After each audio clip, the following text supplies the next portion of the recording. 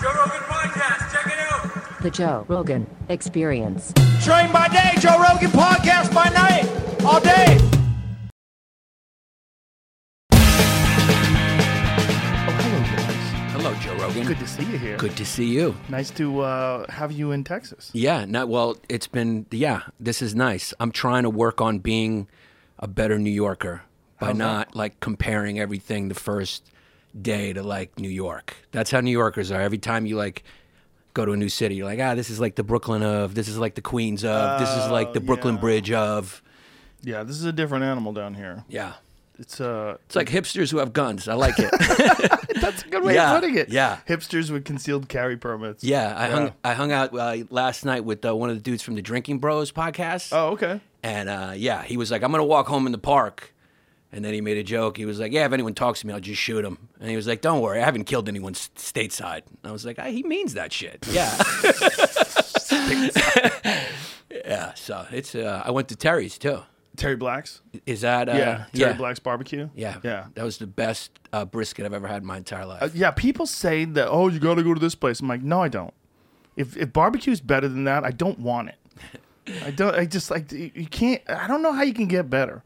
I mean, I don't want to ruin my life. If barbecue's better than that, I don't know how I'm going to eat anything else. Yeah. It was the best I've ever had, and they were telling me it's the fourth best.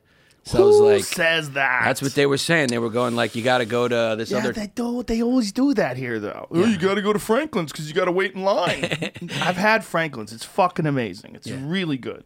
It's not that much different. Right. I mean, it's just all great. The brisket at Terry Black's is fucking insane. Yeah. They slice it. It's sopping wet. The juices are pouring out of it. You eat it. It's melting in your mouth. You don't need any teeth to chew it. Yeah, it's tender. What the fuck is better than this? How does it get better? Yeah, you can feed it to a baby. It'll go down. Yeah, you don't need teeth. Just throw it in the gums and it melts. It's so good. And did you have their beef ribs? No, we had the sausage with the cheese in it. Oh, that's good. Yeah, that was real good. Jalapeno cheddar. Yeah. Bro, the beef ribs, you pick up the rib and you try to hold the rib up and it just slides off the rib and slops onto the plate. Oh, that's nice. Yeah. Oh. It was so good. And they gave me a tour of the smokers. They have someone make their own smokers out of propane tanks. So there's these giant propane tank smokers. It's next level down. Like this, Austin, you could tell is kind of like the way Brooklyn was when it started. You're doing it. I'm doing it right now. Yeah, I just fucking did it. Yeah. I'm like retarded, New York. We think we're better than everyone, and it's just all bravado. Like, we can't do anything except you take us out of New York, and we're like, where am I? Where's the bodega? Where can I get a slice? We can't. But at its best, New York is the ultimate city. At its best, it's the ultimate place. It really is. It's jammed with people. There's a million different flavors. There's all kinds of different restaurants and neighborhoods, and it's a legitimate melting pot where you get on the subway. There's millionaires next to homeless people, and everybody's together, and everybody walks down the street together. Yeah. And that is one thing that separates it and makes it superior to Los Angeles. Los Angeles is isolated. Everyone's isolated in their little community, isolated in their car. They drive to a place. They give their key to a valet. They don't mingle as much. Yeah. In New York, people are out there. They're mingling. It's true. I went to school in D.C., and that was the first time I left New York, and I realized how segregated that city was. And in New York, people are forced to interact with each other just because it's a walking city. Yeah. And so you got to take the train. I mean, you're crazy to try to drive cross town. It'll take you longer to go cross town than it will to go to another state. Yeah. So it's like, you're forced to mingle and see. And it is a universe crammed into one. It is kind of unique that way, where you kind of actually meet a Peruvian person or someone who's half from Bolivia, half you go to other places, it's like Mexicans, New York, it's like you learn about countries you didn't even know was existed. Yeah. You're like, you're from Uganda? All right, that's a country. All right. And you can go to Chinatown and you might as well be in Asia. You will get legit Chinese food at 2 o'clock in the morning. Yeah. They got a fish tank. They'll scoop the fish out and kill it in front of you. Yeah. Cook it. I mean, it's as fresh as it can be. Yeah. I mean, it's an amazing place when it's at its best. My worry is that it's not going to be that place again. It's not right now. I mean, I was about to say that you ever go to Chinatown in the summer? It gets hot and it gets weird. The smells. Yeah. You wish you'd lose your smell from COVID during that. I mean, that shit stinks. It's like New York's asshole. Well, I remember in New York when the garbage strikers, the garbage workers were on strike, and I was in Harlem. I was in Harlem because a friend of mine who was a professional pool player was going there to meet this guy who was a pimp, who was also a pool hustler, and he would bet high. And so we went to this pool hall in Harlem. And dude, I'm not exaggerating by saying the garbage was stacked 7 feet high, and there was rats running all over the place because no one had picked up the garbage. So people would go outside, put a bag of garbage, go back inside, and the garbage would just keep stacking. Yeah. And for, I don't know how long the strike lasted, but for as long as it lasted, it was bizarre. Like, you would be like, Jesus, that's a rat. That's another rat. Like, how many fucking rats are here? There was so many rats. I would think that they would go on strike more because they have such leverage. Oh, yeah. Like, they could just be like, all right, you want this city to stink worse? The problem is it's a good job, and other people will jump in. Yeah, that's true. But then that's when you got to do the picket line and break people's heads and go old school, That's what You they got to do. unionize and Like, how much does a garbage worker get paid? They get paid because nobody wants to do that's it. You have to be strong. Right. You got to have a high tolerance for Smells. smell. Yeah. I bet your immune system gets fucking pumped up, though. That's the one thing about being a New Yorker. Like, that's why I was surprised I got so sick with COVID because I was like, I've been eating rat piss for a year. Every time you order out, there's like a little rat piss on it, a little rat shit and a little rat piss. Yeah. Cheers, by the way. Cheers, Thank you brother. Thanks for being here, man. giving me a stick and a. You are a fantastic follow on Twitter. You're hilarious, Thank but you. I worry about your mental health. Yeah, because me too. You tweet so much. I'm like, Yannis is really Yeah. funny, and I don't want to tell him to stop doing this, but goddamn, this is not good because I know he's probably reading replies and. Yeah, yeah. I got that thing where I don't. It doesn't seem like I'm. It seems like a lot of us get infected by that, where we see the reply and we're like, motherfucker, Exactly. Yeah, no, fuck everybody you, no, fuck you, and then you're going, what am I doing? And, in the beginning of a comic's career, in particular, it's a crucial tool because people can see your funny writing. They can see your perspectives. But there's a lot of people that I follow, especially during COVID, I can watch their descent into madness. And I watch them arguing with people about shit and yelling and being, like, really uncivil. And I'm like, God damn, like, I know you. Yeah. You're not this guy. Like, I know. what are you doing? Like, you want to go hug him. Yeah, it's a negative, evil place. And actually, I think the first time we communicated, I jumped in when you were arguing with like some woke chick who was just trying to get you, and I just started like asking her questions, and then you like personally messaged, and you're like, "Hey man, thanks for having my back." So you see, that was positive true. reinforcement. That was years ago. You should have right? told me. You When should have been was like, "Hey that? man, you shouldn't have done that." It was years ago. It was That was before remember. I swore off. Yeah, you did the right thing. I had to. It got untenable for me. It's like, and also I realized like I'm not getting anything. I'm just honest with myself. I'm not getting anything out of this. I'm not getting any progress like with my head. Yeah. It's like you just slide. Yeah. I never come out of those feeling good. Even if I trample somebody, I never feel like, yeah, that was worth doing. It's always like, why did I do that? And I don't even want to do that. Like, I don't even want to trample somebody. I want to like find them and talk to them one-on-one, and I guarantee we would have a reasonable discussion. Yeah. Yeah. It's like, it's just the worst way to communicate with people. I remember once I was like doing some one-nighter, and I was pulling over on the side of the road to finish an argument, and I was like this. I was just actually pulling over on a highway to be like, that's wait a so second, I crazy. just thought of a good point. Let me get this guy I don't know about who's probably like gonna not get it. And that's when I knew I had a problem. That's why I love your show, because it's like, it's the opposite of Twitter. It's like Right. the total opposite of these pithy little, wait, fuck, add tweet, fuck, I gotta take the out to make my point. This is like, you get to really express yourself, get to know somebody. That's what's great about it. Yeah, that's what's great about podcasts. And ironically enough, podcasts probably inspire the most hate tweets ever. Right. Because people aren't in this room, Right. and then they're hearing some of the things you say or I say or one of the guests says, and they're like, "No, fuck you," and they tweet it. Yeah. But Yeah. if you don't read it, it doesn't affect you. Yeah. But also, another reason I love the show is I always wondered, like when I would watch a late night show, I'd be like, why the fuck do I care about what Gal Gadot has to say about anything? It's Gal. I don't even fuck. The She's hot, Wonder Woman. She's hot. Yeah, but I mean, like, she's an actress. Yes. What interesting thing could she say besides me looking at her, wanting her, The same reason why she's famous. You know, like I'd rather hear from an astrophysicist or a fucking astronaut or, you know, Elon Musk. I mean, it's the only show that has me on and Elon Musk. I was talking to Jamie. I was like, you probably get like calls from big publicists like, hey, we want to have Matt Damon on. You're like, no, we got to have this small, crazy comedian from New York. I would have Matt Damon on. I like Matt Damon a lot. Yeah, he's a cool dude. I like him a lot. But he's an interesting guy that happens to be an actor. I had Matthew McConaughey on. He's one of the most interesting people I talk to. Yeah. He's a fascinating guy who happens to be an actor. Like, there's a lot of people that happen to be actors, and maybe Gal Gadot's one of them. I don't know. Yeah. I don't think so, but I might be wrong. We shit on her hard, me and Tom Segura, when they released that Imagine video. Oh, that was the best. I felt bad. We went hard. Nobody cares about America more than actors in Hollywood. They're such patriots, don't they? Well, you know what it was? We were talking about it. It's like they just didn't have any attention for a long time. And then because of COVID, everything was locked down. There was no movies. There was no interviews. So they needed something to get their name out there. And so they attached themselves to that. And then there was another one that they did, the black and white one, where they were talking about race. Yeah, that was a good one. That was the dumbest one ever. I will no longer tolerate it. It's like, what are you tolerating now? What kind of shit was happening in your life before that you were just letting slide? What were you doing? Yeah, Jesus how bad were you being? Christ. I love how they made it black and white. I would love to be there during that meeting when they watched it and they were like, no, it's not earnest enough. Yeah, it's probably Stanley Tucci. We have to make this black and white. It's got to be black and white. Yeah, you've got to make it look indie. Yeah, low budget. The problem is like when a really good actor that you really respect and enjoy does that. Anytime you see them in the future, you're going to think about that video and you're going like, you silly person. Yeah. You're silly. Yeah.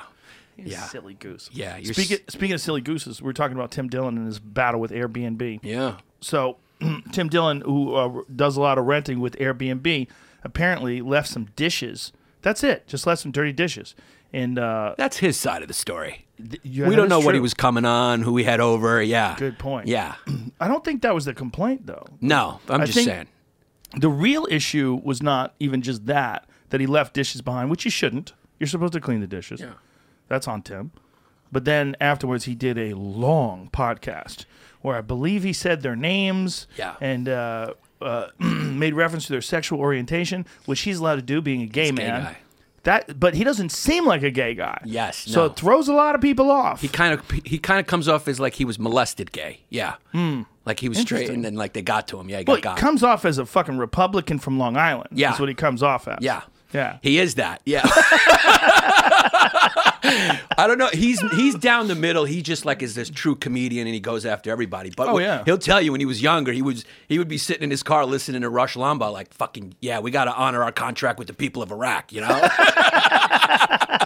He'll tell you that. Yeah. Long Island's my wife is from Long Island. I mean, you know, her everyone of her family, they're all Trump. I mean, Long Island's its own country. It is. It's 9 million people back there in like Brooklyn's ass. And it's like they're their own country. They don't go anywhere else. They don't leave. They watch a TV and they just, they don't even watch Fox now. That's like CNN. That's like, George Soros bought that. We're watching this QAnon network now. It's OAN network. Dude, New York is closed down. Like, New York's closed down. Fucking Long Island is wide open. Is it really? Why? You could go to a restaurant. Like, people aren't wearing masks. It's nuts. Yeah. Are they allowed to, or are they just doing it under the radar? I think Long Island just kind of goes like, fuck you, you know? Fucking Long Island. Yeah, we're going out. Fucking Long Island. Yeah. Really? Fucking these cucks. Interesting. Yeah, I always enjoyed working in Long Island. And then in the 80s, or I guess it was the 90s, actually, when I came to New York, there was this weird sort of superiority complex that people had about New York City. Like, you either worked the city or you were a hack. Mm-hmm. And I was always like, God damn, I guess I'm a hack because I need to do the road. Like, that's where you make money. Right. Like, I would work the city and I would do gigs in the city and I'd make like $15 for a 15-minute set. And I was like, okay, how many of these I have to do to pay my fucking rent? Right. I don't remember it was $15, but I remember Dangerfields was slightly more, so I did Dangerfields.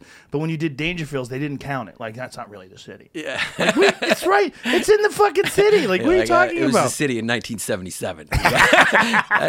They should put that in the address. Like, we're on First Avenue in 1983. Great club, though. It's closed, unfortunately, but... It went under from COVID? It went under, yeah. Are they planning on reopening? I heard they were. I hope so. You know, it was a great place, but, you know, when you go to work Dangerfields, they would, like, you'd have to wait. You know, because, like you said, in New York, you're running around doing sets. And, like, lately when I would go there, like, once in the blue moon, or you're like, fuck, let me just fill this spot, they would pay you in check. So you'd have to like wait, but they would write it. They wouldn't have it for you. So you do your set, and then you're just like waiting for your check by the bar, and you got to run to another set, and like you're just waiting for the check. And there's a few times I was just like, you know what, fucking keep the $25. I would do Dangerfields just for their cheeseburgers. They had the best fucking cheeseburgers. They would have like ground steak cheeseburgers. I mean, they were phenomenal. They were so good. It was like literally the best cheeseburger in New York City was at Dangerfields, at least in the 90s. Yeah, not anymore. No? I don't even think they have a kitchen anymore. I don't think they were doing food for a while, Oh, the burgers were so good. Yeah. Like everyone knew. Wow. Everyone knew. You go to Dangerfields, get a cheeseburger. Yeah. Did you ever, you know Charo, the waiter? He was a Greek guy from Cyprus. He was still there? He died. I think he died just recently, but he's still there. He was still there till before COVID. He's a guy, he always comes over and just tells you the most racist joke. He goes, and he says it with the Greek guy, like, how do you get a one-armed Polak out of a tree? He's like, wave, and then he laughs to himself. He's like an 80-year-old Greek guy. Did you ever meet Scotty? Scotty was the power lifter guy who was the doorman.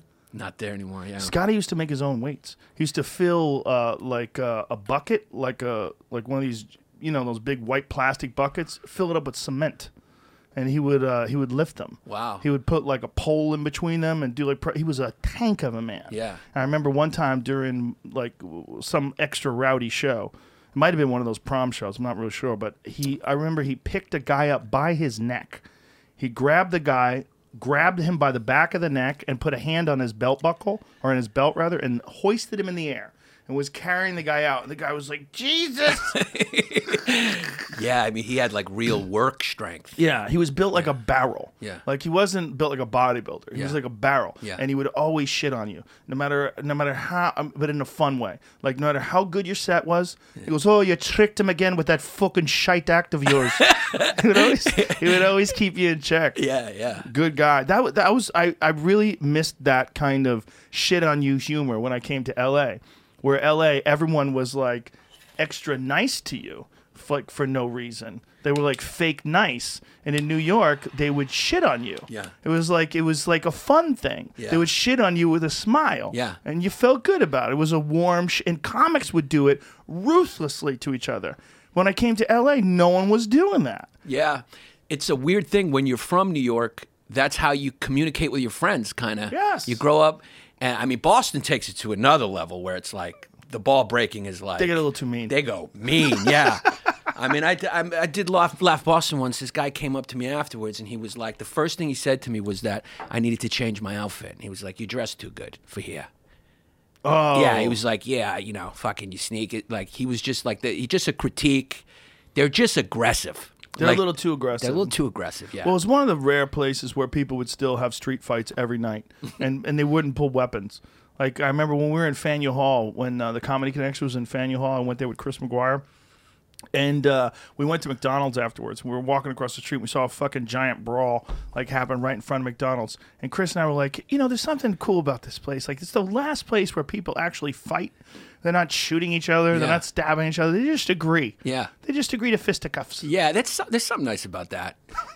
That's like Manchester, like in England. You ever go to Manchester? Oh, yes. I mean, they just fight. Yes. They look for fights. That's where Michael Bisping's from, I believe. I believe he's from Manchester. Yeah, that's a fucking Yeah. fisticuffs town. And then there's like, those guys just can't handle their liquor. Like nighttime, there's just piles of vomit everywhere. You gotta like avoid them like a speed skater. Like they just love to fight and drink. Yeah. Yeah, England's an interesting place. It's a fun place to do stand-up. They really love stand-up. Yeah. It's interesting because they are brawlers in a lot of ways, but they're also polite. Like, the American stand-up never really happened in England the same way. And, like, their stand-up style is very different, you know? It's more like performance. It's more like, Yes. because they're kind of like the country. You look at their history, it's like they have a deeper appreciation for live performance than like we do because they go back. It's the land of Shakespeare, Sure. Chaucer. Sure. You know, and that's why like actors, like when they make those videos, I yearn for the days where you just like, we worship the writer and not like, what do? You're reading his lines, you know, and I'm worshiping you because your face is nice. Well, there's levels to it, right? Like, there's a Daniel Day-Lewis level. he's on it alone. You could actually probably call it the Daniel Day-Lewis level, like Michael Jordan of, the Daniel Day-Lewis of. Yeah. Love that. He goes make shoes in Italy when he's off. Yeah, well, that's what he's doing now only. Yeah. He's a cobbler, I believe. I believe he's completely retired from acting. Wow. Which is so strange. Yeah. But when you go, you watch, There Will Be Blood, who can do that? Just Daniel Day-Lewis. There's one or two other people out there. Yeah. Christian Bale's capable of it. Yeah. He can hit some crazy highs. And he's one of those guys that fucks his body up, too. Yeah. He took years off of his life for a terrible movie. Yeah, that movie. The Machinist? The Machinist. It was a terrible movie. Yeah. And the guy almost died. Yeah. His main focus was almost dying. Yeah.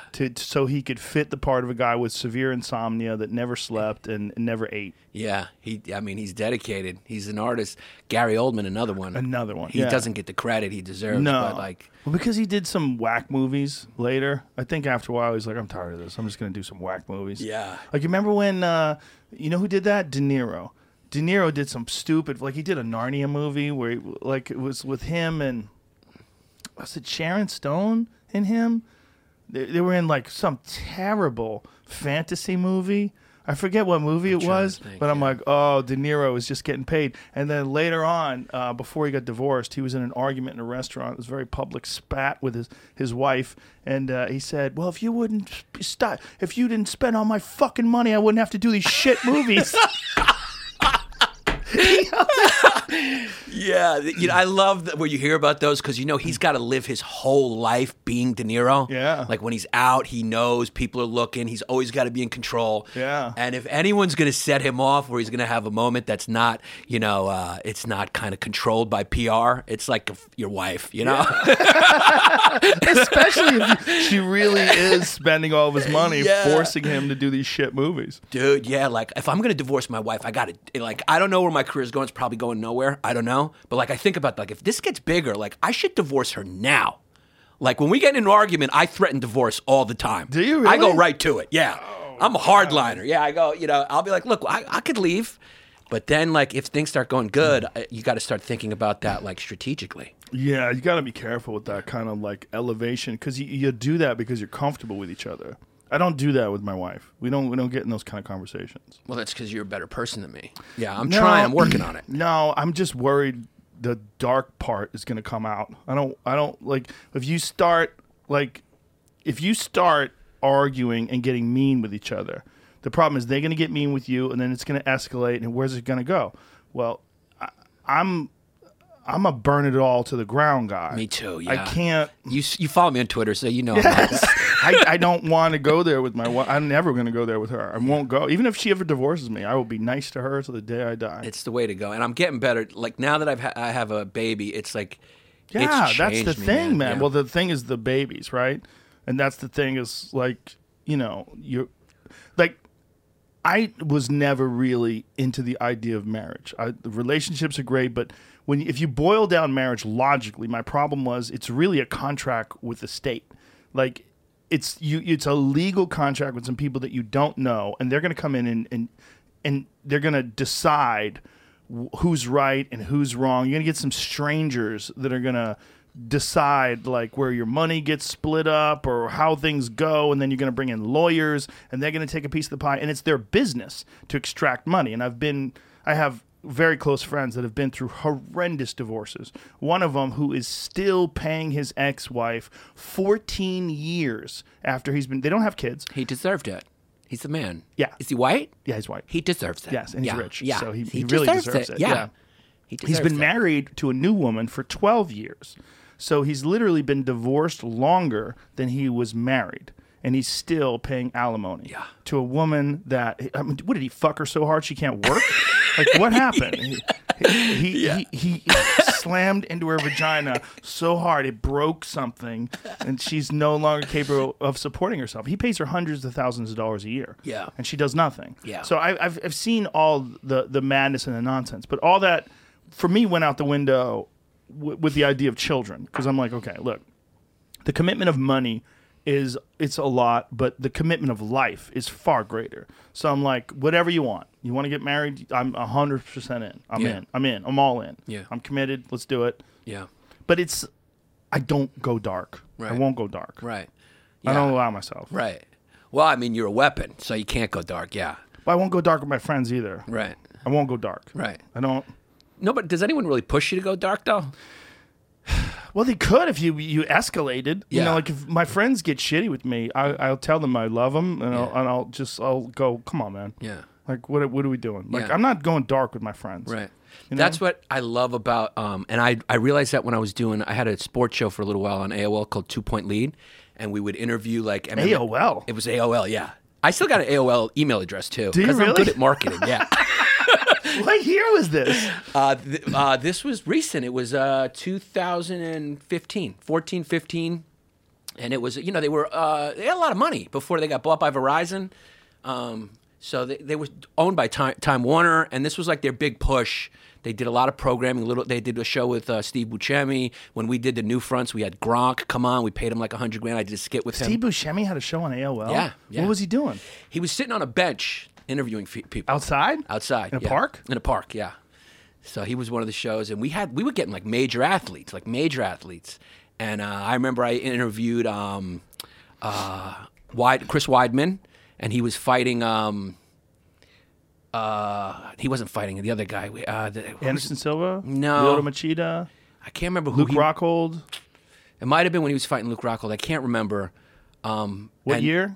This was about 2015. Was he the champ? He was the champ. So the odds are it's either Vitor, Lyoto Machida. Vitor. It was Vitor. He was fighting Vitor. Oh. And it was the first time I'd like sat down with guys who were trained fighters, and the calm. It's just like a calm and a peace that like I was trying to put my finger on. Like, what is that calm? And then I realized I get insecure, but I'm like got nervousness, and a lot of that is because I always in a situation know there's a probability that I could get fucked up. Yeah. Or if I walked around and I knew that 99.7% of the people I could fuck up, I'd be calm. Well, Chris Weidman is calm like I would be calm if I was hanging out with 10-year-old girls and they were trying to tell me how the world works. And I'd be like, that's cute. Yeah. Let me tell you how the world really works. Yeah, it's like that, yeah.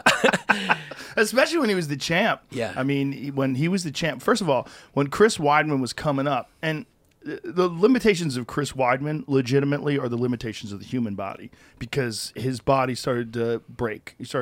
He had knee problems and neck problems and back problems, but the limitations of his mind were limitless. There's a lot of these guys and a lot of them are wrestlers. Because I think wrestlers have the strongest brains, because the strongest minds, the strongest determination, because that sport is so fucking brutal. But these great wrestlers who get into fighting, like Chris Weidman and Cain Velasquez was another one. The limitations of Cain Velasquez were the limitations of his body, because he started getting shoulder surgery and back surgery and knee surgery, and then it all started falling apart. But when he was at his peak, Chris Weidman was a motherfucker, man. Strong. Not just, but the mind too. It's not just the body. His body was surely strong, but his mind was just unbreakable. Right. He would break guys, and Cain was the same way. Cain was a guy who broke guys. He would break them. Because I really firmly believe this to this day, that wrestlers, because there's no, like I had Jordan Burroughs on the other day. Mm-hmm. He's a wrestler, right? Olympic gold medalist, 4-time world champion, stud of a human being. And when you talk to him, you realize he's just so exceptional in every way. And one of the reasons why he's so exceptional is because wrestling has no glory. The people that get into wrestling, they do it because it's the pursuit. It's not like a Bentley and a mansion and watches and rings and all that bullshit. The glory is in victory. It's in the pursuit, and also in victory in the most difficult of circumstances, which is like amateur, high-level, world-class wrestling.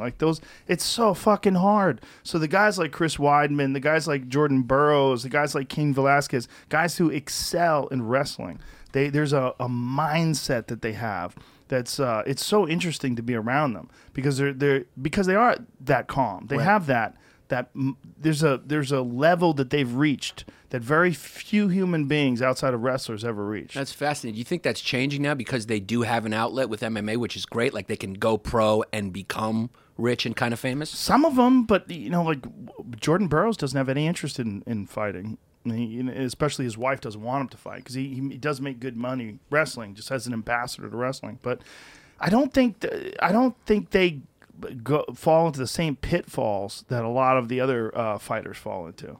You know, like a lot of them, they just they get into fame and glory and all that shit. And Weidman never really got into that. He was just into smashing people. Yeah, smashing. Yeah, just Khabib, smashing people. Like Khabib. I'm going to smash your boy.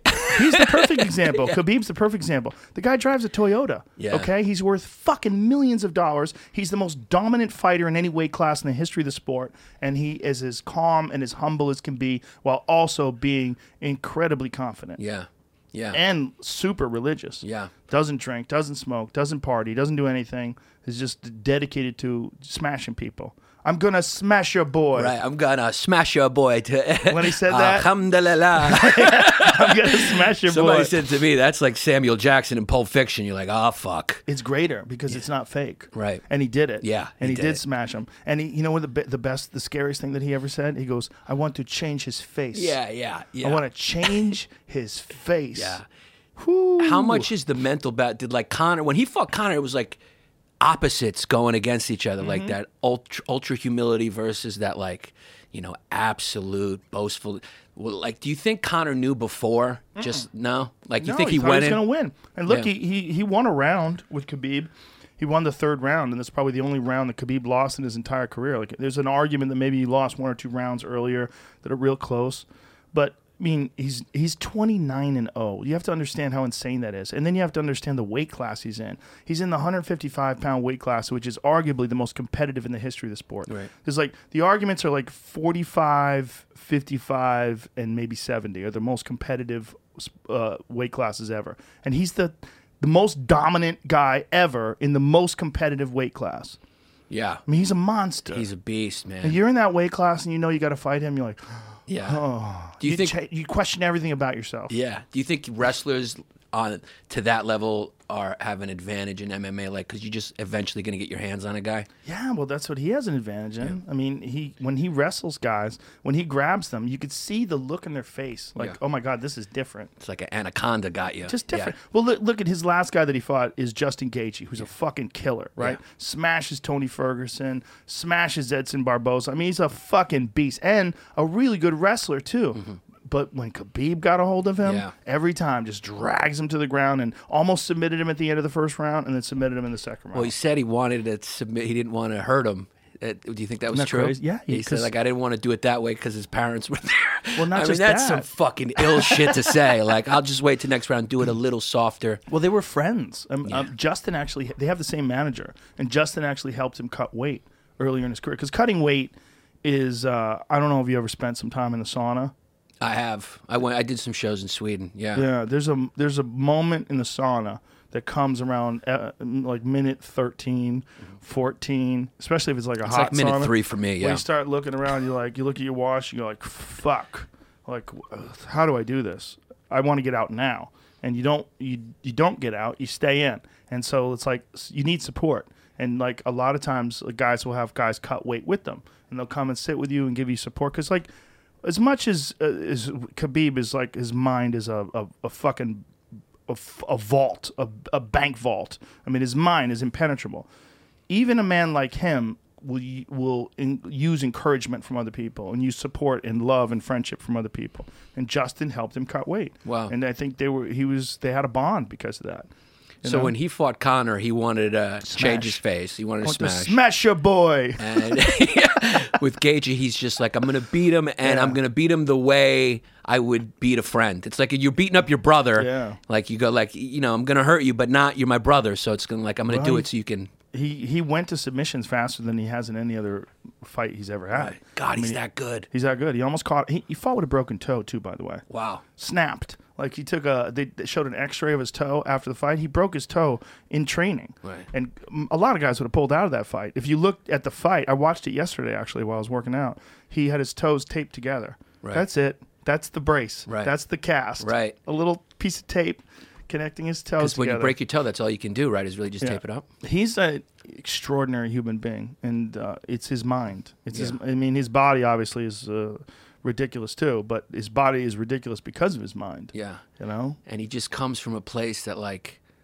you know, what did Joe DiMaggio say? Like, That's rich guys can't make the big leagues. He comes from a place that probably like getting in the octagon is like the easiest thing he's done in his entire life. I mean, those videos of him as a kid wrestling bears. I mean, it's like if you got to get in the ring with him, you're going like, how can I grapple better than a bear? Well, it's also Dagestan in particular. It's like there's so many good fighters. I mean, great fighters that have come from this one region of the world. Right. Dagestan is just filled with killers. Yeah. There's that other guy now who's just like smashing people too. Zabit, Magomed Sharapov. He's smashing people. Islam Makhachev is smashing people. He's from Dagestan. There's a lot of great guys from Dagestan. I mean, there's so many of them. Like we get these new guys all the time where I'm doing commentary and I look at this guy and his name and I'm like, where's it? Oh, Dagestan. There you go. Right. And you see him and he's a murderer. Yeah. Just assassins. Is that because like wrestling was huge over there and then they... Wrestling's huge over there, and also just the mentality. You know, they play a game of basketball where you don't dribble the ball, you wrestle, and they submit each other. They rules. literally, they hold on to the ball, and they try to steal it from each other, they tackle each other, they submit each other. It's the craziest fucking game. Yeah.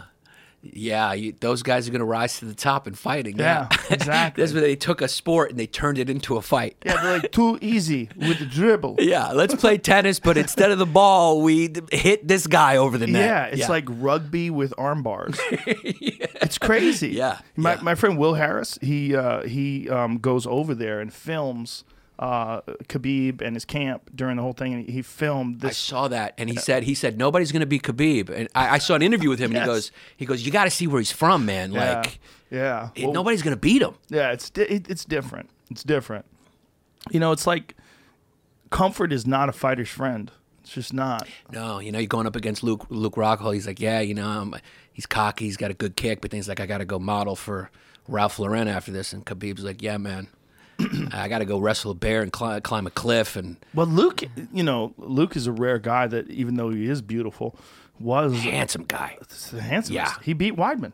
Yeah, he did. Smashed him too. Yeah. You know, and he beat Weidman when Weidman was in his prime. Right. You know, Luke is tough, man. He's tough despite his beautiful face. Yeah, that's why you actually got me into MMA a lot. Because I remember there was a time where you were advocating for it, and you were talking like, "Hey, boxing is a beautiful sport, but it's limited." Yeah, and it's like there's no way you can argue that, especially when we got into this era, especially with Floyd Mayweather, where he mastered it, where he would fight, hold, knew how to not hit, and like fights got kind of boring. He would win on points. Yeah, and MMA is so exciting because, like you said, it's so hard, like what Khabib did to go undefeated, because anyone could lose on any night. You don't see a kick when there's so many weapons coming out. You gotta play against the shoot. You gotta, anything can happen. And when you're watching a fight, you're like, anything could happen right now. It's the wildest of all sports for sure. It's the closest sport that mimics an actual fight. Yeah, it's the wildest sport. There's only one sport that's slightly wilder.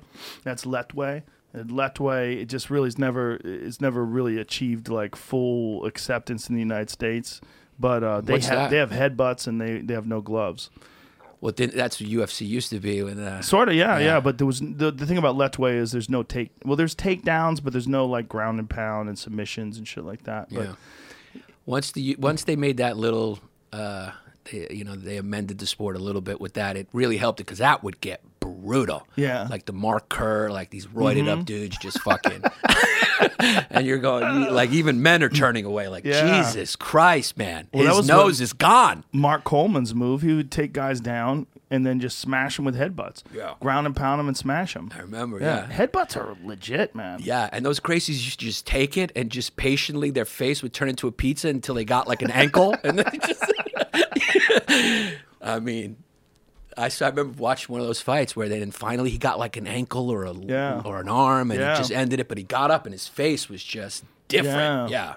Well, that changed the world when the UFC came around in 1993 because all these people had this idea of what martial arts were. Everybody thought it was like a Chuck Norris movie. You're throwing kicks and like two guys are coming at you. You do a jumping split and you kick both of them. Yeah. But when they saw what a fight really is, it's like a lot of it is like grappling on the ground, and that this relatively small, he was like 175 pounds, Hoist Gracie, beat all these gigantic guys like Chemo, who's like 265. The guy was like 90 pounds bigger than him, legitimately. Right, yeah. And he armbarred him. Yeah. Oh. Yeah, because, I mean, nobody even really knew what Brazilian Jiu-Jitsu was till that. Like, you get And it's funny, like, do you think like Bruce Lee? Because Bruce Lee's like this myth. Mm-hmm. Bruce Lee had this thing like this mythical aura about him where everyone was like Bruce Lee. But now that you see MMA, you're like, does he know how to wrestle? Because well, Bruce Lee was the first guy that actually incorporated all these other different styles like judo and jiu-jitsu and submissions. He incorporated those into his style, which he called Jeet Kune Do.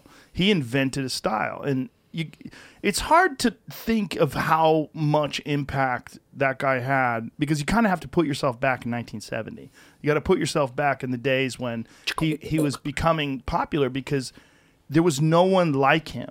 Everyone who did a style back then, whether it was judo or karate, you were taught that your style was the only style. Like even when I was coming up and I was doing taekwondo, I started working out with boxers, and my instructor was discouraging it. He was saying, like, you don't need to do that. You could train your boxing here. I was like, can I really though? Like I realized early on, like, no, like you need to see who does the best of all these different disciplines. Like where I started working out with judo guys, and that was a real wake-up call. But the biggest wake-up call was when I started doing jiu-jitsu.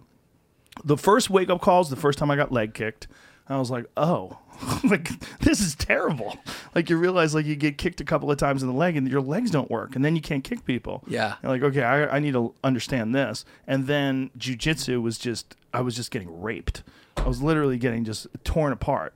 And by guys my size too. Right. That was the other thing. They weren't bigger than me. They just knew they were skilled. They were looking for. It's almost like they just look for a weakness, an opening, and then things you would never think of, like a hand, an arm, an ankle. Well, it's just they do that all the time. It's just like when a heckler tries to challenge you, and it's like they think they're funny around the gas station or whatever. Like, listen, I do this every night. Right. Like, this is not going to work out well for you. And this is the same thing with jiu-jitsu. It's like they do it every day. They understand it. You're literally trying to have an argument with someone and you know 3 words. Right. And they have the full dictionary at their disposal. Right. That's what it's like. Yeah. So a jiu-jitsu guy always has an advantage unless the other guy also knows jiu-jitsu. Well, pretty much everybody knows some jiu-jitsu now. Mm-hmm. But in the beginning, jiu-jitsu guys had a huge advantage. Yeah. I mean, that was what everybody wanted. They wanted to, like, if you were a black belt in Brazilian jiu-jitsu, everybody was like, oh, my God, stay off the ground with that guy. Right.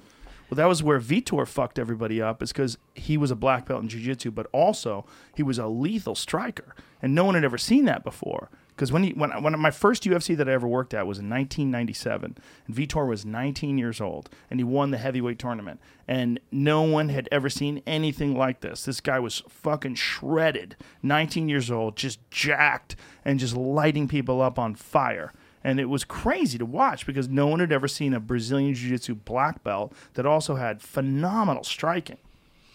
And that's what's great about MMA is like it kept evolving. Where guys were now, I got to learn jiu-jitsu. Yeah. I got to learn how to leg kick. I got to work on my Muay Thai. That was like when that Gaethje Khabib fight. You could tell his strategy was like, I'm going to try to get his legs, and Khabib's just like he was taking kicks like. Well, he got close. He got one of those. He got walloped with one of those kicks. There's a few of those kicks to his lower leg that had put him in a bad place, and Gaethje was landing fucking bombs. They were horrible leg kicks, but Khabib took them and figured out a way to get the fight to the ground. Yeah. But there's no other sport where in the past, like from 1993 to 2021, it's unrecognizable. Like it's so much better. Right. Like if you go back in baseball in 1993 and you watch baseball today, not that much different. Arguably not as good because they can't do steroids as easily. Right. You know? Kind of helped the game. You can't. I mean, Sosa, McGuire, that brought baseball back, and those kids were roided up. Yes, yeah, for sure. They looked like He-Man characters. Dude, when I used to be a fitness trainer at the Boston Athletic Club, and Jose Canseco came in once when he was in the prime of his career. Yeah. And he was a giant human being. Yeah. Just a tank of a man. He walked in, I was like, Jesus. This is when he was at the top, and everyone's like, Canseco's coming in. And he walked in the building like, wow. Like, you don't realize how big an elite pro athlete is. On steroids. Yeah, on everything. He was on all the steroids. And he dropped dime on everybody. That whole era is a little tainted. It's a little weird. That's very unfortunate. Yeah. Because that ruined him, they just kept going. Yeah, they should have just kept going. I mean, like, keep it going. Why did he have to? Did he get caught and then he have to come clean? Like, what happened? It was I They were all on the Yeah, shit. there was one guy. There was one like guru steroid guy. They figured out a way to do a cream, like to circumvent. I think the that's testing. later. Oh, is I that think later? you That was think of Barry Bonds. Yeah, that's the clear. yeah. Yeah, I've had that guy. That was the head of Balco. I had him on the podcast Right. before. That was Victor Conte. So that was the generation Yeah. after. I don't really remember why Canseco ratted everybody out, but I mean, Jamie, do you remember? he's like the Sammy the Bull of baseball. I don't know that there's a great reason, but at the time, so like 2000, when was that? Mark McGwire time, like 2000 or 99-ish. It was when Sammy Sosa was still shortly after. Dominican looking. Yeah, Still brown. Now, He wrote a fucking book. Looks like Mark McGwire. I It don't was know if called there's, Juiced, right? you don't know if there's a reason why. Yeah, Juice, Wild Times, Rampant Roids, Smash Hits, and How Baseball Got Big. Did he get kicked out of baseball or something? Did something happen? No, he was still playing even, honestly, recently, I think. But not when 2018 he he was wrote. playing. Yeah, but for who? But not when he yeah, wrote yeah. that book. When he wrote that book, was he still playing or was he suspended or something? Where he like had- no, he was- real baseball fans like, you don't know shit. Yeah. You fucking He was pussies. done in the MLB in 2001, and so the book came out a couple years after. Let me see. Okay, so they probably kicked him out of baseball, or his career was over for whatever reason. He fought for a while, you know. Did he really? Yeah. He fought a gigantic man. God damn it, I'm trying to remember. Was what it his- MMA? Hongman Choi. Yeah, he fought Hongman Choi. No, I think it was I think it was MMA. He fought Hongman Choi in Japan, and because Jose Canseco had an actual background in karate. He was a martial artist, and he tried throwing some kicks, and I think he popped his knee and fell down, and then Hongman Choi beat the shit out of him. But it was one of those deals where, like, you know, he needed money, and they offered him a fight literally against a 7-foot man. Yeah. Hongman Choi was a legitimate giant. Yeah. Like, gigantism. I think I've seen YouTube videos of that guy. Yeah, Big his dude. head is as big as my whole torso. Yeah. He's enormous. Yeah, I hate when I mean, it's like you're gonna get wrecked against a trained MMA guy. Didn't James Toney try to do that too? Or Yeah, he fought gotta Randy take it to the- Couture. yeah. Randy Couture ankle picked him. He just hit him with a low single, took him down, and and he submitted him. And did Herschel Walker try? Herschel Walker He's a real fighter, though. smashed people. Yeah. Herschel Walker, when he was in his late 40s, was smashing people. Yeah. You know, there's like a Daniel Day-Lewis of acting. Yeah. Herschel Walker is the Herschel Walker of athletes. He does ballet too.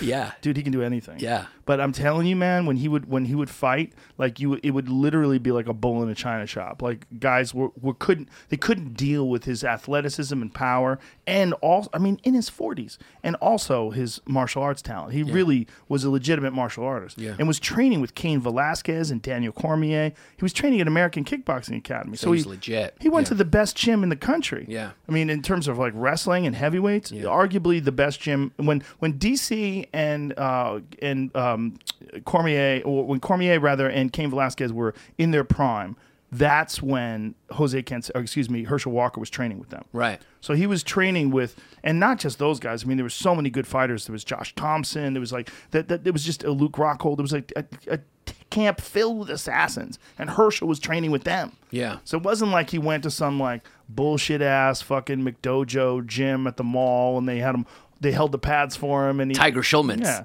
Tiger Schulman's legit though. He's legit, right? Yeah, but legit businessman too. I mean, those are all over the island. Yeah. See, Tiger Schulman's is a weird one because you would think, because it was a chain of karate schools, that it's kind of like McDojo-ish, but it's not. Like Tiger Schulman has raised some legit MMA fighters. Wow, I didn't know that. Yes, man. There's some fucking top-notch guys. There's a guy named Lyman Good who's in the UFC right now who looks like he's sculpted out of fucking granite.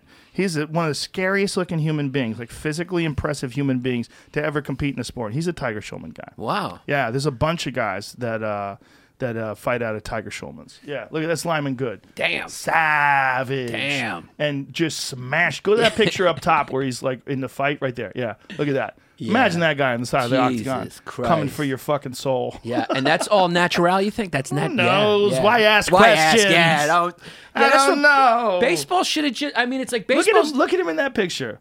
Yeah, he's ripped. That's Shane Burgos. He's another guy who's a Tiger Schulman guy. Yeah. They had a lot of very, very legit guys. And Tiger Schulman, he adapted. Shaquille O'Neal agrees to fight Jose Canseco. When is this? Come on. March 14, 2012. Yeah. I say come on, but you know what? I want to see it. I'll pay for it. I'll pay for that. Yeah. Come on, man. Come on, I'm all in. The thing about baseball is it's the only sport that's like hanging on to the past. Where like all these sports have adapted. Basketball, the shot clock, they keep adapting with the times. Baseball's the only one that's resistant to change and goes, no, it's America's pastime. They even got mad when they did like the little rule where you can't step out of the batter's box. It's like things are moving quicker now.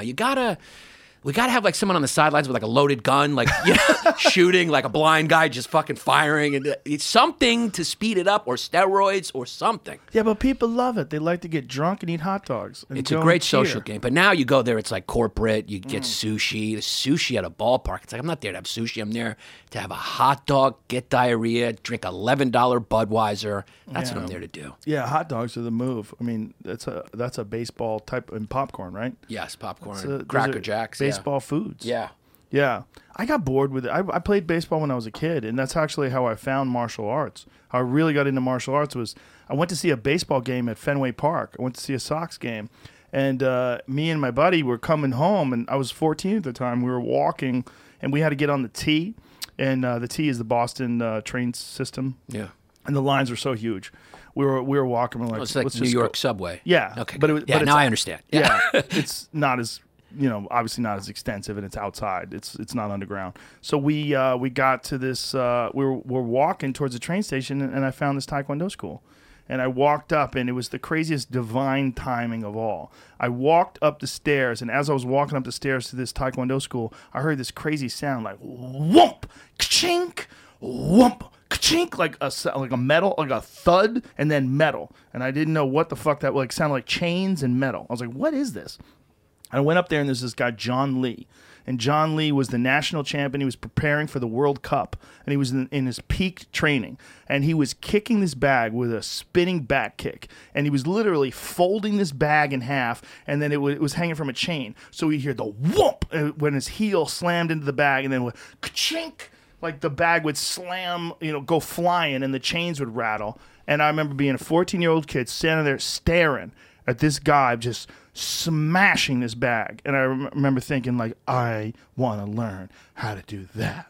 And I signed up that day. Wow. And that became my whole life. Right. Like, from that moment on, I was there every day until I was, like, 22. Right. Like, literally became my whole life. Right. From that one moment, just going up there and seeing this guy. But, like, I could have gone up there and the little kids practicing, and it would have been like, get the fuck out of here. But what I saw was so insanely impressive that I immediately signed up. Do you think this is sort of like a free will versus like destiny question? Do you think like that's because you had something in you that connected to? Like if I walk by there, I'd be like, "What's that noise?" And then I'm like, "All right, let me go get a burger or whatever." Like, do you think it's because like it was like meant to happen? Like there's something in you that. That's a tricky one to buy into. You could say like that's my destiny. But it just appealed to me. I mean, I'd seen a lot of other things that didn't appeal to me, right? Like I was just at a baseball game where I saw the best baseball players in the world, right? Professionals, right? Play. I didn't give a fuck. Right. I was like, yeah, but that's why? great. That's my question. Like, do you think that's just like it's in you? Like that's like your genetic kind of like you're predisposed to it? I guess they would say like fighting. Man. It clicked it hit all my switches, pushed all my buttons. Yeah. I was like, that's what I need to do. Right. Well, you had a talent for it because you got good at it, like a champ. I didn't have a talent in the beginning. I mean, I got good because I was obsessed, but right. Whatever it was, like you just got to find your thing. For me at the time, that was my thing.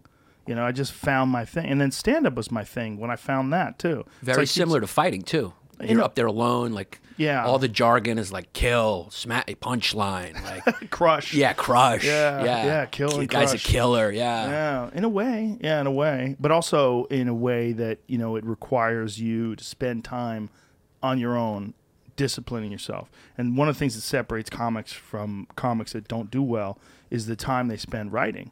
And some comics they get great, but they don't write.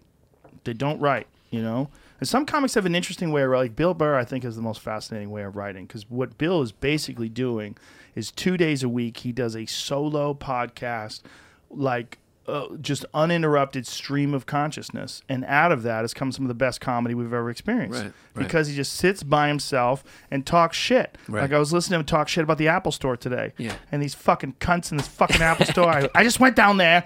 I wanted a fucking iPad, and and he's got no one interrupting him. So it's just him in his office by himself with a microphone and just thinking and talking, and it's a workout. It's a type of workout. Yeah. Whether you're sitting in front of a laptop, whatever the fuck you're doing, like whatever you're doing to kind of create. Some guys don't do that. They just want to go on stage. And so they go on stage and then they just sort of spout out what they've already done, and maybe they add a tag here or a little bit there, but they don't develop the way a guy like Bill turns over material. Yeah. And I think if you ask him when he started a podcast, his comedy went to another level because 100%. of that, probably. Yeah. 100%. Yeah. It really did. Yeah. I mean, there's no doubt about it. I mean, he was always great. Bill was always, he had talent. He's got a perspective. He's got balls. I saw him out here. He was out, he performed at one of these outdoor amphitheaters, freezing cold outside. I had my fucking jacket zipped up to my neck, and sitting there freezing on the sidelines watching. But it was fun to watch real wild comedy. Yeah. He's still doing wild comedy. Yeah. Like there's no one that can take him down. Like there's no cancel culture. Like, just saying all the shit that he thinks of. Yeah, he kind of just he performs like it doesn't exist, Mm-hmm. like cancel culture doesn't exist. Kind of like the way Jack Johnson just kind of You ever see that documentary, Jack Johnson? Yeah, where he just like lived his life as if racism didn't exist, and people like didn't even know what to make of him. They're Banged like, a lot of white chicks. he did. In their face during a time where like you get lynched for that shit. He almost seemed like he was taken from another era and put into. He would talk shit while he was fucking you up. He had gold teeth. He had gold fronts. I mean, before hip hop. I mean, he almost looks like he was like time traveled. Yeah, well, it's interesting. His nickname was the Galveston Giant. He was only like 6 feet tall, or 6'1", I think. I don't think he was even. He might have been 200 pounds. Yeah. Like pull up how tall and how much did Jack Johnson weigh? 6 foot tall. Yeah. Galveston Giant, giant. Yeah. 6 foot. You're 6 foot tall, right? Yeah. Yeah. How crazy is that? That You're is a crazy. giant. Yeah. People had no food back then. Yeah, they didn't grow that big. They didn't have any food, Yeah, dude. yeah. This is how fucking soft we are. Yeah. People were tiny back then. Like if you look at the average size of the Civil War, Yeah. An average man was 130 pounds. Yeah. Because they didn't have any fucking food. Yeah. They must have That's looked Jack like Johnson. Abe Lincoln, like, holy shit, this guy's tall. He's like Yeah. 6'2", not that big. Yeah, I mean, Yeah. but Jack Johnson was Guy's got big balls, literally. Look at that package. giant yeah. sack, huge cock, I'm sure. Yeah. Look at that right there. I mean, you got to think there's no steroids back then. Yeah. There's just superior genetics and also just fucking hardship, right? Yeah. Talk about Khabib growing up in Dagestan. Imagine being a black man as a boxer back when they all wanted white men to be the champ. Like, Yeah. look at the size of him, man. Yeah. Shredded. He I was mean, shredded. built like a modern elite athlete. Yeah. And this is, what year was that? Turn of the century. What year was it, Jamie? Does it say that he was a champ? Was it like 1908? Like early turn of the century. Started eating a little bit there. What can you do? Buster Douglas, it happens. In between fights. What, that right there? Yeah, he looks like he had a couple cheeseburgers or whatever. Well, what does it say here? Does it say there? It says he was born in.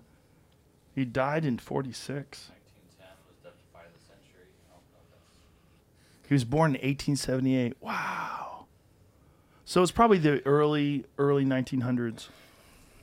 And but they would get giant ass crowds, and you barely could see anything. Yeah. And all guys had top hats. You ever see the Yeah, crowds? yeah. They're wild. Yeah. What's the matter, Said he dude? lost over 100 pounds to get into that fight What? in 1910. Yeah, he hadn't fought in 6 years and had to lose well over 100 pounds to get back into his championship fighting weight. Really? Yeah. It was. Yeah, he's probably just drinking and eating and Yeah. living like a Oh, killer. the guy he fought. Oh, who'd he fight? Was that Jeffries? Yeah. James Jeffries? Yeah. Yeah. Oh, well, that makes sense. Well, they brought Jeffries in to try to beat him because Jeffries was the former champion, and He was a big kid too, right? Jim Jeffries, like, yeah, he's a big fellow. yeah. But That's where the Great White Hope kind of probably originated. They were trying to beat him. oh yeah, Yeah. for sure. That's exactly where it came from. Yeah. And then he was about to win that fight, and they cut the broadcast. What's that? They There was a cut broadcast back yeah, then? there was like the first televised boxing match, and I forget who he was fighting. Some white guy number 5 or 6. Or whatever they were putting up. Well, this is but before he knocked him out, they just cut the broadcast because they didn't want the country to see it. They had broadcasts back then? It's towards the end, yeah. I mean, like, It was yeah. that fight. Huh? What's I don't that? think it was that fight. That It wasn't that fight. 1910. I don't No. think they had TVs. When did they have TV? When did TV? What was the first television broadcast? I want to say 1940.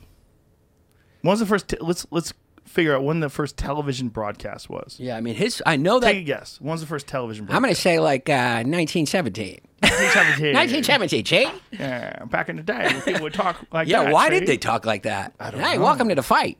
Yeah, 1928 was the first broadcast. So one of his fights was broadcast, right? I don't know, man. I think was the they one in the stadium? filmed it. I don't know. I don't think they did. I want to say if that was the case, it was like way late in his career. They think like even like when he lost later in his career, they think he took a dive. Because there's a video of it where it doesn't really look like he's hurt. He just kind of lays down. Like they might have threatened him, or he might have got a big payday to take a dive. There's always a lot of speculation in boxing about guys taking dives. Especially the mob was heavily involved in it. Oh yeah, my God! And you imagine the amount of money you could win betting on a white guy against Jack Johnson. Yeah, a lot of money. Yeah, a lot of money. One of his quotes, I remember, like he was so wild. I think he used to like drive a fast car. He made some money, and what was fast back then? 35. 35 miles an hour. Yeah. Like wow. He got a ticket, and the guy, he was like, "Hey, don't give me a ticket now." He was like, "Cause I'm gonna drive back. You give me 2 tickets." Well, what it was is they gave him a ticket for $50. He goes, "Here's $100 because I'm gonna be going the same speed the way back." Wow, yeah, that's not giving a fuck. I mean, he had no fucks to give. Yeah, Yeah, I mean, what are you gonna do? guys like him, almost like when you look at history, like. Is this sort of just a natural evolution thing? Like, now, certain guys move history forward. Oh yeah. Yeah. Certain human beings are so spectacular in their time frame that it changes what we expect. Yeah.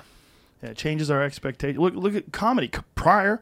Yeah. Richard Pryor is that. Yeah. Richard Pryor changed comedy. He did. He changed comedy became super honest. Like whereas comedy before was like a lot of jokes. Yeah. And then there was Lenny Bruce, and then from Lenny Bruce there was Richard Pryor. Yeah. So I think Lenny Bruce sort of opened the door and Richard Pryor burst through it. Right. And he changed comedy. Yeah. Changed it. I think probably if we look back, podcasts are going to change comedy in some way because it's so honest. Like it's like you were saying, I remember watching like a late night set back in the day. You see Roseanne and you're like, holy shit, that was amazing. Yeah. And it's because it's the only thing you knew. It was like the wildest thing to see then. But then when cable happened and then you saw like HBO, and then you go back and watch that set, you're like, wow, that's really tame, Right. And now it's like podcasts is like it's taking it to a new level where people are like really being genuine and really being uncensored, and right. It may be changing people's conditioning. Well, it's also the first time where famous people are being themselves in an open forum where millions of people are watching. Right. Whereas before, everyone's guarded and they're worried about their next gig. Right. Whereas this is my gig. That's a good point. This is my gig forever, and I own it. So why would I change? Yeah. I don't have an incentive. Yeah. Right. The incentive was then always to prepare yourself for a role. You're going to get hired to do this. You're going to get accepted by this. You're going to get brought in to do that. Back then, it wasn't. It wasn't. There was no benefit in being real. Right. The benefit was in you, towing the line, and right. And you see that from actors today, and it's so sad. Like they're cucks. Yeah. They're forced into this position where they have to kowtow. They have to speak all the woke lingo, and they have to do all the right things. If they don't, they won't get hired, and they know it, and they're scared. They're operating scared. Yeah. And I think one of the benefits of podcasts and one of the things that people reflect to is like, oh my God, that guy's a real person. Right. But that's who he really is. Right.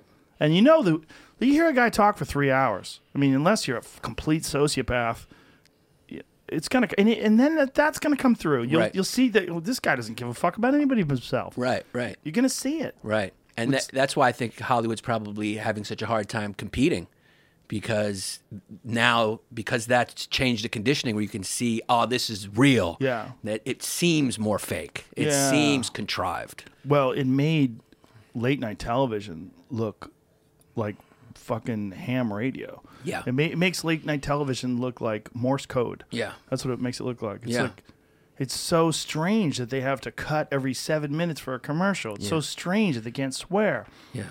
Everything's so strange. And it sucks. It sucks. I mean, it's just like, even when you're not good. performing it, I remember when I had a show on Fusion, which was this network that failed, and I was with two journalists. I remember Fusion. Yeah. And even your whole body posture is fake and everything. You don't touch your face even if it itches because you look like a crackhead on TV if you even touch your nose. And I remember I would have full panic attacks and I would just stand there and just be dealing with it, How about in between breaks they'd powder your forehead? Yeah, they come and they touch you. It's like put makeup on you. Even when I look at my Comedy Central half hour, the makeup looks stupid. It's like it's caked on. Dude, I did a show in 1993. And they put it was a stand-up show with Jay London. You know Jay London? No. You know Jay London? Fucking great comic. Me and Jay, and there were some other people on the show, but I remember Jay. And they made me up so much. They literally put mascara on me. Yeah. I mean, it looked like it at least. There was so much powder on my face. It looked like you were in The Cure. They put lipstick on. It was so crazy. And the lady was ensuring me that, listen, I was like, oh my God, this is too much makeup. She goes, no. Under the lights, it's going to look normal. It did not look normal. Right. I looked so made up. And from that moment on, I fucking refused makeup. Yeah. I used to hide from the makeup girl before the show. They used to have to call me to set. What's crazy is they were used to try to put makeup on me during the UFC. I'm like, do you know how crazy this is? Yeah. Because at one time I came to the UFC and I had 2 black eyes from training. Yeah. Just from jiu-jitsu. From friends, actually. It's just accidental black eyes. And they were like, we're going to cover those. I go, why would you do that? Yeah. I go, here I am doing commentary for guys who are going to get their fucking heads punched in. Right. They're going to get their literally a forehead smashed by a shin. Right. And you want to put makeup on me? I'm like, let's just... Yeah, like the fan base is looking, going, Joe should have worn makeup. Leave my black eyes. Yeah. Like, please, it gives me some legitimacy. Yeah. At least lets people know I'm getting after it. Yeah. Because you can't do this. Yeah. But the makeup thing is a strange... Like, I get it with women, and I appreciate it. Like, let's keep going. Yeah. It's culture. You want to wear lipstick, and you look great. I don't mind. I don't care. But for men, like, come on. Yeah. What are we doing here? Yeah. Are we pretending? Yeah. Yeah. Women don't care what they actually like it if you look unmade up. Yeah. Your forehead shiny? Yeah. We need to stop that? Yeah. Who's getting mad because my forehead's shiny? Who is that? Nobody cares. What's happening here? Yeah. What are we doing? Yeah. But for the longest time, it was the standard. Yeah. And you can't question it just because it becomes habit. It's just kind of like... Exactly. Yeah, and everyone goes like, no, that's what you do. And you're like, yeah. Well, they made me do it on Fear Factor for like the first couple seasons. Yeah. And then afterwards, I'm like, stop. Just stop. Stop. Just stop. Some guys stop. eating roaches and then they cut and powder you up. And you're like, nobody Literally, cares. Yeah. Fucking contestants would be laughing at me because they were powdering me. I'm like, I know. I'm sorry. I'm sorry that they're doing this to me. You know where that really shined through? What we're talking about, kind of like that people just act that way and then until they realize this is stupid, was like your incident with Stephen A. Smith. That was very intriguing to me because when he came in and he started doing the kind of the sports talk, which I love, and I like Stephen A. Smith because he's controversial. He's fun. He's fun. He's fun. And he gets you jacked up, and he's charismatic. And I like him a lot. He has a strong opinion, but like, which is why I didn't get mad at him. Yeah, but it didn't, for me personally, it didn't work for MMA. For some reason, it didn't work, and that's because like there's something nice after you beat someone up, like that you're humble about it. Like it's because it takes so much courage to get in there and like fight, like it's the scariest thing, and like there's something really cool about that. You would think in American culture it's like to talk shit, get them involved, but like Khabib proves like you could be a box office draw and not be an absolute fucking dick. Well, Stephen A. Smith was applying the same sort of methods that he uses for basketball and football, and it's made him an amazing career. You're right. It's normal that he applied that to MMA, but I feel like MMA requires a different approach. and I guess a lot of people agreed because he doesn't really do it anymore. Right. And the approach is that you have to appreciate and respect. His approach was the same way. The guy fumbles a bunch of free throws or fucks up in football or strikes out. Like he didn't show up. Right. But the difference between combat sports is the reason he didn't show up is Connor steamrolled him. Right. Connor steamrolled Cowboy, and Cowboy is a friend of mine. Right. And first of all, I would never talk bad about Cowboy. I love that guy to death. Donald Cerrone is a good friend. I love him. Every time I see him, I hug him. I can't talk bad about him. I know the pressures of fighting. I know what it meant to be there, and I know what it meant to be there in the biggest fight of his career. And Stephen A. Smith had some points. He had some really good points. Like Donald didn't perform to the best of his ability. Donald, he got overwhelmed by the superior fighter. That's just how it is. But my perspective was not the same because my perspective is that it's really what Conor McGregor did to Donald Cerrone that led to the outcome. It's not that Donald didn't show up, is that Conor was superior. So my position is always to highlight the one who is effective, to talk positively about the one who dominated and who had a spectacular performance. It's never to talk badly about the one who got his ass kicked. Yeah. Because I've been hit before. I've been fucked up before. I've lost before. I know what it feels like. And I've been around these guys. I know who they are. I know I know everything. I know everything about their ability. I know everything about their history. I know everything about their career. Like, I respect them to the core. I will never talk badly about them. So I'll never talk badly about someone who doesn't perform to the best of their ability. So our exchange, although it was respectful, it was indicative of a different philosophy. It's a different sport. Because, like, if you're talking about basketball, you're talking about a sport. You're talking about a guy who throws a ball into a net. It's very difficult. They're paid extremely well because it's so entertaining and they're so good. Fighting is who you are. It's who you are as a human. It's your soul. You're exposed. You're literally naked. You have a cup over your dick. You have shorts over your ass. That's it. Right. That's all you have. You have little pads on your knuckles, and then you have your personality, your flaws, your pros and cons exposed to the world, and you have to be charitable.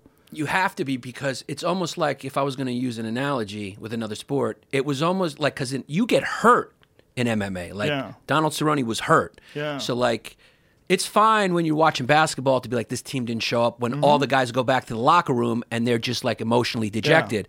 But, like, it would be like if you watch a guy break his leg in basketball, or, like, really gets hurt, and then you go, he didn't show up, so you're going, like, that's not the right tone to have when someone's actually physically been hurt. I know. But, and Stephen A. Smith, we disagreed and we went back and forth, and even the way he responded was very respectful, and I really appreciate that. Like, the way he responded to me about that was very respectful.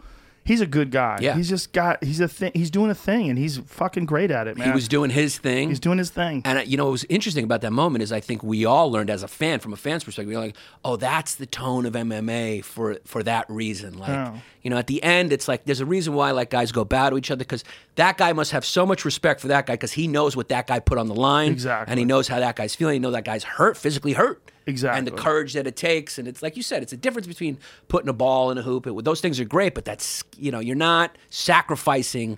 You could really, guys get hurt. They get hurt for real. Well, listen, no one's ever died in MMA, but it's certainly possible. Yeah. And guys have, I shouldn't say no one's died in MMA. No one's died in the UFC, but they have died in MMA. They've certainly died in boxing. Yeah. There's levels. And the way I describe MMA is it's high-level problem solving with dire physical consequences. That's pretty accurate, yeah. That's what it is. Yeah. That's my description of what it is, and I will always show those guys respect. But I respect Stephen A. Smith, too. I like what he does. Yeah. I think he's funny. He's fun. He's fun. He causes arguments. He talks shit, and that's why he's so huge. Yeah. He's so huge because he does that thing, and it's applicable for sports. It's applicable for football, but I don't think you should have the same approach for MMA. The same way, look, people can criticize human beings for all sorts of different things, but when you talk about soldiers and veterans, right, you're talking about a completely different type of consequences for their actions, completely different levels of stress for what they have to go through, right? Mm-hmm. So if you discuss politicians, you can discuss politicians in one way, but when you discuss veterans, right, I think you have to have a level of respect. Right. They deserve a level of respect. Right. Because they're dealing they're existing in a realm where the consequences are as grave as is humanly possible. Yeah. There's no more grave consequences than war. It's like when you talk, and like my dad fought in Korea, and that's exemplified by when you talk to a veteran, they don't talk. They don't go like, hey, man, we mowed down. They're like, they don't want to talk about it. Never. You can't go to a veteran. Like, you couldn't go to my dad and be like, we really fucking whooped those Chinese. My dad would be like, you don't know anything about war. You don't know. Yeah, my dad didn't feel good about it. Exactly. I took my dad once. This was a big mistake I made. This is a true story. Me and my friend, we came back from camp, and my dad would always take us to the movies. So we would go to the movies all the time. That was back when you read in the paper, and we went to see Hamburger Hill, which was that Vietnam movie. Yeah. So we go there, me and my boy, my childhood friend and my dad, and during the movie, my dad's just going, he's making noises, and then he starts cursing in the movie theater, crowded movie, like, what the fuck is this? What did you take me to?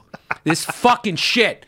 And he's going like, this is fucking, is this entertaining? And we're just sitting there, we were like 8 years old. And then he leaves. And me and my friend were just sitting there.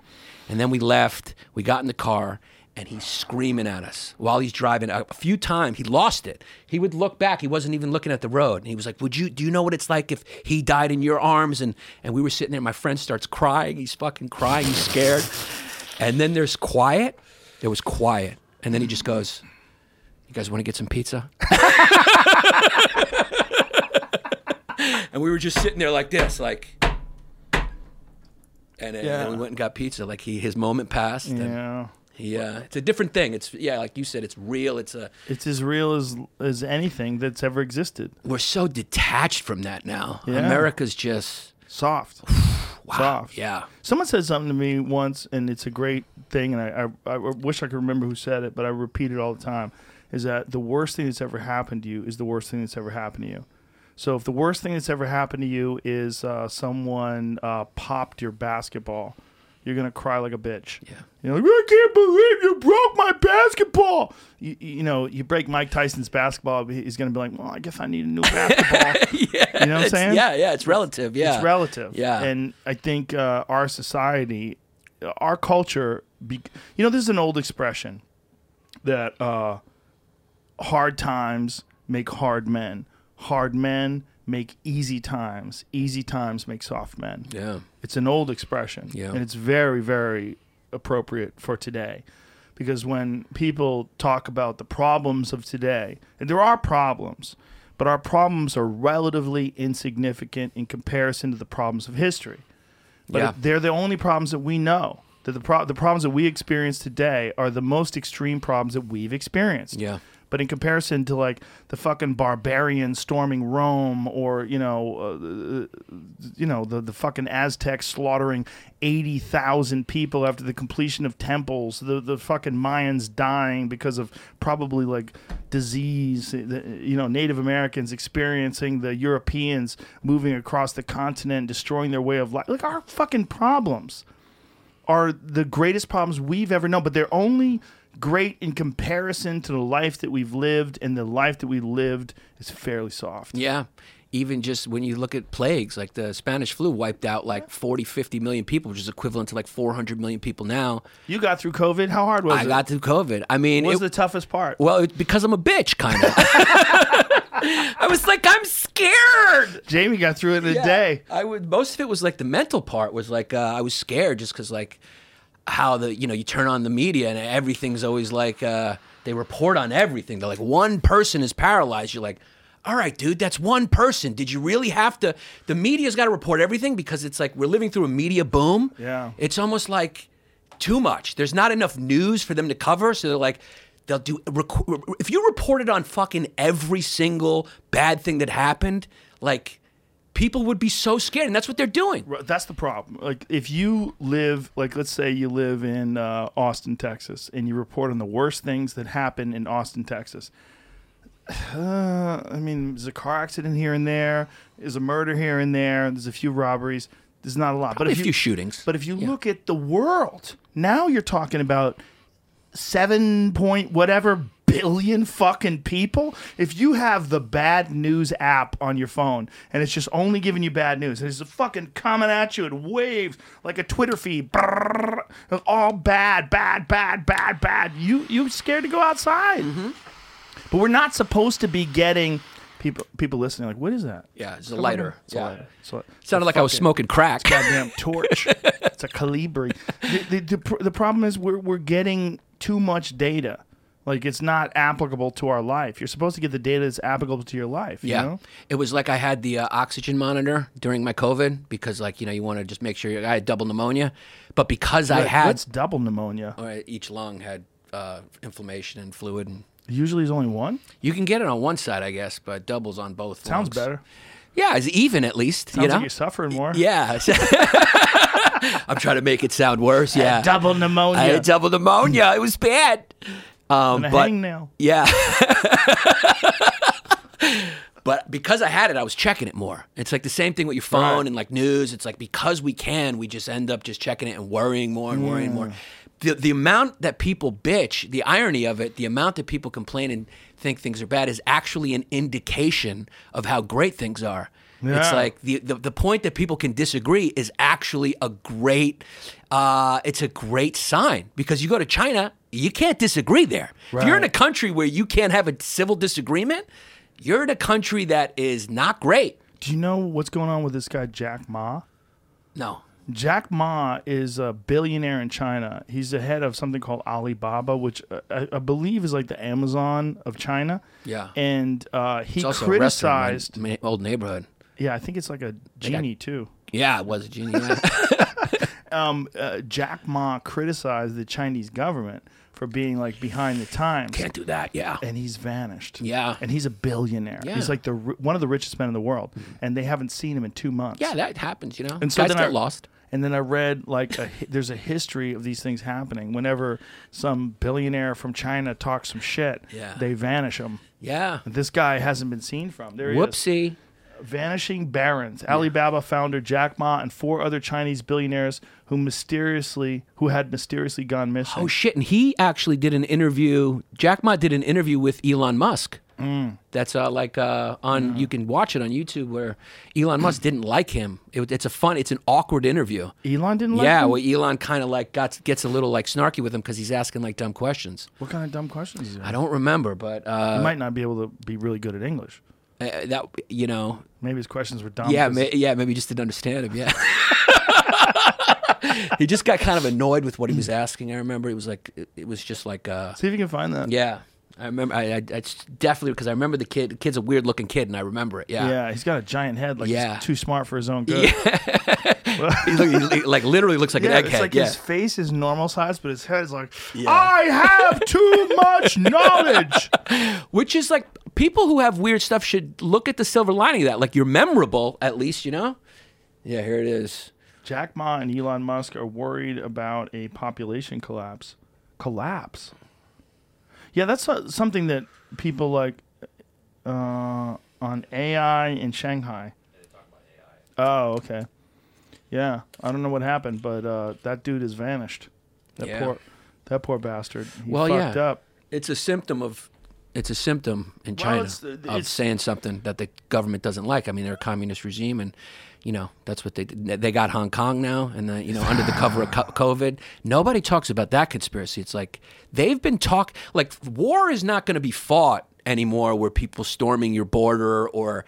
That's antiquated. You can't do that. Everyone's got thermonuclear weapons, and so now. Nations kind of fight the way women fight, passively aggressively.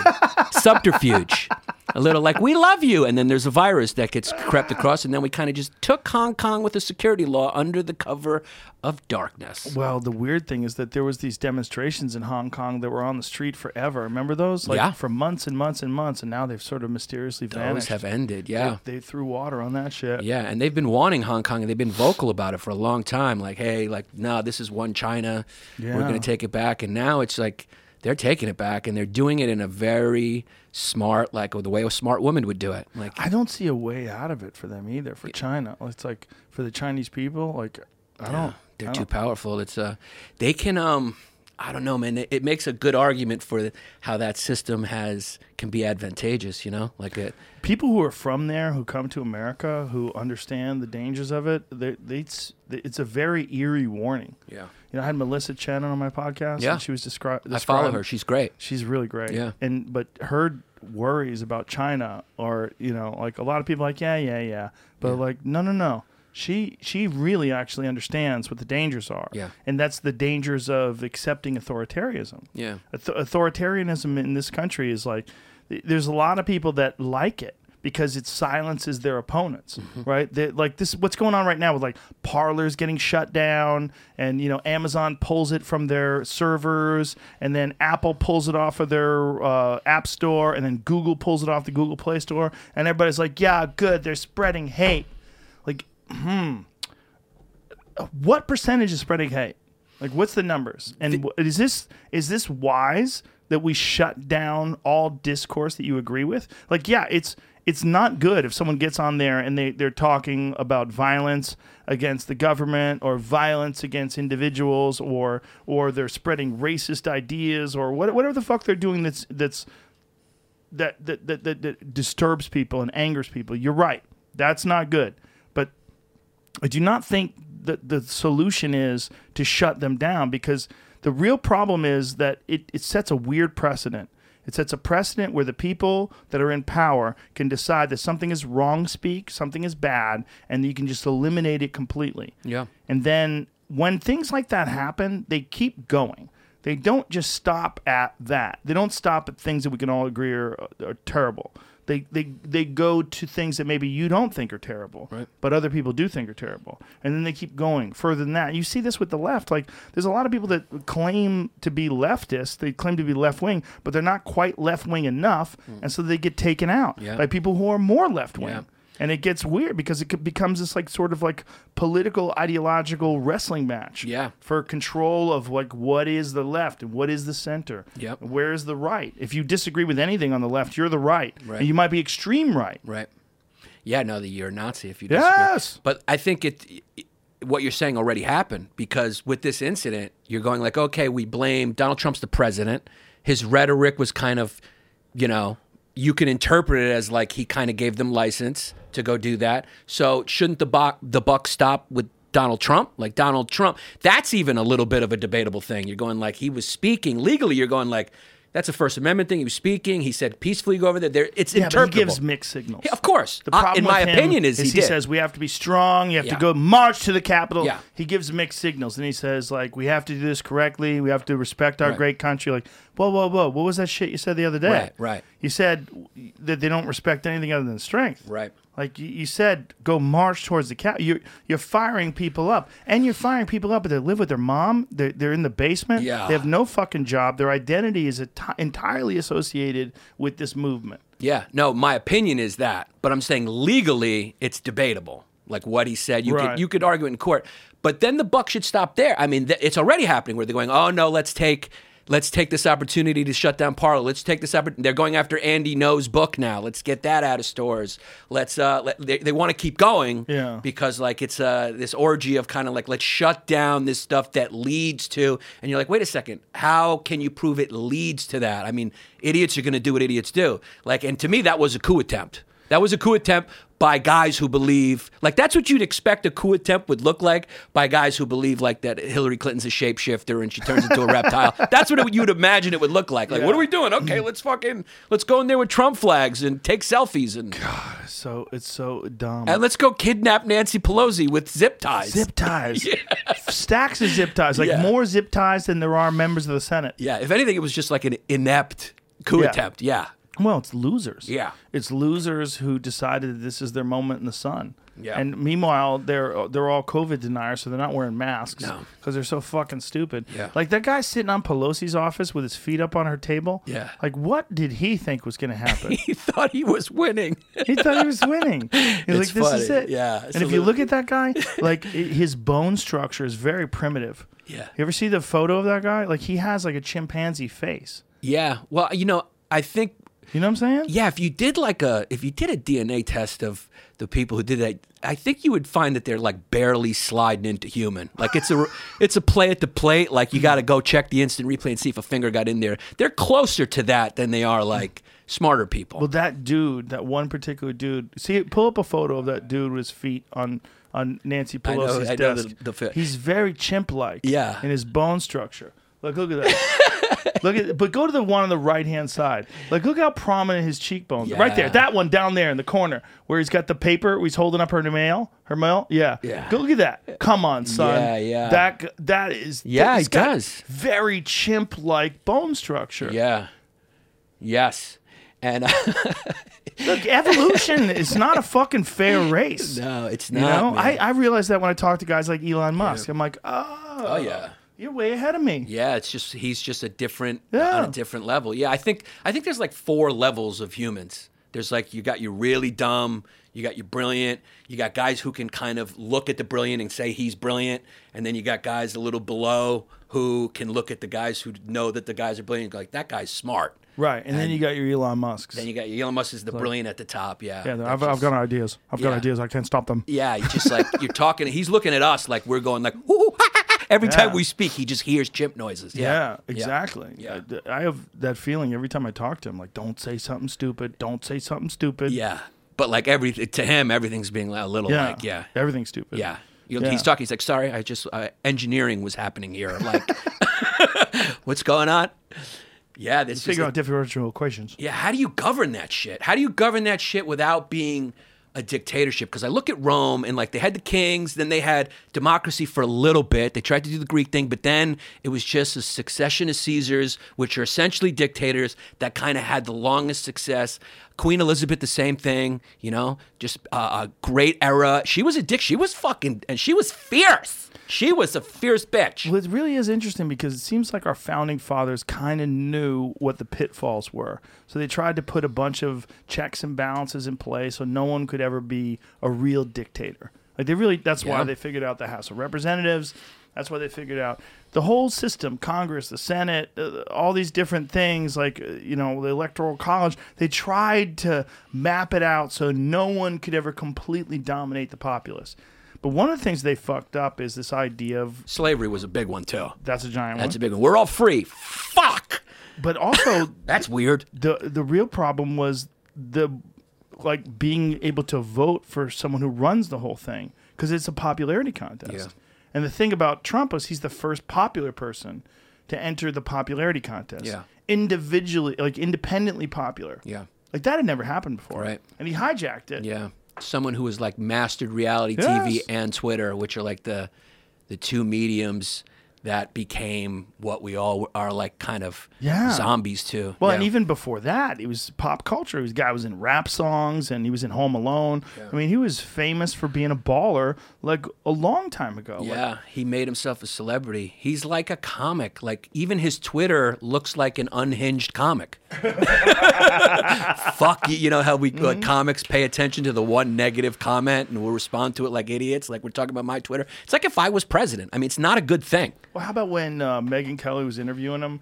When she asked him a question about disparaging women and calling women pigs. He goes, only Rosie O'Donnell. I mean, how funny is that? Timing, perfect. I mean, crushed. He's got great timing. I mean, he's used to working the crowd. How about like I don't trust him, and with him in charge of when Hillary goes like I don't trust him with putting people in. She goes, No, I'd put you in prison. Yeah, because you'd be in jail. Because you'd be in jail. Like, and he like, nails it, and the audience is like, "Ah!"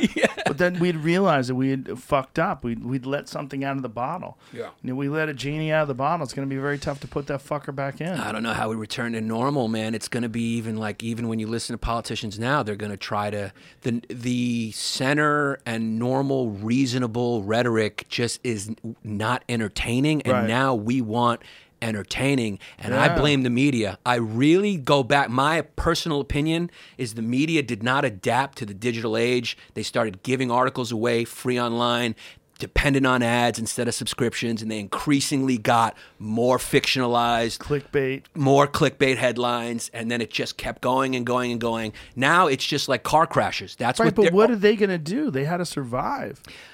Yeah, I mean, I get it. I mean, the internet came, and this is something we have to adapt to. Like, it can't go away. It's great. I mean, this show is great.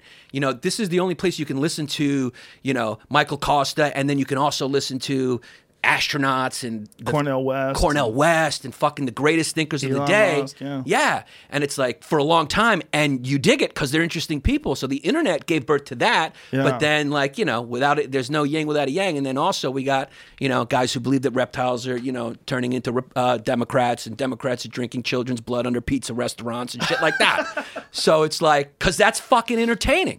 Like, you're not going to get a lot of followers if you're saying, hey guys, the right's kind of weird and the left's getting weird. They're going, fuck that guy. I want to hear about Hillary Clinton turning into a reptile and sucking off puppies. Politicians are celebrities now. Like Nancy Pelosi is this form of celebrity. Fucking chefs are celebrities. Get back in the fucking kitchen, you fat fuck. I don't want to see your Crocs and your fucking sauce-stained schmuck.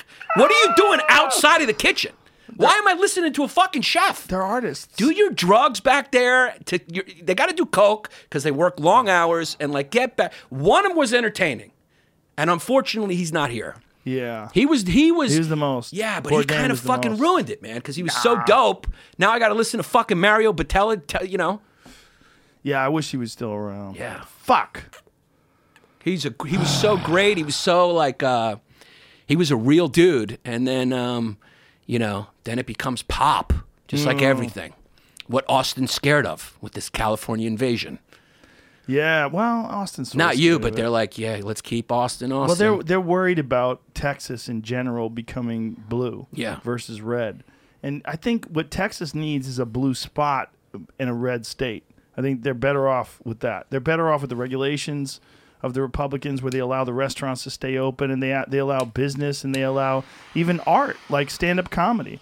You know, I got a show tonight with Chappelle at Stubbs Barbecue. Just a little show, a little. When you know, we're doing that because we can do it in Texas, where it makes sense. Where they say, okay, we're going to test the people, we're going to COVID test the entire crowd. Can we jam 400 people into this place? Are you testing them? Yeah. Okay.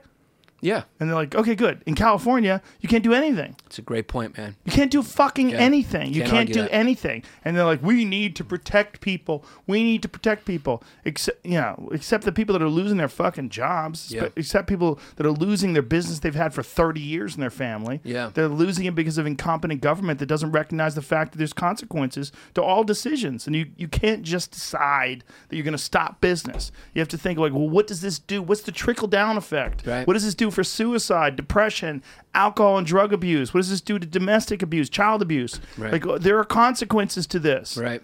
Like, how bad is this? Right. Like, we're in a bad space, but is it the worst space? No, it's not. Adjust. You can't argue that, man. It's like it's really exposed kind of the failure for us to be prepared, like the failure in bureaucracy. Yeah, because it's a real Sophie's choice, but. Sophie's Choice, that's a good one. Yeah, that's a real Sophie's Choice where you got to choose between. Explain that to people. What is Sophie's Choice? Sophie's Choice is like she had to choose. It's a great movie with Meryl Streep. You know that a lot of people just you're supposed to read the book in high school, but then you just saw the movie and you're like, yeah, I read it because it's like 1,000 pages. Notes. Yeah, but it's like what it basically means is you have to choose between two bad options. She had to choose between which kid she was gonna pick during the Holocaust.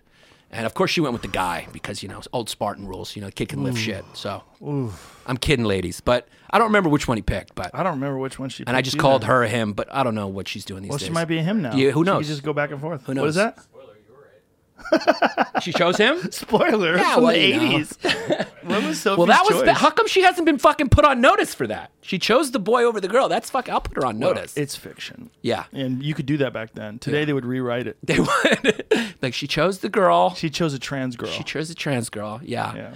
So it's Sophie's choice between the economy and ICUs being overrun. You got to think that out a little better. You can't. Even Cuomo's admitting it now. He's going like, we can't continue to do this. You're like, dude, you should have kind of been sympathizing with that a little bit more, a little earlier. Well, in his defense, no one knew. Yeah. They didn't know. They didn't know what this was going to be. They're all figuring it out as they go along. One of the problems with Monday morning quarterbacking is everybody's looking back at his decisions and saying, hey, you should have done this, you should have done that. We didn't know what the fuck it was. Yeah. We thought it was going to kill everybody. We didn't know what it was. Yeah. We didn't know we'd be in a room right now with me, maskless, with two people that have survived COVID. Yeah. We didn't know. Yeah, and I am a survivor. You're I'm not a a victim. I'm a survivor. You're a survivor. I'm a survivor. I had a stomach ache. Do you have the eye of the tiger? I got the eye of the tiger. I'm a survivor. Ow, I was listening to it while I had COVID. I went on tour with that guy. The guy from Survivor, me and Charlie Murphy and John Heffron, we did a Real Men of Comedy tour with, it was a Bud Light Maxim tour, and the Survivor guy, the singer, rest in peace, they would sing songs like the Real Men of Genius. You remember those Bud Light songs? No. You remember those, Jamie? Yeah, I was just saying. I was thinking like that's why because they're sponsored by. I was like, yeah, he would sing those songs at the shows. It was really fun. Yeah, he was a good dude, man. He was a fun guy. The Eye of the Tiger guy, and he would sing songs like for Bud Light at these shows that we did. It was really fun. That's dope. I went on tour with Charlie Murphy and Donnell when I was first starting comedy. What year was this? This was 2005 or 6, right when Chappelle's show was like. Wow, that's right before we did our tour. We did our tour in 2007. Yeah, and it was like, man, that was crazy, like how popular that show was. I remember walking in the mall with Charlie Murphy, and everyone was like, fuck your couch, Charlie Murphy! And I went one day. Me and Charlie Murphy went alone to the mall because I had to buy underwear because I wasn't like an experienced road comic. I was just selling Donnell's posters and like doing 5 minutes. And me and him went to the mall because I had to buy underwear because I ran out of underwear. And it was just me and him walking, and he's just every step of the walk. He was just, I'm rich. Yeah, just I mean, that show was a cultural phenomenon, It's dude. the greatest sketch comedy show in the history of the world, and it only ran 2 seasons. Yeah. It's amazing. Yeah. Comedy Central fucked it up. Yeah. Well, they did that 3rd season without Chappelle. But yeah, and Donnell hosted it, and they're still tight. Him and Dave are still tight. Donnell's gonna be there tonight. Yeah, Donnell's my old. When do you fly back? I'm going to L.A. tomorrow. So you're free tonight? Yeah. Come to the show. Yeah, man. Donnell and me go back. Donnell got me into comedy. Really? Donnell's the guy that kind of got me into comedy. I quit because I was like, I got shot, and then I was having panic When attacks. did you get shot? Yeah, I wanted to ask you about that. What happened? The fictional story or the real one? The one I tell girls, or? The real one. Oh, the real one. Okay. Because I used to say, hey, I was I was over Darfur saving children. And, you take some fire. It's what you do when you're saving the world. But no, when I first started doing comedy, I was working in nightclubs, and I used to work at this nightclub that was like it was thuggish. It was like a thuggish, like real thugs went there. And my friend was a promoter, and he would carry thousands of dollars of cash with him. And so it was like an attempted robbery. And I got shot point blank range, 38. Where'd Right you here in get the hit? leg. Whoa. Right by my piece. Yeah, it was close. Thank God my penis isn't bigger. It missed. Right there, and it lodged itself in my butt cheek. And then a couple of years later, the bullet came out. Funny How did it story, come out? when the surgeon, they took it out, because a it foreign came- object they will took it like out. slowly work its way to the surface, like Yeah. your body will reject it. So it got to the point where I could like feel it. And then I had surgery. They put me under, took it out, and I remember they were taking it out, and I was like coming to, and the surgeon was down there with the nurse, and I just farted right in their face because I was up in stirrups. So when I came to, it was like a huge fart. It was hilarious.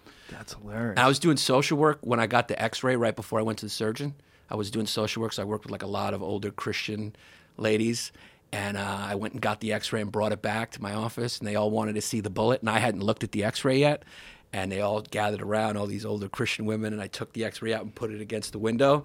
And it was like, you could just see my penis. Like, it was like my limp penis, because it was an X-ray of my pelvis. So it shows up on the X-ray. You saw the bullet. It was like And then like my penis just like A fucking ghost penis. Yeah. It's like a police sketch of my penis, like the outline of it. And they were like, oh, and they all kind of like turned away. It was hilarious. Yeah. That's hilarious. Yeah. Did the guy shoot you because he wanted to make a point? He was Rob, and he was trying to rob because he knew that. But why did he shoot you? So what happened was like we were getting in the car, and Notice I said he. I assumed you weren't robbed by a yeah, woman. which is kind of like Joe. Sexist. Yeah. Why couldn't a woman shoot me? They're capable. They are. Yeah. They should be equally represented in prison as well. Occasionally they are when they're on coke. Yeah, we need to put more women in prison for equal representation in prison.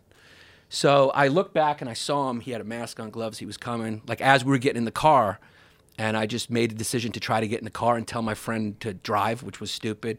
He kind of sped up and then kind of fell into the car. It was a Jeep, thank God, because I was higher up. Because if it was lower, it might have been, hit somewhere here. And then the gun was kind of like in the car. I saw it and I just grabbed his arm, and then I like pushed it down and he fired. So it just went bang, and then yeah, I got shot right there. And then like I remember making a like concerted decision to pretend like I was hurt. It was just a decision on the moment. Like I just like really hurt, even though I didn't know if I was or wasn't. So I kind of just like slithered down on him, and he kicked me a few times, I remember. And then he ran, and the cops, they caught him because that club was always a problem. So cops were always close by.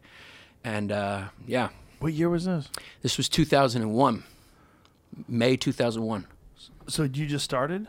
I just started comedy. And you kept going after that? Yeah, see, I get emotional when I think about it because like it's like it really derailed. Well, I quit for a while because I get on stage and I started having these panic attacks, and I didn't know what that was. Like I was totally, I didn't know what. I'd get on the train and I'd start bugging out. Like I was cool for a little while. Like right afterwards, I got right back to it. And I think I even did an SNL audition with Jason Steinberg, set me up with it at Stand Up New York. It was the year that Rob Riggle got it. And I did it like I limped up on stage. It was like the 2 nights, and I bombed. But and then the panic attacks started happening, and then I didn't know what those were. And I was like, "Fucking what is this?" And it was like PTSD, I guess. Yeah. And I'm an anxious person to begin with, so. Damn. Yeah, it was a weird thing. And then I kind of quit comedy for a couple of years, and Donnell's the guy that kind of like I became friends with him through this guy, Adam. And then he would have me on his show once a week at this place, Miriam Square on Upper East Side. And then he took me on the road, and that's how I really started again in like 2005, 6 when Chappelle's show was hitting. I became friends with Donnell, and that was it. He would encourage me. He was like, "Yo, man, yo, son, you're funny. Son." I mean, he's been saying son for 20 years. Forever. Yeah. Well, that was he probably a New calls York his thing. son. Son. Yo, Yeah. son, come in here, son. Yeah. Donnell's a national treasure. Yeah. I love that dude to death. I owe him really a lot. Like, he was the guy who got me into it again. And, so thank you, Donnell. He's been a good friend ever since. He's a wild kid. He's a hilarious dude. He's so funny, dude. He shakes the room. Like, he's one of those guys that when he connects, like, I remember he used to do these old black rooms where I would start. He would put me up. This place called Poke Knockers, where somebody got What's it called? Poke Knockers in Brooklyn. Poke Knockers. Spell it. POK and then the Knockers. And it was a black room. I mean, like, I walked in and it was like everyone thought I was a cop kind of thing, And he would rip people. He would host, and like anyone who walked by the stage, he would just rip them. And I remember one night I bombed so bad that when I got off, it was like I was scared to just walk out. And I was like hoping there was another exit. Like, you ever bomb so bad you like want to leave your jacket somewhere? So, like, it was one of those. And he would just rip. I mean, he would rip. It was the first time I saw Burr. And Burr walked in, just crushed. Him and Rich Voss were the only two guys you would see go into those black rooms and just level. And I remember the first thing Burr said, because this show was in like the hood. It was in Bed-Stuy. And the first thing Burr said when he got up there, he's like, good to be back in the old neighborhood. No fear, just kind of, and then did him and just leveled. He's a national treasure. Yeah. There's a few of those guys out there that just no matter what happens, they're still swinging. Chappelle's one of them. There's a few of those guys. No matter what happens, they're still just swinging. Just swinging. They don't stop what they're doing. And but people don't realize how fragile real comedy actually is. It's like they want to take what you're saying as fact. Like, this is what you really think. Like, no, they're saying that because it's a funny thing to say.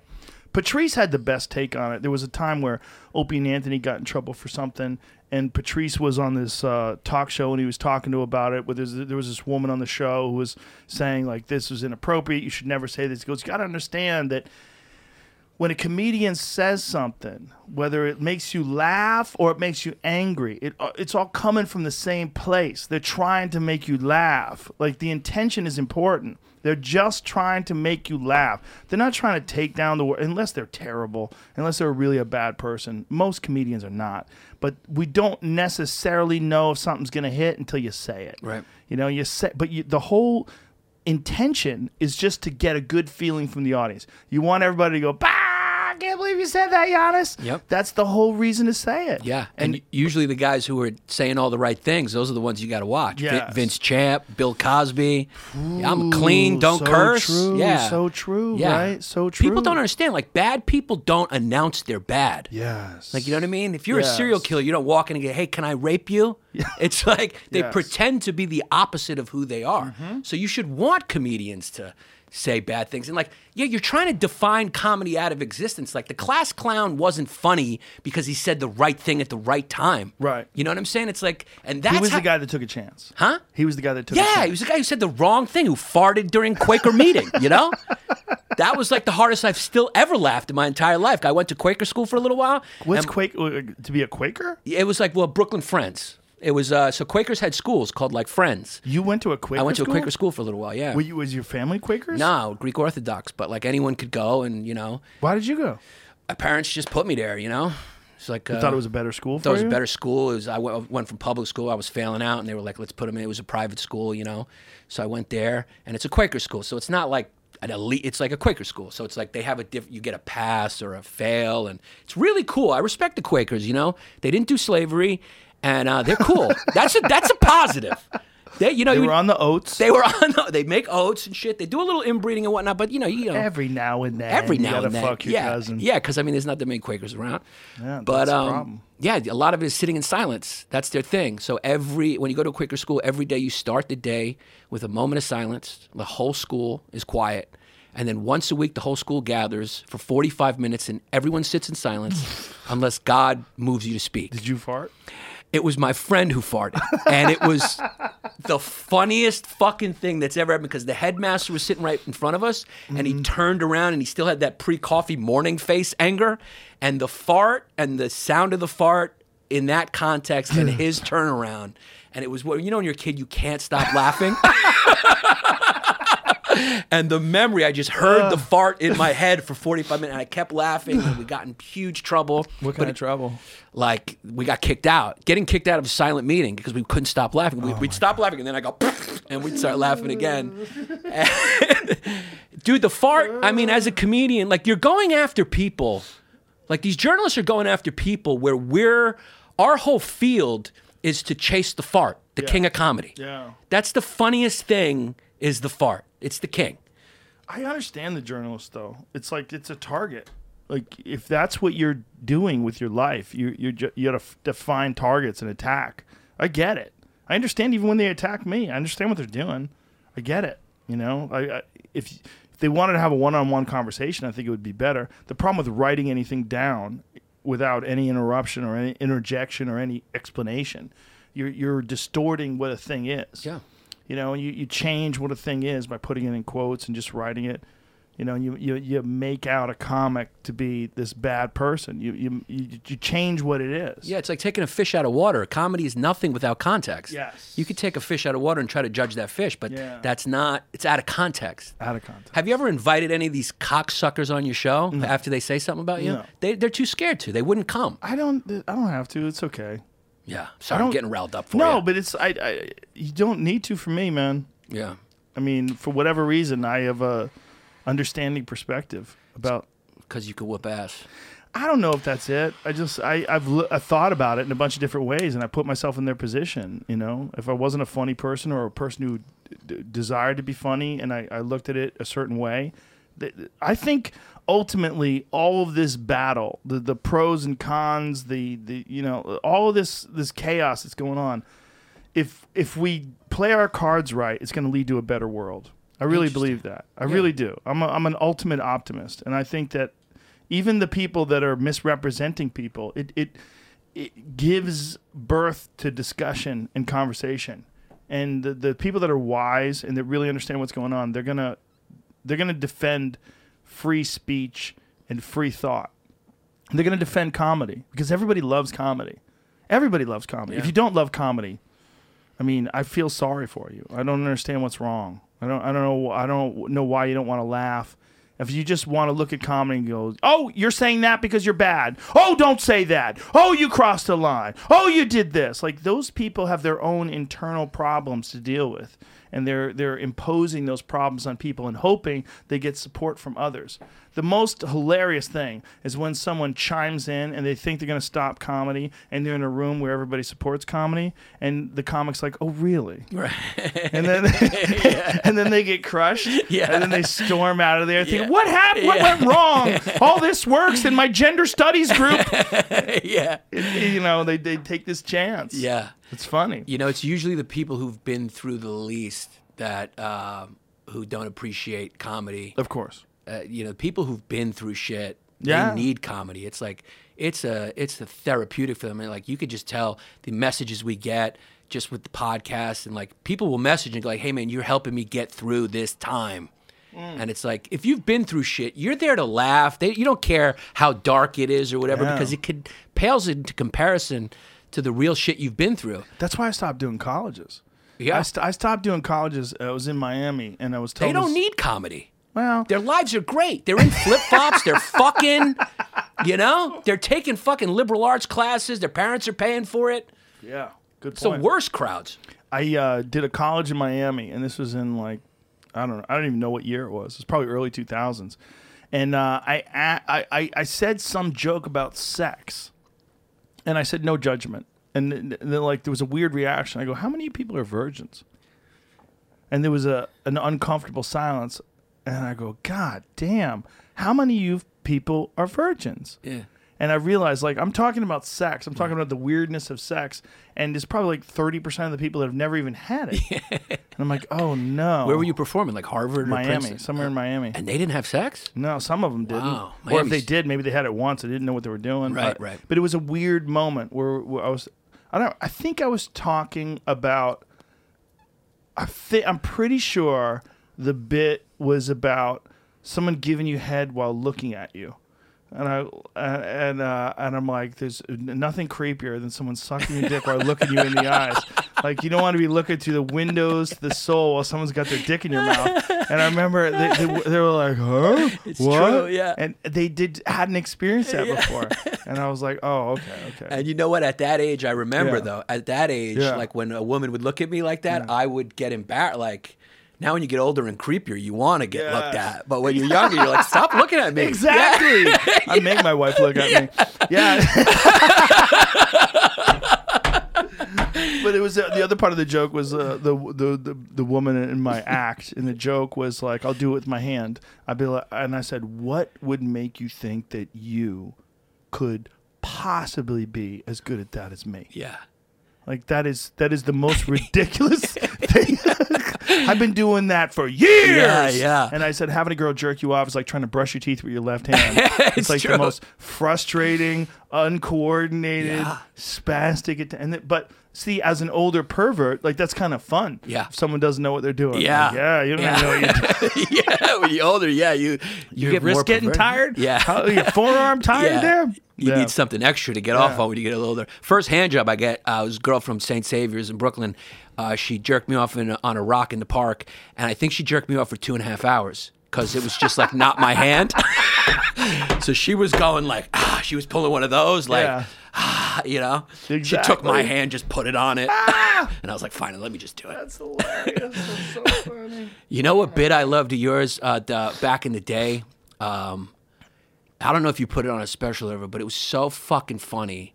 Was about Hugh Hefner. Oh yeah, the that's girls not really going, on a special. "Blah, blah, Yeah. fucking blah, blah," and they're vomiting. It was so fucking funny, man. Well, that was the only version of it out there sucks.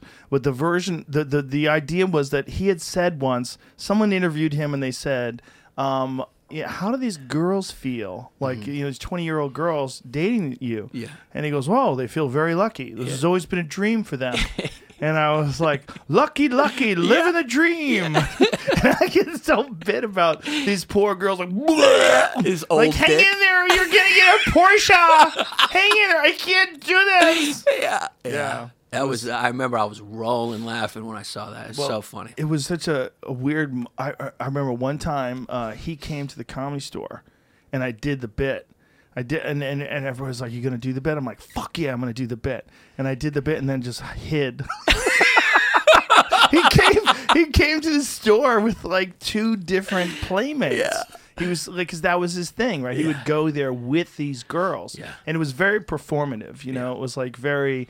It was before social media. It was like this thing where he would like, he had this persona that he was, you know, he would wear like a fucking smoking jacket and show up everywhere with a bunch of girls. You're like, wow, that guy's, he's killing it. And I was like, what is happening here? Yeah. Like, imagine if that's your daughter. Yeah. Like what has gone wrong in these young ladies' lives? Yeah.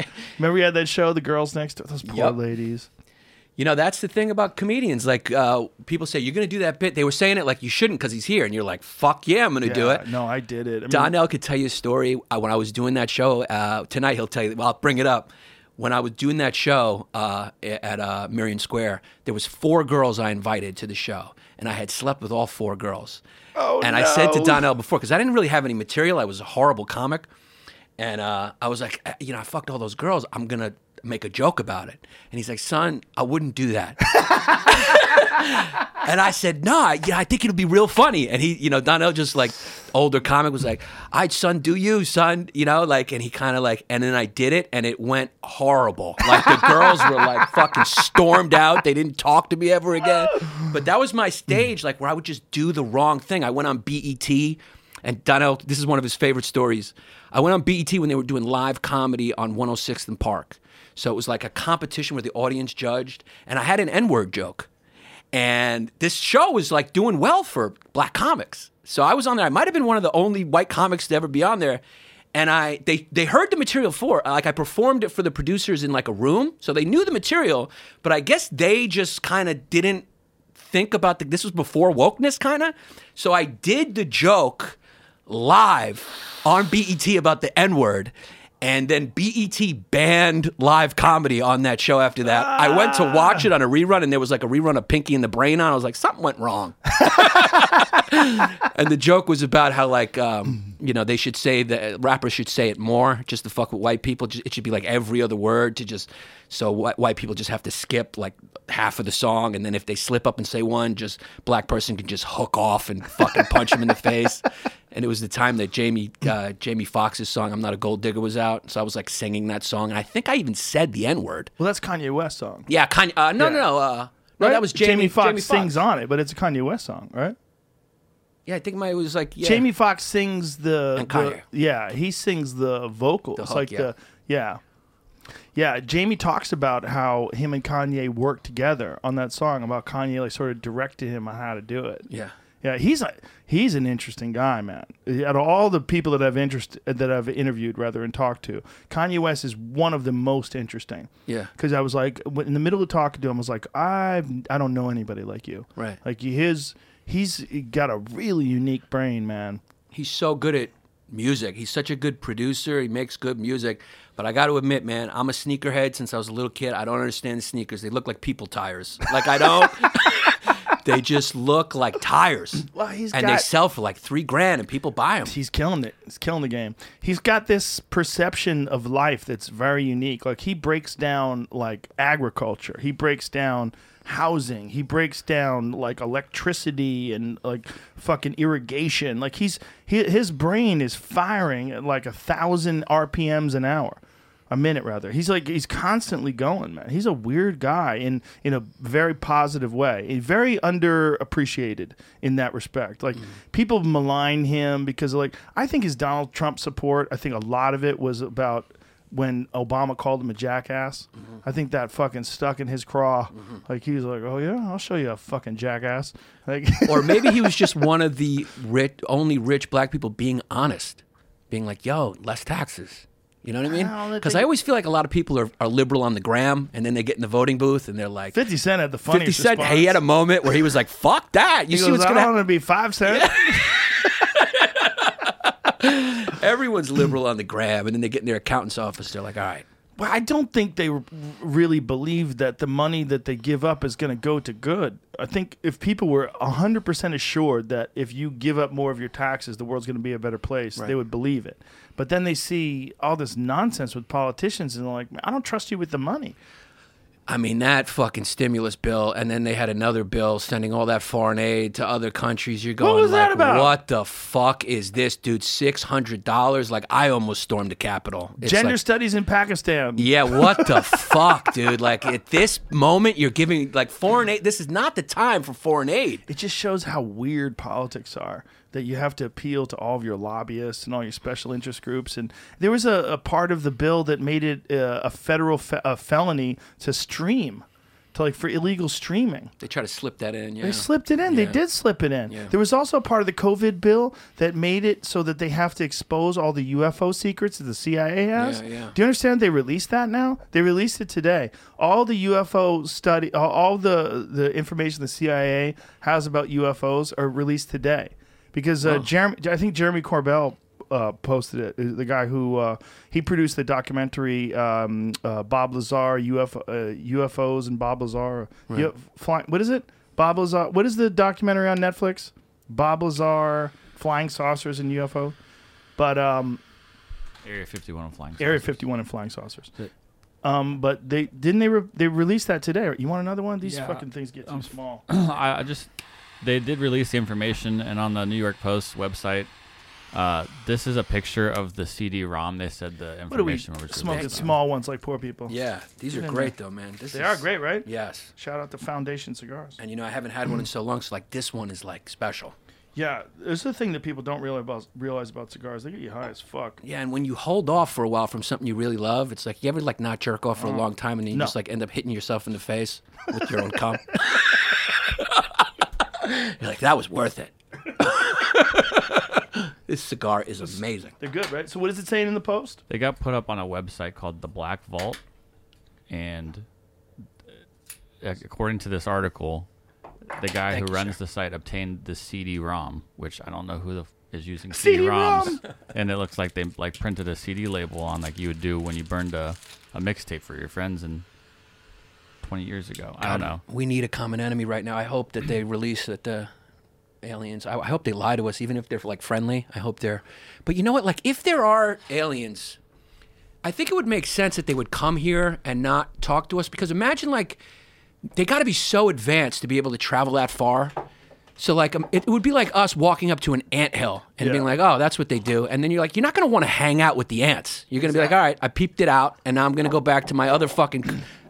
My planet where shit is lit and we mind fuck and we're telepathic and you know fucking we you think the Kama Sutras we just fucking mind fuck. Yeah, they don't have dicks anymore. Yeah, I think that's our future. I think what aliens are is human beings in the future. I really do believe that. When we think of the archetypal aliens with the large heads and the tiny bodies, where we don't have any need for muscles anymore, and we don't have any need for genitals anymore because everything happens in the mind.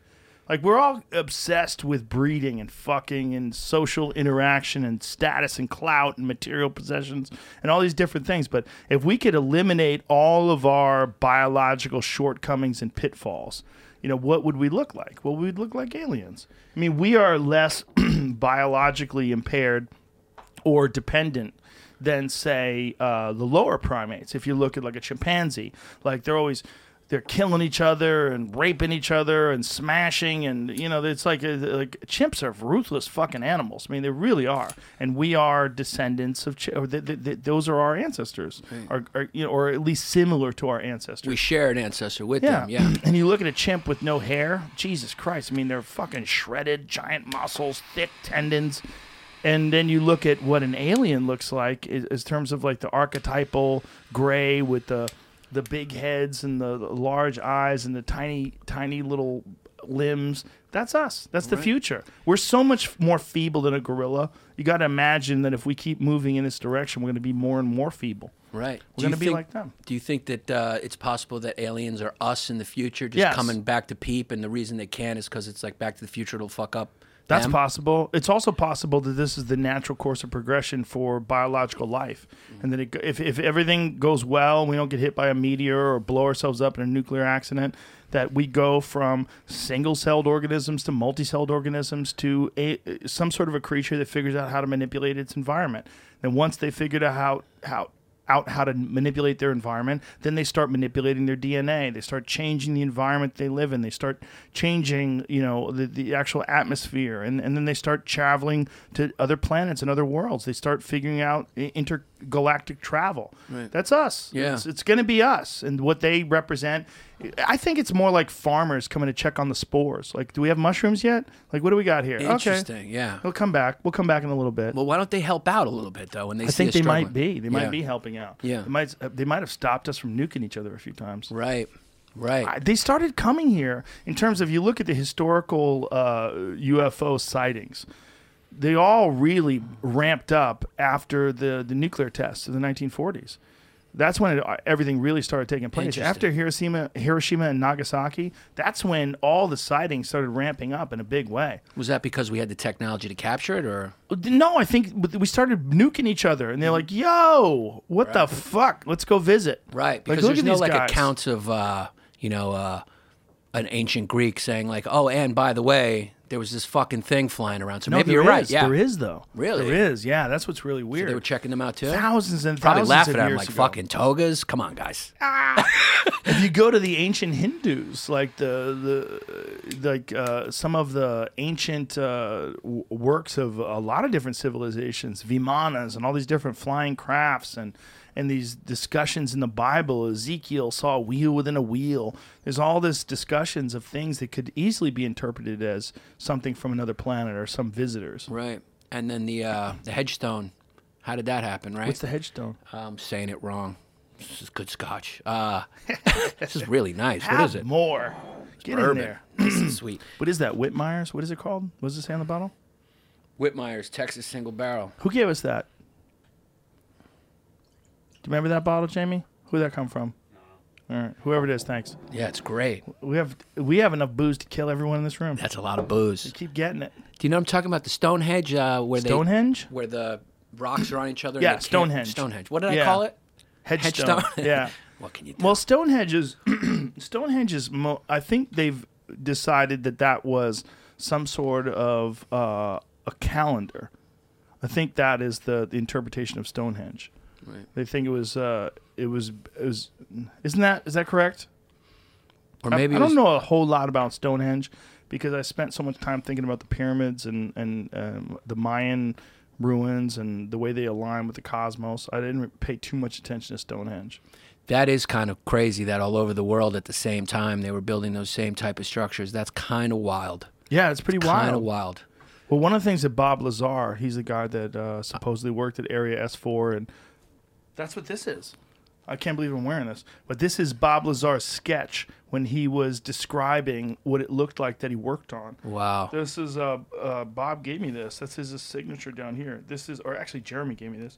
This is his depiction of this, the vehicles that he was hired in the late 80s, early 90s to back engineer. Wow. Yeah, that's what that is. That's definitely what they say they look like right there, yeah. But he said that one of the things that they read when they were going over the people that had hired him had given him a breakdown of where these vehicles came from and what they were. And one of the things that he read was that they were saying in this literature that they had handed out to all the employees at S4, at least the ones that needed to know, was that we are the product of accelerated evolution, is that aliens had come down here and taken the lower primates and genetically manipulated them and created the earliest versions of human beings.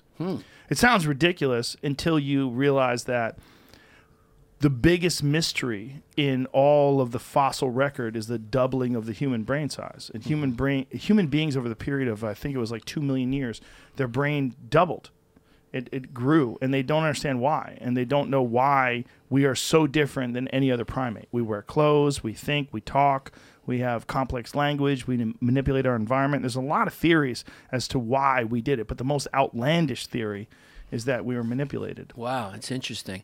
I have a friend, Paul Verzi. He's a comedian. I know Paul Verzi. You know Paul? Yeah. I know who he is. Yeah. I've never met him. He's like my, He's my Burr's best boy. friend. Yeah, he's great. He's the best dude in the world. Hilarious. And he told me his dad's like a real Italian guy from the Bronx, like one of those guys who's like, he's Italian. Like he's like, he'll be like, these rappers, but I got to admit they know their jewelry. He's one of those. He actually said that to him. He's like, but they know their jewelry. You got to get their jewelry. But he says, and his mom too, because I asked his mom. And so they both, his mom, his dad, and I think his grandparent, well, I can't remember which one, they were all in like Yonkers, Westchester, and they were like on the porch, and they saw a UFO. And he says, this is how I believe him, because he told Paul, he was like, I wish I didn't see it, because he's one of those guys that doesn't believe in that. And, and his mom, I think, is kind of religious too, and she admitted she saw it. They said it came down like close, and then it was like a dot in the sky. It just disappeared and was like, yeah. Which is funny, like an Italian guy seeing a UFO, because they're all about getting people out of the neighborhood. So they'd be like, get the fuck out of my neighborhood. The fuck out. It's my neighborhood. It takes off instantly. Shooting at it. Get the fuck out of here. It's my neighborhood. I had a guy on the podcast. His name is Commander David Fravor, and he was a fighter jet pilot, and he scrambled to encounter one of them off the San Diego coast. And it's a famous story. It's this vehicle that was captured. It was captured on radar. It was captured on their not his vehicle, but another vehicle got a video of this thing. It went from more than 60,000 feet above sea level to 1 foot in less than a second. They're here. I mean, if a guy like that is saying that happened, like it happened, and then there's that not footage. Only is he saying it happened, but he said that it jammed their radar. Damn. Which is technically an act of war. So he's like, this was an intelligent thing. So at this point, like, we know that there are aliens, like they've been here, and that's a tricky statement. Yeah. I don't know. Mm-hmm. I love to believe that it's real. Are you scared at all? Like no. their power, or like I'm scared of liberals. Yeah, as a comic, that's what we're scared of. Yeah. I'm scared of woke people that just want to fucking ban Parler and burn it all down and enforce their ideology because they got a lot of power right now. Yeah, I'm scared of people that think they're right. I'm scared of people that want to stifle free speech. I'm scared of people that want to stop debate and enforce their opinions. I'm scared of that. I'm not scared of aliens. I'm scared of the other extreme too, where like all the facts could be there, and they're still like, the election is stolen. And like, I'm scared of that kind of. Yeah, I'm scared of that too. It's become kind of faith-based. It's a little religious. It's a little weird. Like they're kind of, it's zealotry at this point. Oh, sorry. Yeah, no worries. And where they just kind of, you could say anything, you could put any evidence in front of them. And the woke people are like that too. It's kind of two sides of the same coin. It's like the farther in any direction you go, you kind of come back around to the other side. They don't know how much they have in common, those two. Yes. And unfortunately, to me, it seems like they are dictating the cultural conversation now for some reason, and all the politicians are pandering to that extreme base for some reason. And maybe it's because they're loud, maybe because also politicians are falling victim to thinking that Twitter is the real world when it's not, dude. And we know more than anyone. Comedians know when you do a live performance, there's rarely any of that shit. Yeah. People love it, whatever you say live, and that's the real pulse of America. It's not that fucking bullshit where people are hiding behind fucking avatars and arguing with Russian bots. I mean, this is fucking Russia and China to me.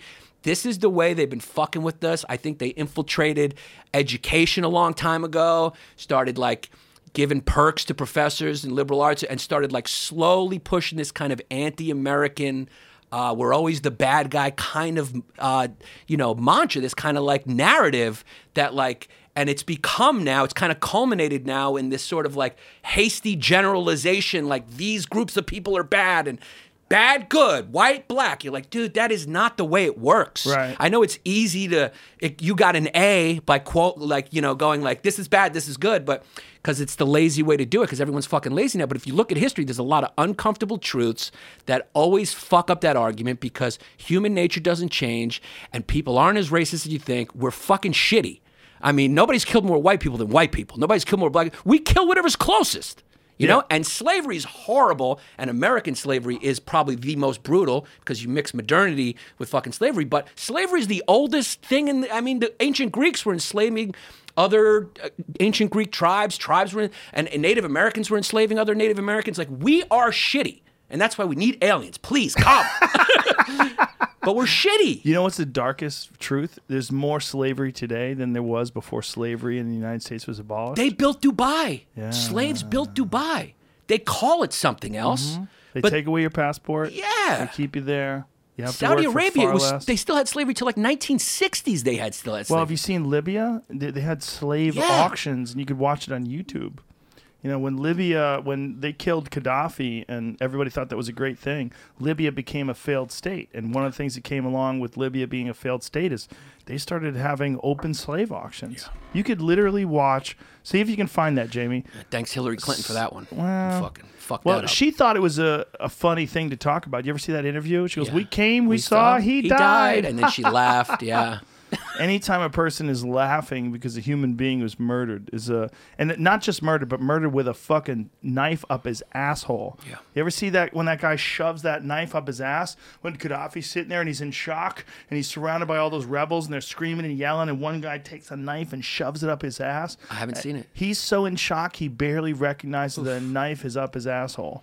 Wow. I felt like, you know how they have that flag in Iwo Jima where those guys are planting the flag? Yeah. And that dude, they will have a statue of him.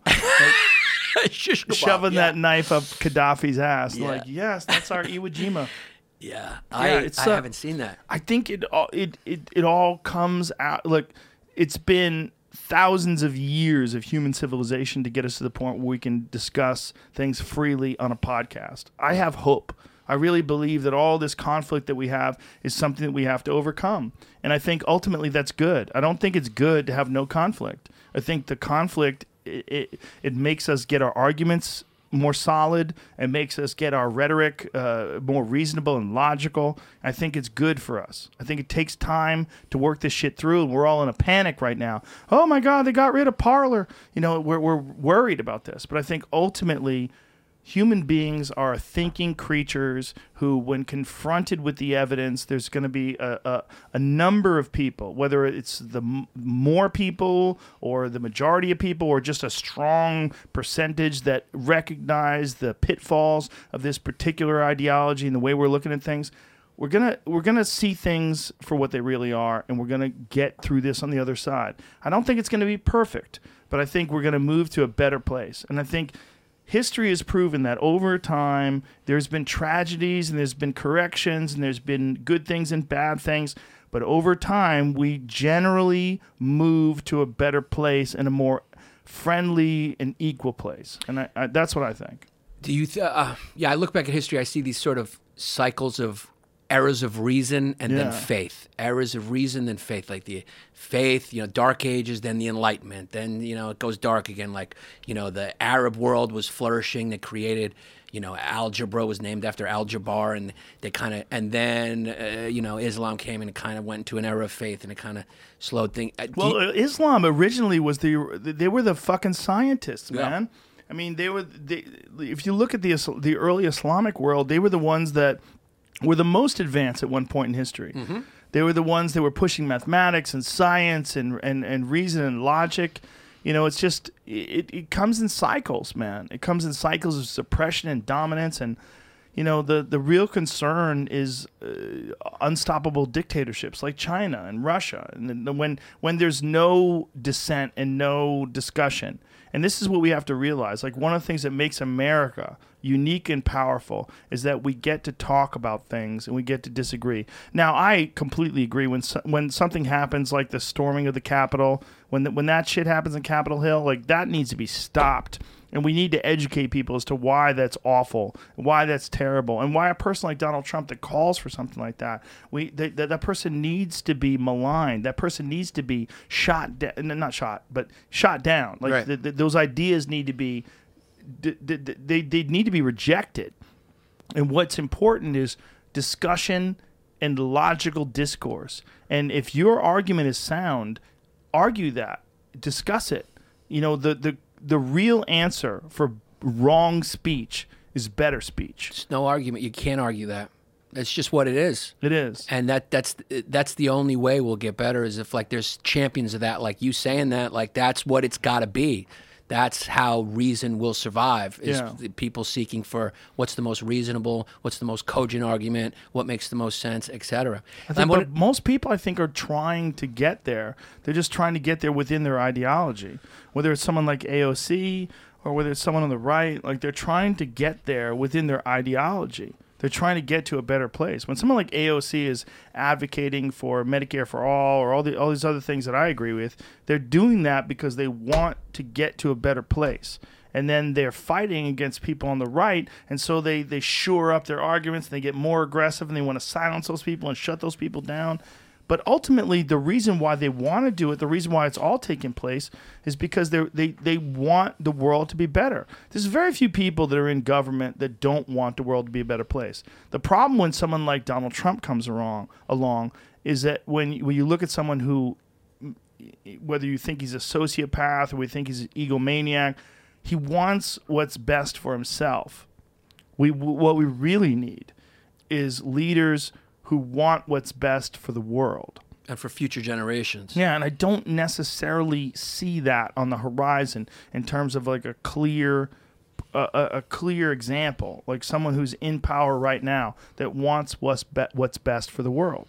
I used to think that about Barack Obama, and I kind of still do, but I think he was arguing for it in this really convoluted, bizarre world of influence and power and bankers and special interest groups, and it's probably insane and so difficult to navigate. But I don't think Obama was a despot. I don't think he was a dictator.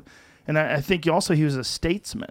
I get a lot of shit from people that are like on the right that don't like my love of Obama, but when that guy was a president, I felt like we were okay. Yeah. Because I felt like he was smarter than me. Right. I would hear him talk. I'd be like, he's got it. Right. He's talking to those fucking military guys and those congressmen. He's got it. Right. And he always stayed calm. He never lost his cool, and that's what you want from your top guy, is a guy who's always in control, saying the right thing, and then going and bombing the shit out of people. But what I like about Trump is Trump gave support to the military in a way that Obama didn't. Where they squashed ISIS within 1 year because of Trump. And the friends that I have that are in the special forces, Tim and Kennedy, I heard that podcast. They say, look, the world changed because of the decisions that Trump made, and that Trump's his mandate when he got into office was to let the military stop these problems before they become a real issue for America. Yeah, and a lot of those things are the reason I think he got elected, because he was saying things, he just was saying them wrong. Yeah. Like he was just saying them like a comic would say them, like with no filter. And like when you're a statesman, you got to say shit the right way, very tempered. And like you said, you have to appeal. That's not easy, to be able to appeal to everyone and stay neutral in your rhetoric, because that's important. I mean, you're a public figure, and the whole world is hanging on every word you're saying. So that's what Obama was really good at. Like every speech he gave was just like, you were looking for something. It was like, fuck, this guy's good. He was so measured. Yeah. And he was such a statesman. In my opinion, he's the greatest president ever in terms of the way he would talk and hold himself. Like, I always felt like that guy was a great example of what's possible. You get a guy who's he comes from a single mother. I mean, he's not privileged when he's growing up. Interracial family, poor, living in Hawaii, and rises to this position, becomes the president. Yeah.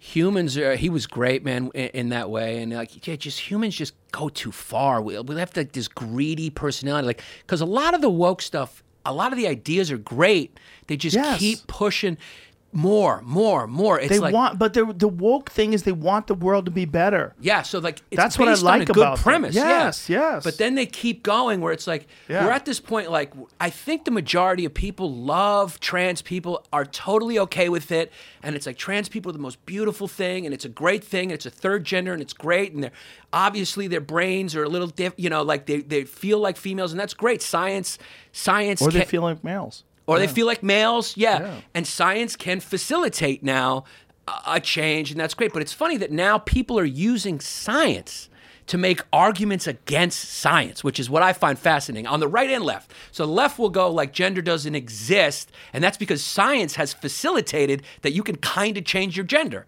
So it's like you're arguing against science, which says biological sex exists. Let's be honest. I had an argument with a professor about that once, where he was like, biological sex is not real. I go, okay, if you buy a puppy. Yeah. And the puppy's a girl, but you wanted a boy. And they go, well, biological sex doesn't exist. Yeah. What do? Do you get your money back? Yeah.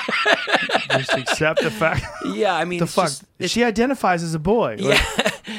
It's like obviously charged with ideology when you hear that stuff. And there's exceptions, right, where certain people have certain levels of testosterone or estrogen. I mean, there's exceptions, but we can't change the rule for the exception. So they're using science to argue against science.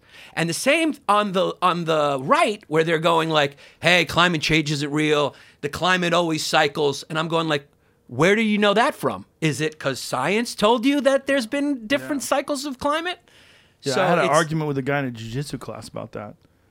He's like, it's always been a cycle. I go, dude, you're 25. Yeah.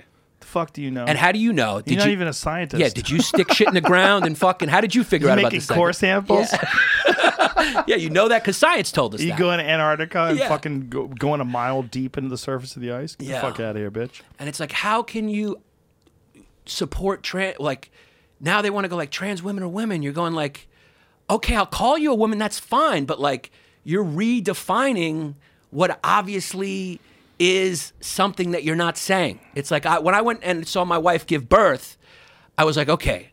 Dudes can't do that.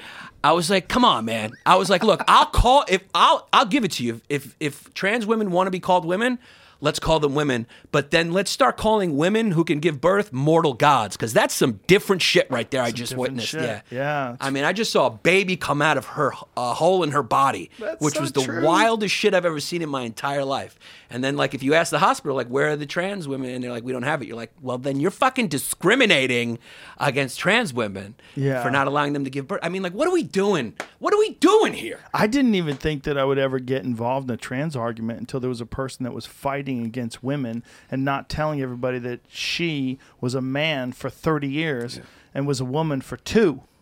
And then started fighting women without telling everybody that she used to be a man. Yeah. And they were like, she's always been a woman. I'm like, stop! Right. We're talking crazy. Right, it's crazy talk. I know what you want to do. You want to make the world a better place. But you can't, like Brock Lesnar puts a dress on and starts beating the fuck out of chicks. You got to say that's wrong. Yeah. And you see it with like there's a couple of athletes now who have just dominated in their sport after doing late transitions. Bone structure is a crazy thing, man. Well, they just did a study, and then they said that, there is a difference. And if you see all the comments, they're going, no shit. Duh. Most people had my back, but it was a loud number of people. There was a lot of trans people that thought that I was transphobic. I'm not transphobic at all. I just don't think that it's right if you compete against females without at least telling them that you used to be a man. Yeah. It's not a fucking complicated thing. You're biologically male. And this comes from someone who's biologically male. Yeah. There's advantages. And how come we don't hear this argument a lot from trans men? It doesn't seem to be. It doesn't exist. It doesn't really exist. Trans men aren't going like, let me get in there and play basketball with, LeBron James. Well, in sports, it's an issue. But in fighting, it's the greatest issue. Because, again, when I talked about it's high-level problem-solving with dire physical consequences. If you found a woman who'd been taking steroids for 30 years and just stopped for 2 years and started fighting other women, you'd be like, hey, she's cheated. She has an advantage. Yeah. But all of a sudden, if it's a trans woman, you're like, no, there's no advantage. She's always been a woman. Like, I know what men are built like. They're different. Yeah. Their fists are larger. Yeah. Their shoulders are long. The width is different. The hips are shaped different. The mind is different. Reaction time is different. This is all science. Yeah. And when real endocrinologists that aren't gender reassignment surgeons who really discuss this, they'll be honest with you. Yeah. You know, especially if they don't have to suffer social consequences of it. They'll tell you, like, there's a difference. Yeah, but there's a difference. Nowadays it's like, it seems like everyone's is at least a threat that you're going to suffer some sort of social consequences if you say something that a Twitter mob can kind of just hop on you about and just call you a name without discussion and saying he's transphobic. It's just like... But again, even a person who's been attacked, I can tell you that I think that they're doing it for the right reasons. Yeah. They think that agree. they're making the world a better place, and Yeah. I appreciate it. I really do. I get it. Even a person who's suffered like a lot of articles that have misrepresented my positions and taken what I've said out of context. I get it. Yeah. You want the world to be more inclusive and more appreciative of people that come from a different place. Yeah, I think it's actually kind of like would be a beautiful thing to say trans women are trans women. That's great. And trans women are beautiful. That's a different thing, and that's great. And let's celebrate that. That's amazing. Why do we have to call it? Why does it have to creep into a category of someone who didn't have to take estrogen shots and was born in a gender that they didn't feel? Why can't they be two beautiful things? Well, that's a weird thing. Why? It's like, when people say like, "Oh, this is a woman. This is absolutely a woman." Well, why is she taking estrogen? Why does she have to do that? Yeah. If she's a woman, like why does she have to go through surgery? They shut you down and call you a TERF. Well, there's Fuck it. well, that's the weird thing he's a about TERF. women that argue against it. They get attacked. It's like, oh my God, you're attacking biological women for thinking that biological women should be able to compete against only biological women. J.K. Rowling's, I mean, her Yes. statement couldn't have been more reasonable and supportive. Martina Navratilova. Martina Navratilova. I mean, she is a fucking icon Yeah. of the LBG without community. the T. Yeah. It's when the T's got involved. that before. She David became- Chappelle joke. Yeah. Well, ironically enough, an Owen Benjamin joke as well. Oh, was it really? Yeah. Yeah, he argued again. I mean, he had a bit about it too. I Yeah. don't know who saw who first, or Yeah. or if they thought about it together. Yeah. But it's like this world of LBGT. That's a problem too. It's like you're throwing everybody together. I get it because you want support. You want support from everybody who's in this maligned community, this marginalized community. But they're different things. Like lesbians are different than gay people. Gay people are the first to tell you that they don't have anything They don't have anything in common with lesbians. Yeah. My gay friends will tell you, like, listen, man, I have very few lesbian friends. Yeah. Lesbians don't like gays. They don't hang out. Yeah. Some of them do. It's a bad statement, but they look at gays like fucking Peter Pan. You're out there butt fucking and partying and doing ecstasy and lesbians for the most part, they're different. There's no lesbian communities. Yeah. Gay people have whole neighborhoods. Look, West Hollywood. Yep. They take over giant fucking swaths of land. Yep. You go to Boys Town. I have a bit about Boys Town because it's right down the street from the Comedy Store. You hook a right on Santa Monica, and it is a fucking different world for 5 blocks. Yeah. It's 5 blocks of no one saying no. It's just fucking partying and not a care. No one can get pregnant, and everyone's on speed. The one lesbian in the neighborhood just puts her head out the window. You guys keep it down. Exactly. Jesus, we're trying It's to. so different. It's men. Men who fuck men. It's a whole different world than the lesbian world. I'm like, lesbians don't develop neighborhoods because straight men find out about them. I'm an ally, and they move next door and they fuck up your neighborhood. You don't have a chance. My brother's gay, and he's older. He's like 60. Big gap in our age, and he says it's overcorrection. He said, like, he's saying what we're saying. Like, it's a great thing. It's based on great principles, but it's just like that human need to that we have this thing in us where we don't. It's like they used to say. An old expression, I think, from Rome is like, when the war's over, you put down your sword and pick up your plow. It's like humans have a real hard time being like, okay, we won. Let's put the sword down and pick up the plow. It's like when you're an activist or a warrior, there's that thing in you where you're just like, let me keep next? Keep going. Get to the ocean. Yeah, it's like the war's over, dude. No. The war's over. You got it. The majority of the people, we're all for it. And they're like, nah, let's find another fucking... Well, part of the problem is that there's so much communication going on. There's so many people expressing ideas. Like there's someone out there that disagrees. So you're going to find disagreement. Yeah. So you want to squash that too. Yeah. You want to keep that fucking battle going. Yeah. It never ends. Never ends. It never ends. But I think ultimately the mass of these people, whether they're on the left or the right, they're trying and I get accused of being on the right when I'm on the left. Yeah. Because I look like I'm on the right. Yeah. I do. I look like an asshole. I look like a Trump supporter. I've said a lot of stupid shit. Yeah. If you take it out of context, you'll assume I'm Well, you're a perfect example of how people just kind of reject nuance because the nature of it is a little boring. The truth is a little boring. Like, you've actually said, hey, I'm voting for Bernie. I like Bernie. I like Medicare for all. Those are as And they were liberal. like, he said something bad in the 90s. But he also said that. So fucking, let's give him, it's like fucking Inglourious Bastards. They would have put a Nazi sign on you and carve it in you. And like, I don't know how this happened where the extremes kind of hijacked and the conversation, but it's really wild, man. Well, the discourse spread. Yeah. It became much wider. You know, there's so many more people that can chime in. You know, and everybody like I was saying about podcasts, that people hear us talking, they're like, I got something to say too. Yeah. Well, there's so many people that have something to say and can talk. And then other people hear it and they want to respond to it the same way you pulled over the side of the highway to argue with that dude on Twitter. It's a true story. It's the same shit. Sad, yeah.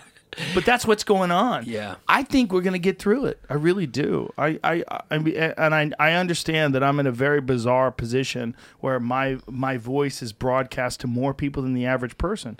So I feel like it's even more imperative that I stay positive. And I really do believe that we're going to be okay. You handle it well, man. I could never, I don't think a lot of people couldn't. I have brain damage. Yeah.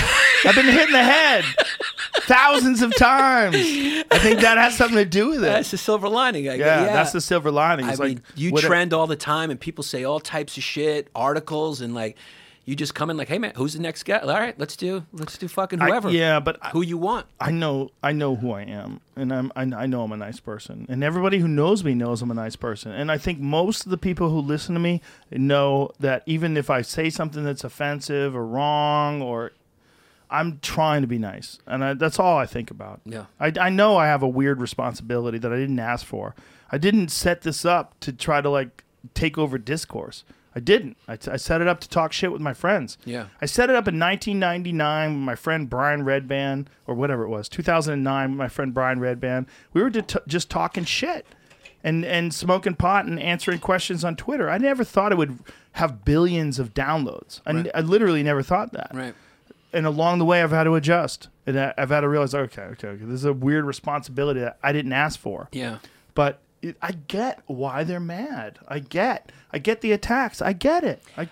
I think, it's one of those things when people look back in history, like the cultural force that this has become. I think as a comic, my opinion is it seems like a lot of why you've handled it so well is because you're a comic. Yes. It's like comics there's famous and then there's comic famous, whereas you can go see you're going to be tonight performing at a bar live. It's like we need, as comics, we always need to sort of be the perennial underdog or else we lose material.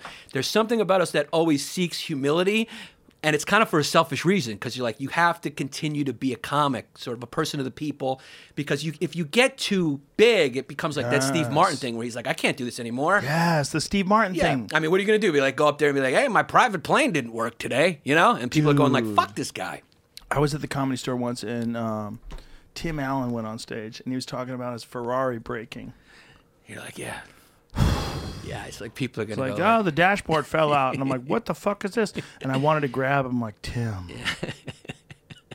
talk to me. Yeah. You need to smoke pot, and you need to be around other comics. Yeah. You're in this position where you're too famous, and everybody around you, they need you to pay their bills. Yeah. They're not being honest. Yeah. You need to work out. You need to do something. Yeah. You need to do something really hard, really difficult, where it tests your mettle. It keeps you humble. Yes, you need to be humble. Yeah, you need to get strangled.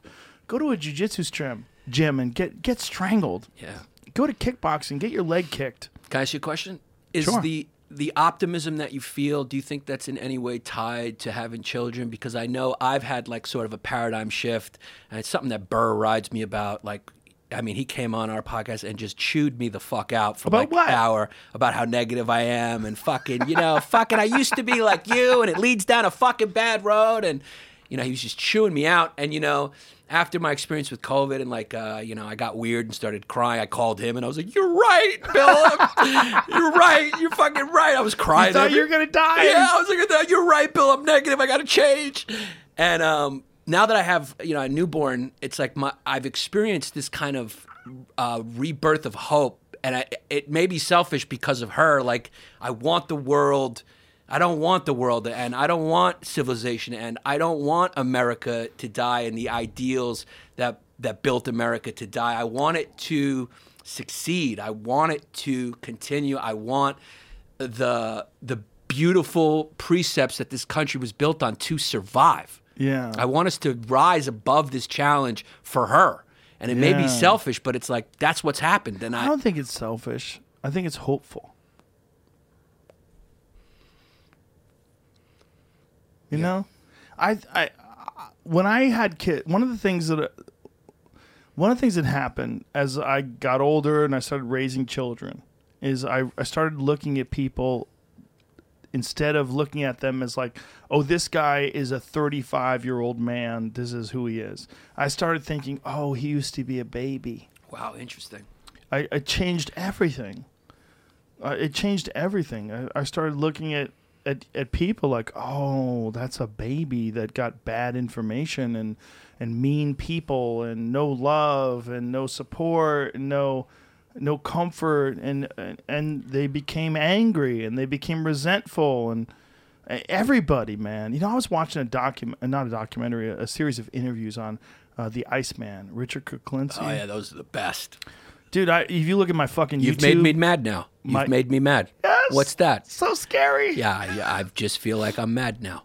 Yeah. And he says it like very calm. About how he fed people to rats. I would tie them up. Yeah. And I would put a camera on them. And I liked George, and I liked him. And that's what I did to the guy I liked. Yeah. George, he was a good guy. He was a guy who was a baby, who was raised by a psychopath and a mother who was, distant and probably just dealing with the fact that she was married to a psychopath, and he became a monster.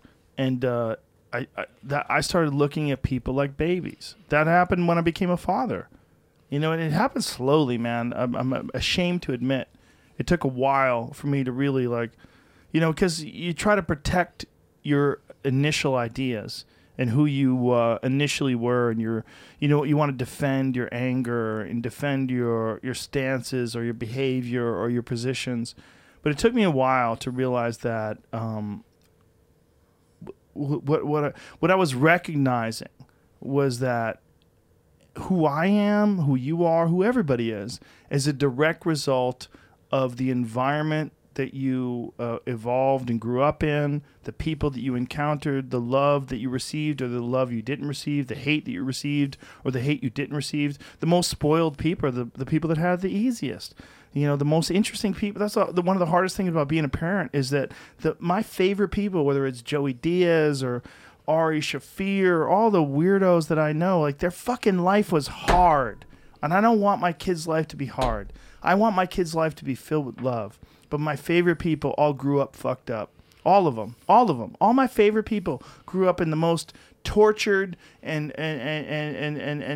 confusing environments, and they figured their way through the maze, and they popped out through the surface of the water, and they got some air. That's all my favorite people. Is there a healthy way to reconcile that with your daughter? Because you're saying you want her to have all the things that, I tell fucked them, up people. Do you how do you reconcile hey, I'm going to give you love, but you also got to go through some shit to have some character? I had a little situation with my 12-year-old the other day where she was really upset. It was over her mom taking her phone away. It was like nonsense, right? But I was like, it's so hard for you to recognize that your life is easy. And it was this, we were having this conversation where I was talking about the shit that I went through as a kid. And some of the things that I went to where a guy tried to rape me when I was 13. And I was explaining this to her. I go, one of the reasons why I don't want you just running out in the world is because I know you don't know that the world is filled with people who are mistreated and want to mistreat others. And that there's bad people. And I don't know how much to expose you to. And I know that, but I want you to know that everything I do, whether it seems like it's ruining my life. I want you to know that this is... all these decisions are made because I love you. I don't want you to have struggle, but I also recognize the struggle is imperative for growth. And I'm confused. I don't know what to do. I don't know the right way to approach this other than communication, other than expression. I want to express to you what I've experienced and what I want to protect you from. It's hard. Yeah. And the people that I run into, like whoever I have a real thing, man. It's a real thing where everybody I meet, I think of as a baby. Right. Everybody. You, Yeah. Jamie. I think of Jamie as a baby all the time. Young Jamie. I think of what was Jamie like when he was a baby. How did Jamie get to be who he is now? Yeah. I think of who everybody. It's a weird thing, man. And when I became a father, as I evolved as a father, and as I corrected myself and dealt with my own shortcomings, it's like I started thinking of people as, you want to just get mad at someone for who they are. And this is the way I think about liberals, the way I think about right-wing people, and that fucking idiot that looks like a chimp that was sitting on Nancy Pelosi's desk. Yeah. That poor bastard used to be a baby. And someone or something or a series of things happened that were wrong, and he didn't get hugged enough, or he didn't get educated enough, or he didn't get enough acceptance or enough whatever it is, man, whatever positive feedback he didn't get, and it led to him sitting with his fucking stupid boots on Nancy Pelosi's desk thinking he's winning. Right. He's not. No, he's doing the opposite of that. He's going to suffer, on man. camera committing a crime. And he's going to be in jail for a long fucking time, and we're all going to benefit from it, unfortunately. Yeah. Yeah. I mean, that's a very enlightened, evolved way to look at people, because we are, and that's kind of the problem in the world, is everyone wants to think they're a finished product, and that everyone's scared to evolve or admit they were wrong is a big problem right now. They feel everyone's defensive, and everyone's either right or wrong. It's very white or black, and there's a lack of humility that maybe, do you think sort of the level of comfort we've achieved is sort of to blame a little bit? Like, this is unprecedented. I mean, unprecedented in human history. When the tech revolution hit on top of the industrial revolution, and then the advances in medicine and stuff, like, we are so used to a level of comfort, from air conditioning to all the way to echo chambers, to feel comfortable, detached from nature, detached from reality, that any little threat to that comfort, which, like you said, leads to growth and is necessary, seems almost like a threat and something that's going to be the opposite of what it is. Because, like you said, those negative things are what make you grow. If you don't have any challenges or any brushes with reality, you don't evolve. If you don't hear another person's position or perspective, you don't evolve. If you don't if you don't put yourself in someone else's shoes, you don't evolve. It's like everyone is kind of just really, really bunkered down into their team right now, and they don't want to see anyone else's perspective. They just want to demean them and say they're wrong. Yes. These are Nazis. Everyone who voted for Trump is a white supremacist, that type of thing. And then on the flip side, everyone over there is a cock, liberal, fucking, and it's like, dude, we're all just people. And like you said, if you grew up in San Francisco, you would be fucking drinking Kim Cha as well, or whatever it's called. That tea. The Kim probiotic cha? Tea. Kim Chu or Kim Cha. Kombucha? Yeah, kombucha. I did live in San Francisco when I was little. Yeah. That was one of the things that helped me. Did they put Kim Chu in your bottle? No, there was no Kim Cha back then. When I was 7, I lived in San Francisco, 7 to 11. I went from Jersey to San Francisco. Yeah. My next door neighbors were this gay couple. My aunt used to get naked and smoke pot and play bongos with them. I remember that when I was a little kid. I thought it was normal. Yeah. Well, I mean, San Fran, it kind of is, yeah. Well, it was during the Vietnam War. It was a wild place. Yeah. Nobody wants to look at another perspective. I have a good friend who's very successful and, the descendant of immigrants, not to give too much away. And it's like, multi-millionaire now. And then, started talking about, white people, we're horrible. And I was like, how much, you're a first generation famous multi-millionaire. How much quicker did you want this shit to happen? It's like you're fucking famous and richer than 99% of the white men. But they don't want to be attacked. It's one of the reasons why they say some of the things they say. It's like they think they're doing the right thing, but also they don't want to be attacked. You're standing on the stage of the Grammys accepting an award where they're saying you're great. Your parents fucking swam here. How much quicker? Did you want them to give you this Grammy when you were 3? Well, there's also the lack of these kind of conversations. One of the things that's happening with social media is we're getting with Alan Levinovitz called. He's a former guest of the podcast, who I think is very brilliant. He discussed social media interaction as processed information. The same way processed food is bad for you, processed information and processed discourse is bad for you. Wow. I think he's right. Dead on. Dead on. Dead on. When he said that, I remember I reached out to him after he wrote that. I'm like, come on here, let's talk. Wow. And because of that, I feel like that's what's going on with us. Is that we, if you had a disagreement with someone and you had this 3.5 hour conversation with them where you got to, hash this out and talk through it, you probably realize like, oh, this person's a good person. They want the world to be a better place. They're just coming from a different world. I want to know what world you're coming from or what part of the world, and I want to know what your perspective is, and I want to understand it. And then if I understand it, and things I disagree with, let me tell you why I disagree with it. Let me tell you what I agree with. Well, I see where you're coming from and talk it through. But we're not doing that. We're doing that in these like 240 character chunks, and then you're pulling over the side of the road to argue with these 240 character chunks, and it's just a bad way. It's a really shitty, like a marginal, like it's a very like watered down way of communicating. Do you think people have it in them though, or are you coming from a perspective where you're projecting on other people what you yourself have? Because because I'm a comedian, I know that everyone knows it now, but it's like you can either, like in my opinion, you can either act in the principle of interest or in the interest of principle. And you seemed to always, going back in comedy, you defended comics when it wasn't in your interest and you suffered for it. I didn't. Well, you got banned from the club, and it all worked out. Yeah, it did all work out, but at the time, did you look that far at the time, or was it just something instinctual? Got brain damage. That's the key. Helped me. I don't think about things as much as the average person. I really think that's part of what's going on. Right. Like, I think one of the reasons why I've been put in this weird, unique position, if I had to look at it in terms of like the greater plan of the universe, thank you. I'd be like, let's take this fucking dude who's been hit in the head a bunch of times, doesn't worry too much about shit. And also, I've experienced a lot of dangerous, like legitimately dangerous things. It's my position to talk in I get it. I know that I'm in this weird spot. I know this weird spot's not normal. Do people have that in them, though, to put self-interest aside and sort of act in the interest of principle?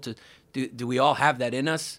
Like, where does that courage come from? It's possible. Is it just getting hit in the head? Because I'll take a few blows to be a better person. It's possible. I'm joking around about the brain damage, but I think part of the reason why I can do it is because I've gone through weird circumstances in life. And also empathy. I think empathy is something we can never lose. It's one of the most important things for understanding each other. What I said about the way I look at people, they used to be babies. I look at them that way because of empathy. I don't want to look at them and go, fuck that guy. And it's easy to say fuck that guy or fuck her or fuck that group of people. I don't do it. I don't do it even if they attack me. And one of the reasons why I do is because I think that empathy is one of the most important principles that reasonable people can embrace. That's not really sewn into the fabric of America, unfortunately. We're kind of more of a rugged individual. I pulled myself up by my own bootstraps. I fucking jumped out of the vagina on my own, no help. I started a business. I don't need no government teat. Yeah, but that's scared America. Yeah. That's bitch-ass America. I think the people that are in a position of power, the people that do have the resources and do have the influence, it's your obligation to be empathetic. It's part of what comes with the program. This is what comes with the position. What comes with the position of being, whether it's the number one podcaster or the president or anything, you have to be empathetic. And when you're not, we're furious at you because you're not elevating the culture. You're not elevating the people. You're not looking at things from this incredibly privileged stance. You're not acknowledging the fact that you're in a unique position. You're being selfish. You just want to win. You want tiger blood. Right. You want #winning. That was a great moment. I mean, yeah. It was great in recognizing that you can own up to your bullshit. Yeah. And people will like you. Winning. #winning. Yeah. I mean, so he's still kicking, right? Like, no big deal. No, he's in trouble now? No, we played a fucking cameo clip of him the other day. Oof. It's horrible, man. He's falling apart. Yeah. Yeah, he's all... Yeah, it's not good. Would you take 97, like, boring years or however many Charlie Sheen years? I'll take 30 good ones. Yeah, Charlie Sheen had a good... I don't know if he had a good one. No. I think the Charlie Sheen thing is peripheral. Like, when you're looking at it from the outside, yeah, it looks good, but I think that guy's, like, filled with sadness. Yeah, I mean, I think that's what people, because of the American dream, somehow we shit on regular people when you don't understand that, like, famous people and shit like that, they just do normal shit every day. They, like, if Prince is taking pills and, like, oh, it's not great. I don't like the way we don't look at nurses and teachers, and those are the real heroes. Like, you know, my dad and my mom and my brother's brain injured. I've spent so much time with people who work with brain injured people and people who deal with sick people, and I did social work for 5 years. And it's like, those are the people that keep this fucking train moving. And because they're not, like, they don't have a TikTok account or they're not in some fucking dumb show, they're overlooked. And I'm not just saying that. It's like, it's the truth. It's the truth. It's the truth. That's a real job. Here, here. Cheers to that. Cheers to that. Cheers to them. And if you go through stuff, you realize, like, oh, you're doing a real job. You're saving people. You're helping people. You're doing what you're saying. Not being selfish, doing this selfless thing, and, like, those are the people that keep this thing going, and they're underappreciated. They're underappreciated in the most massive of all ways, and the reason why we don't appreciate teachers or police officers or firemen is because we don't have to. It's because they're just out there doing it. We take them for granted, and it's wrong. It's wrong, and they're the foundation of our society. So when you see, like, one bad cop, like in the George Floyd situation, one bad cop becomes defund the police. Like, God damn it. Like, that's, you can't defund the fucking police. Yeah. And you can't defund the teachers, and you can't defund the firemen, and you can't defund the nurses. You can't defund the doctors. We need everybody. We need everybody together. We need more discussions, man. And weirdly enough, from,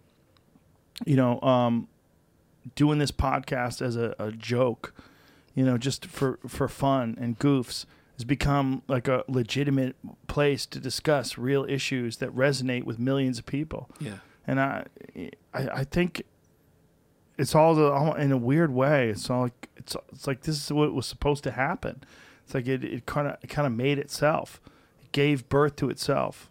Where there was an opening, and it realized that there's, like, things aren't really being discussed in a long form, really nuanced way. What is it in you, though? Because I know the whole vibe of the digital era has been, like, shorter, quicker, lower attention span. You probably even got advice like, hey, man, that's too long. But you just went, hey, let's go 3 hours. Let's go 4. Ari Shafir. I mean, I need a bottle to piss in at this point. You can go piss. No, I'm fine. Ari's one of my best friends, but he was always like, you got to stop. You got to shorten it. Edit it. Yeah. You need to edit it. I still give him shit to this day. It should be less than an hour. I was like, no. He goes, no one's going to listen. I go, then don't listen. So it was just something in you. You were like, this is what I want to do. I had Fear Factor money. Right. That was part of it. I was like, I don't care what people listen to. Right. You don't have to listen. I was happy if 200 people, like the first broadcast me and Red Band did, I think there was like 200 people listening. I was like, good. 200 is perfect. I don't care. Right. I don't do it because I want a lot of people. And that's the weirdest thing about it all, that it's become the number one show in the world. Right. I didn't do it because I wanted it to become the number one show in the world. I did it because I just did it. Like, I think this world needs more of this. Whether you agree with me or disagree, whether you fucking hate me or love me, we need more people talking about shit. We need and to figure it out. And that's one of the problems with banning Parler Gab or Minds or any of these fucking places. Like, we need more people talking about shit. And if you think that people shouldn't be calling for the death of politicians, I agree with you. They shouldn't be. But you should tell them that. Right. But it's hard to do it digitally. It's hard to do it with typing and text in 140 characters or 240 or 280, whatever the fuck it is. Right. It's not the way to do it. Right. We need to do it by talking in person to person. Yeah. But it's the weirdest thing that, like, the best way to distribute it is have two people talking person to person and just broadcast it to everybody. Right. You don't have to cut to any commercial breaks Yes. or, yeah. And the people are struggling to adapt. This era is here. It's here. So it's like here. your podcast is sort of, it's like the progenitor of this era. It's like you can continue to, to play that, commercial break, pithy, hey, public relations, but this is here that shows what's behind, what real people are like and what real conversation is like. And it's like, it's a threat to that system because that system is from a different time before we had this technology. And now this technology's here. It's not going anywhere. They're doing smoke signals. Yeah, man. They hate 4K, but they're doing smoke signals. I mean, it's just like, people need to talk things through. And it's not that there's not a place for those other things like late night talk shows or any of those things. There's a place for them. There's always a place for carpool karaoke, yeah. Somebody lip syncs their song on the radio in a Kia. Yeah. Yeah, but if you had that guy and he did a podcast, Yeah. how would that go? It probably wouldn't go great. Why? It's like a person who's like really into like fucking mall karate fighting in the UFC. Yeah. Yeah, I mean, it appears to be real, but it's not. Yeah. And people are starting to get tipped off to that because everything's been stripped away. And it's, people are seeing people for who they are in a format like this. And that's why when that whole debate thing came up, when I think it was Tim Kennedy, that I listened to that episode. I love Tim Kennedy. I think I liked him as a fighter. I just like him. And I listened to an episode, and I was like, fuck. I was like emotionally moved by that episode and that call to be like, hey, let's do this here in 3-4 hours. Fucking let's get to know these people. That time is coming. You can't go. That's coming. Whether it happens here or somewhere else, it's like the people want to hear. If you're going to be president of the United States, and if we continue to evolve and we go on that hope train, it's like you're going to want to know a presidential candidate, who they are for 3-4 hours in a row without like or more. Yeah, or more. Fucking 10 hours. Why not? Let's make it a fucking Dane Lincoln, Cook set. When Lincoln was running for president, he would give these town square speeches that would go on for hours and hours. It's kind of wild how advanced things got, that it's kind of coming back. Like the live performances now, the coveted thing, because screens are everywhere, and that's the special thing now, that like TV used to be like, oh, you're on TV, now you're on TV, you're like fucking nobody's watching, but like if you go to do a live show, that's special. Also that like everything is like curated and everything is filtered and censored and gone through a series of executives and producers and networks, but some things aren't, and people gravitate towards those things that aren't. Because now it exists. Well, it's also like the good and the bad. It's like at least it's not full of shit. Right. Right. At least there's not someone who's trying to lie to you because they have like some sort of a, some vested interest in, pushing some special interest group's narrative. Right. Yeah. Yeah, and that wasn't really exposed. That was sort of seen as reality. Yeah. That's coming down. Maybe we're having a hard time adapting to. I mean, it's just power. The digital revolution is powerful. It's something we're struggling to adapt to. Yeah. And people are starting to believe that their avatars are real and their online personas are real, where none of it is real. Like you said, when you sit down with that same. I remember one time, this dude, I was going to do shows in Philly, and he wrote the most horrible thing about me, and I just DM'd him, and I was like, do you fucking hate me like that? He's like, nah, man, I love you. I'm going to the show. And I'm like, so why did you say that? What did he say? He What was did he like say? calling me a liberal cock and like, I hate you. You're a liberal? Yeah, he was just, I mean, I lean left, yeah. But you're a cuck? Yeah, he was calling all that, and he got personal. I don't remember exactly, but he like cursed me out, and I DM'd him. And yeah, he was like, I love you. I think the move is to lean left with strength.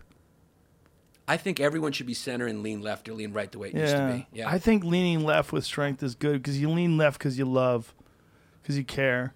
Like when I endorsed Bernie, when I had Bernie on my podcast, and he was like, I want people to be absolved of their student loan debt. I want people to not have to worry about medical bills. I want people to not have to worry about being able to make a living. I want people to not have to worry about feeding their family. I'm like, who the fuck doesn't? Right. Give me a hug. Right. But then you have to reconcile that with the reality of like, hey, that's coming out of somebody else's pocket, and you don't want to. Whose pocket? People like me? I'll give it to you. Right. I don't care. Right.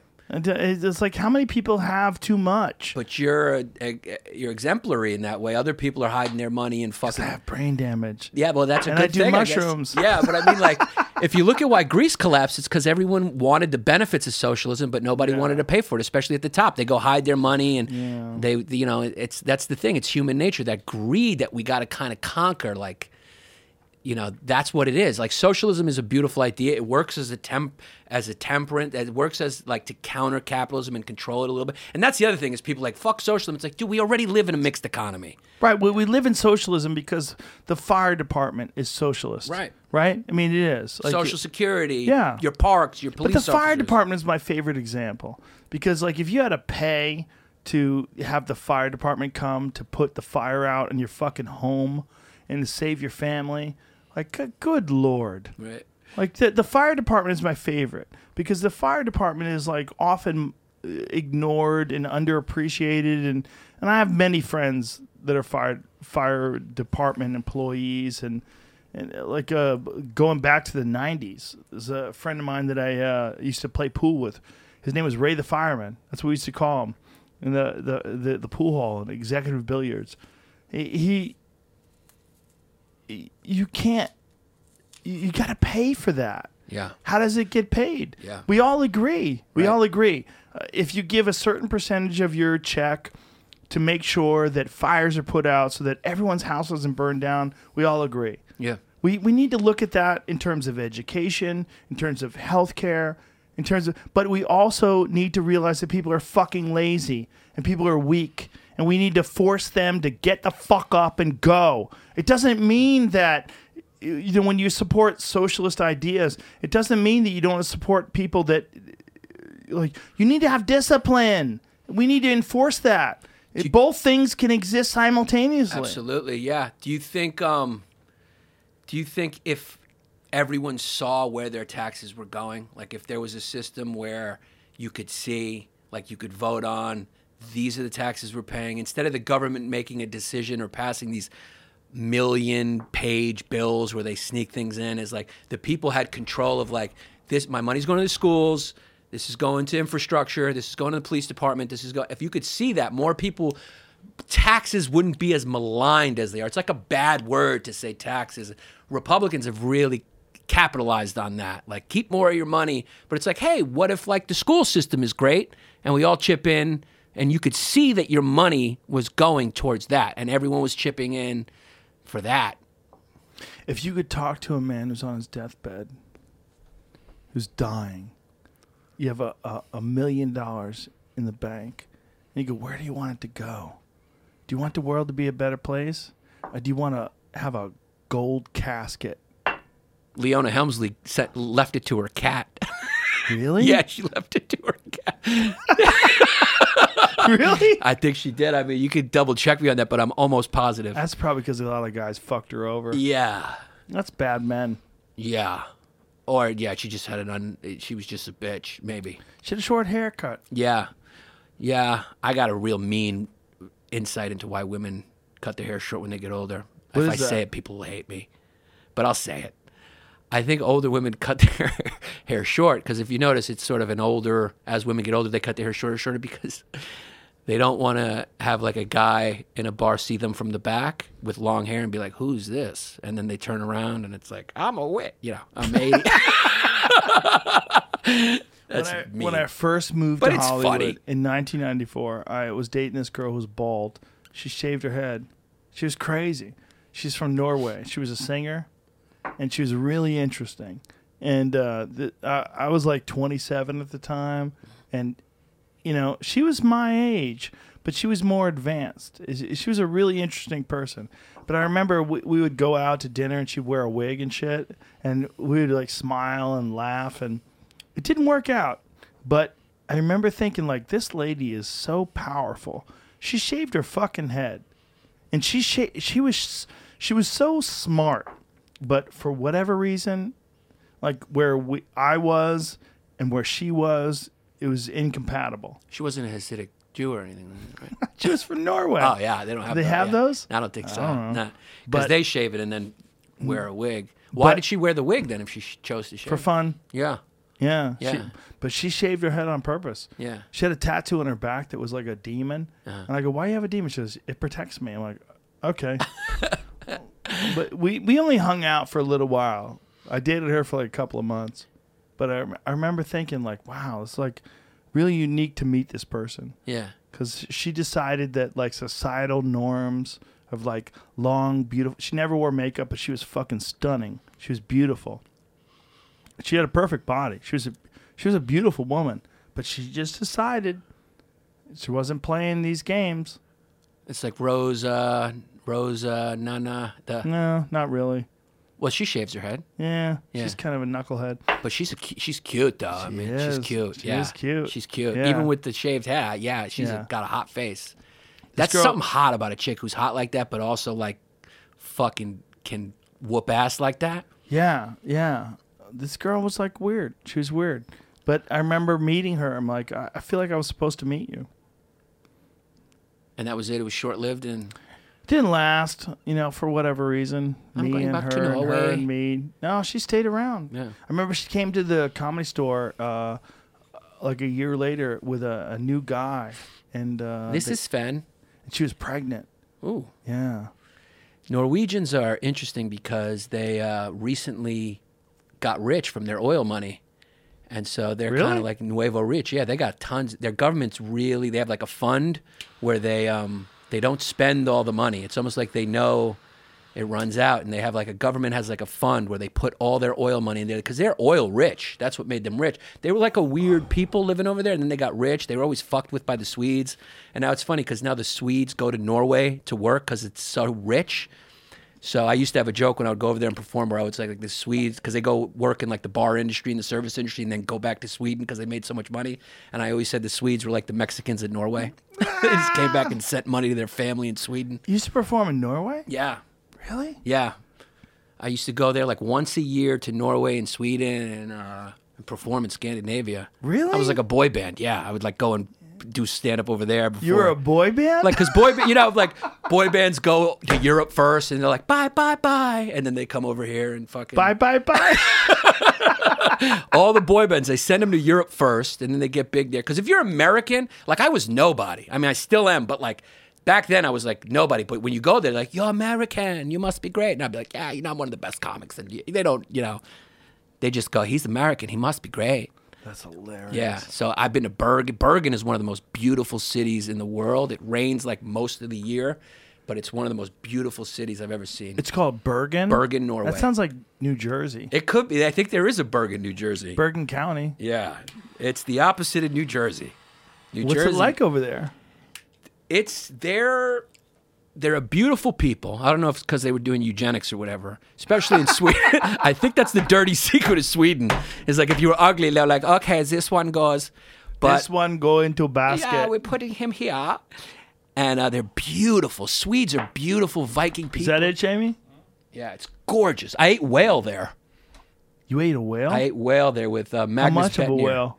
Magnus Bettner, he's like a big Swedish comic. And in Norway, it's weird because Look at those houses. They're like so Nazi-like. they are. They're all like, the same. Yeah, well, they're they're all Germanic tribes, but these are like the good Germans, the Norwegians and Swedes.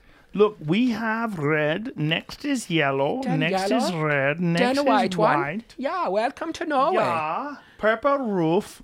Here's some herring for breakfast. They're smart. They're advanced. It's clean. They speak 4 languages. They speak like English, Swedish or Norwegian, which is the same language. Like the Norwegian, it? the Norwegians can understand the Swedes. The Swedes struggle to understand the Norwegians. But in Denmark, Sweden, and Norway, it's the same language, but it's different. They can like neither one of them. The Norwegians and Swedes can't understand the Danish, but the Danish can understand the Norwegians and Swedes. It's bugged out. They're bugged out. They're all kind of, they share a history, and then the Finns are like different. They have a different language that's not based on, what is it, Indo-Hungarian or whatever. And they're like 4 blocks away. They're like right there.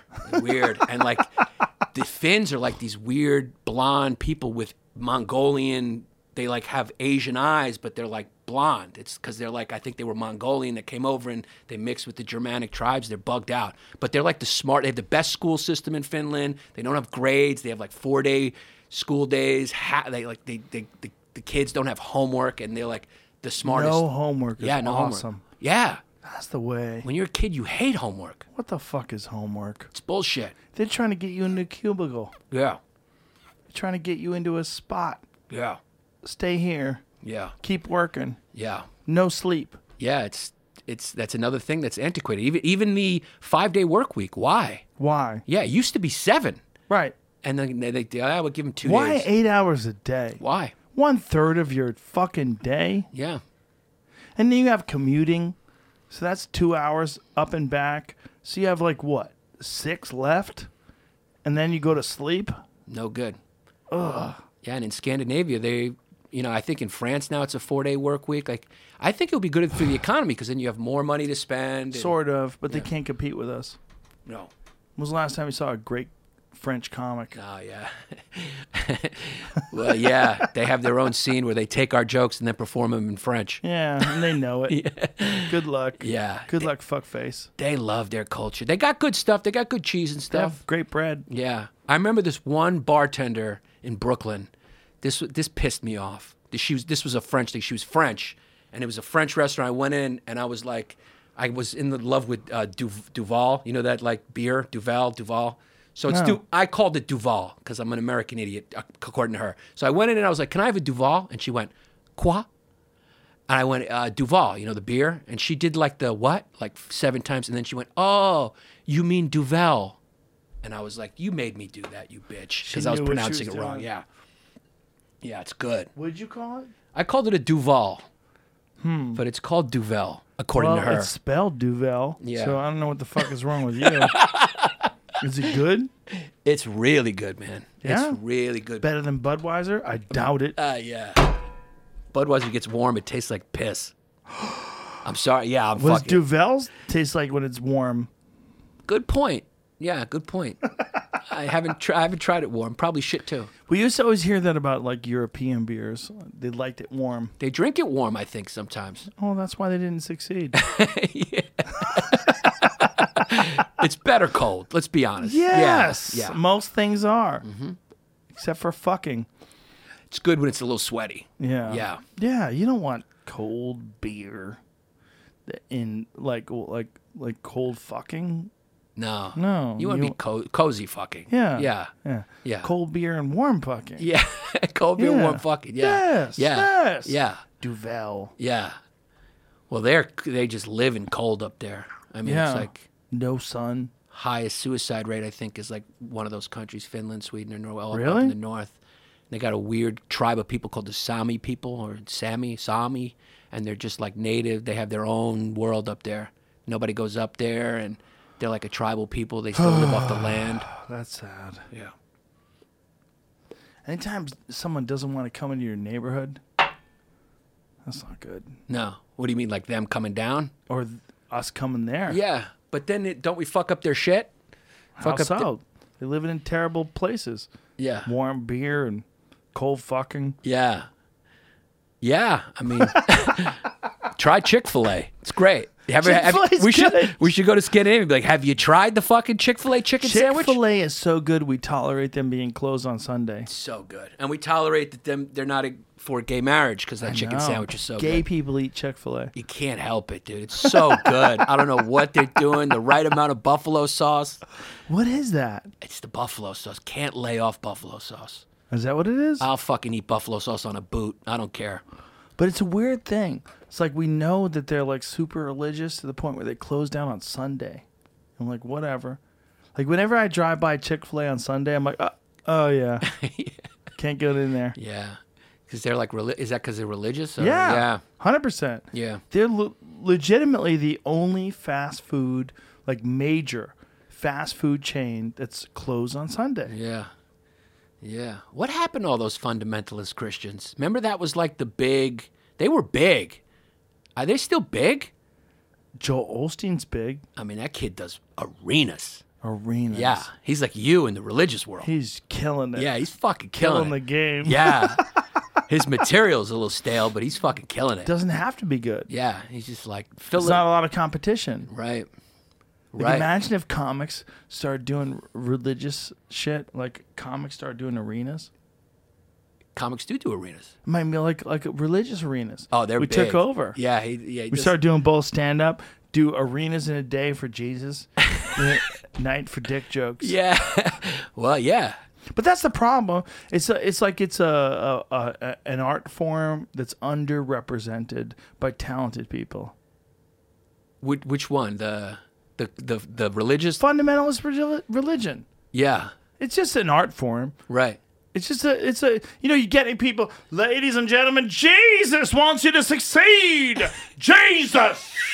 Jesus. Yeah. And so many people, like, they want happiness, they want success, they want redemption, they want all those things. Yeah. And they should be able to do that. I think mediums too. Like if you believe John Edward can speak to your dead relatives, why are we being mean to John Edward? That's a skill. He has an earpiece in. He does have an earpiece in, yeah. And he does I love that. The cold reading is like, is anyone here? Did anyone have a John? A J? Someone's like, yeah. It's like, what? You can talk to dead people, but it's like a bad connection? What do you have, like Metro PCS? He's better than Metro PCS. Yeah. Yeah. If you can pull it off, get your money, Long Island Medium. Yeah. She crushes. Who's that? You don't know the Long Island Medium? Oh, I do. Yeah. I was at a place in Vegas, and I looked at the schedule for the future, Yeah. and the Long Island Medium was like 2 weeks later. And I was like, what? She crushes. She's big. She had a show, and she's just like a housewife in New Jersey who speaks to dead people. Does she really? Of course not. Of course not. Of course not. There she is. Look at her hair. Oh, my God. I'm from Long Island. Look at that fucking hair. Yeah. Jesus Christ, look at that hair. It's like she wants you to know she's full of shit. Yeah. Teresa Caputo. Teresa Caputo. You can't make this stuff up. Yeah. Go back to that. What was that? Make that bigger so my fucking It's a lot to read. old eyes can read it. What does it say? In case anyone is interested in reading about the live experience. I think these are fan testimonial. Oh, things. God damn it. You can't make this stuff up, but you can. You totally can. You can make a lot of shit up. Go to the photos. I want to see the people that believe. Show me. Yeah, there you go. there you Yeah, go. that girl in the Yeah. lower right. The girl in the upper right, rather, with the blue dress. She Yeah. believes. She believes. Of course she does. That guy in the middle, go I think above. These are appearances. That she I made. understand. Okay. That guy. Of course he believes. He wants to fuck her. Yeah. Wants to fuck her right in the hair. Wants to fuck her hair. Keep going. Scroll down. Looks like she has an animal on her head. Oh my God! It's an alien. Yeah. Look at that. Look at that guy. That's that Steve Yeah, Harvey. that's, I mean, these are all TV show appearances. She's massive. Because we're not Yeah, she's big. That would be Mediums. funny if she really, like, if God chose her. Right. Yeah, that would be funny. Yeah.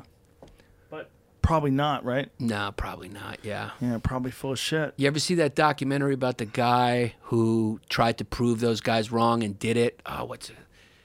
Oh God, it's such a good documentary. Fuck. It was on Netflix for a while, and he actually was. It was he was a guy like Darren Brown. You ever heard that guy Darren Brown? I've had him on. Yeah, who like proved that it was wrong, but he did it before Darren Brown. And like the biggest medium at the time, he called him out for being full of shit. He went in, he had like a team of guys going, and they caught the radio waves of them and totally called them on their bullshit. The Great Something. His name was like The Great I can't remember. It's an amazing documentary. It's sad. Yeah. People want to be manipulated. Reality is kind of like reality's full of pain. People don't want it. They want to believe that their relatives are talking to them, watching over them. Their dog is galloping in heaven. The dog is galloping. In heaven, yeah. That is what they want. Yeah. Maybe your dog is. Maybe our, Or maybe your dog is now a butterfly. Yeah. Worm food, and then we continue on. Or your dog is now your baby. Yeah. Comes back. The spirit comes back as... People step on ants. You come back as an ant. Yeah. It goes on forever and ever and ever. There's got to be a finite amount of energy. Maybe reincarnation is true. Well, the weirdest description of life I ever read was this guy was describing how you live the same life over and over and over again until you get it right. And I brought it up to my daughter the other day, and she was angry. She was like, I don't want to do this. I go, wait a minute, stop. Do you not love your life? She goes, I do. I go, do you not love your family? She goes, I do. Do you love your friends? She goes, I do. But I go, but wouldn't you want to just keep going? And she was like looking at me like, what if you had to do this over and over and over again until you got it perfect? It's not possible. Well, do you say this because of the life you're living right now? The times you ratted out your sister, the times you lied about like using your phone, the times you lied about whether or not you were paying attention to doing Zoom classes at school. Is that what it is? Or like if I had to live this life over and over and over and over again for infinity, would I be upset? Don't I enjoy this? Like, why am I worried about living it forever and ever? But I think for a lot of people, that's more disturbing than this life ending. If it didn't end, it would have no meaning. Nothing would have any meaning. What has meaning right now? I don't know. I mean, death kind of gives everything meaning because... Is it really? It makes it special. I mean, imagine if I was like, hey, if I don't see you tomorrow, I'll see you in the next million years. Or trillion or infinity. Everyone's afraid to die, but no one's afraid to sleep. Yeah, they're Nas, right? Sleep is the cousin of death. I don't sleep because it's the cousin. When I had COVID, I was scared to sleep. I've developed some weird fear of sleeping I wasn't sleeping. I had to took Klonopin. How long did this COVID thing last for you? It was like 3 weeks. 3 weeks? 3 weeks, yeah. Wow, Jamie got over it in a day. He's got superior genes, man. Young Jamie crushed it. Yeah. Jamie thought he had like an allergy. Yeah. Yeah, mine was 3 weeks. Mine was like, it was bad. I had like the GI version, so it got in my GI tract, and the diarrhea was legendary. I was like on the toilet. Like, do you feel like overall, though, the experience of getting through it has like made you like better? I do. It humbled me. It made me appreciate health in a way that I've never before appreciated it. Where it's like, that's all I remember saying to myself, I would give up anything to just be healthy and be with my wife and my daughter. They're my life, and that's all I care about. And that was something for a comic. Yeah, comics we're just like these damaged narcissists that always think about ourselves, and that is a really beautiful thing that I think came out of it. Was like the only thing I cared about during that whole thing was like getting back to my wife and daughter, and now it's stuck with me. Like I think even doing this massive show, I would be like a lot more nervous, and now I'm like, this is the greatest thing. This is the comics jewel now, to sit down with Joe and fucking talk, and this is great. This is one of the best experiences of my life. But being with my daughter and my wife is just like nothing. I just want to be with my daughter. And it was because some of that was like COVID kicking my ass, being like, I just want to feel healthy to get back with my family, and that's still there. And I don't think it'll ever go. Don't you think that's awesome? It's amazing. That's the best thing about overcoming adversity. Yeah. It makes you stronger. It does make you stronger. It humbles you, and through that humility, you do grow empathy. You grow sympathy. You see yourself critically. Like I was calling all my friends and apologizing. And that made me scared to him. I was like, am I losing it? Like, because I needed to call everyone. Because I started to become like this really closed person. And like that, I wasn't talking to anyone. And, it really opened me up to like just being more open and connecting with people, and just not it just changed me. It totally changed me to be a better person, for sure. That's what we should all hope for. Everyone should get COVID. Bad case. But like things that like challenge you. Yes. Right? Yes. I think? 100%. 100%. The scariest things, facing your fears, the things that hurt you the most, that you get through. It's a cliche, but what doesn't kill you makes you stronger. It's just fucking true. It's just a true thing. And you almost don't become a better person unless you have adversity. It's like, how good would Muhammad Ali be if he didn't have the Rumble in the Jungle or Frazier? Would he be the great, if he was just mowing everyone down? That's the thing about Khabib. You're like, did he face someone? He mowed everyone down, and that's... but he mowed down the best of the best. He mowed down the best. Conor fought him after a 2-year layoff. He was kind of boozing a little bit, right? Like, if you think Conor was in the flow, you think he would have maybe had better takedown defense, maybe would have. He won a round. Nobody's ever done that. I want to see one more fight between them. Well, the Khabib's retired. I know. He's done. I know. Do you think that eats Conor up? Like he just... Maybe, but it's supposed to eat him up. I mean, he's going to level Dust. I mean, he's going to level him. Who knows? I mean, the kid's a good striker. Dustin might crack him. He's got to get hold of him, or I don't know. He's got a good chin too, Conor. The only thing is he gasses. He gasses. Well, he gasses because he sprints. Like his whole style is explosive. Right. His whole style is like just darting on you with like explosive, fast twitch muscle fiber. Really fast punches and kicks, and just tries to end you quick. That's the beautiful thing about like balance. Like, you hit the gas quickly, you don't have it at the end. Yeah. That's there's no yin without a yang. For every strength, there's a weakness. That's what makes MMA so dope. You're watching two dudes, you're like, this guy's strong here, striking. This guy's good at grappler. This guy's good at jiu-jitsu. That's why it's analogous to life. It's like there's a thing that makes it, you reference all of the various aspects of any kind of discipline where it's like a really difficult struggle. You could reference those and use those as an example for life. Yeah. Yeah. And maybe the world in America is the way that it is now is because a lot of people are not having kids. The people on the coast especially are waiting till they're like 60 to have kids. And like, they're so comfortable in the city. They don't have to, their food's just right there in the supermarket. They're avoiding struggle. There's just no struggle. They're scared. Parents are paying for their rent. They're living their dream. Oh, parents paying for your rent. Oh, so dangerous. Do you think it would be better? Here's my idea. You tell me, Joe, what you think about this. If this was my political platform, because so many people with dreams come to cities and gentrify cities, don't you think there should be like a dream police where we hire a bunch of people from that city, like lower, Isn't that a Police song? Huh? The dream police we have inside your head. Isn't that? Oh. I don't know. Sorry. But then like you get like 5 years. If you're going to be a comic or an actor or a writer, you get like 5 years. And if you don't make it, then we hire like a bunch of like underprivileged kids to just beat the shit. Like just jump them one night. But there's some people that like they get through 5 years and they figure it out. I know. They figure out what they're doing wrong and then they rise. But too late. You met your 5-year quota. Now that keeps the dream train moving, Yeah, but the dream train can't have that because everybody's perspective is different.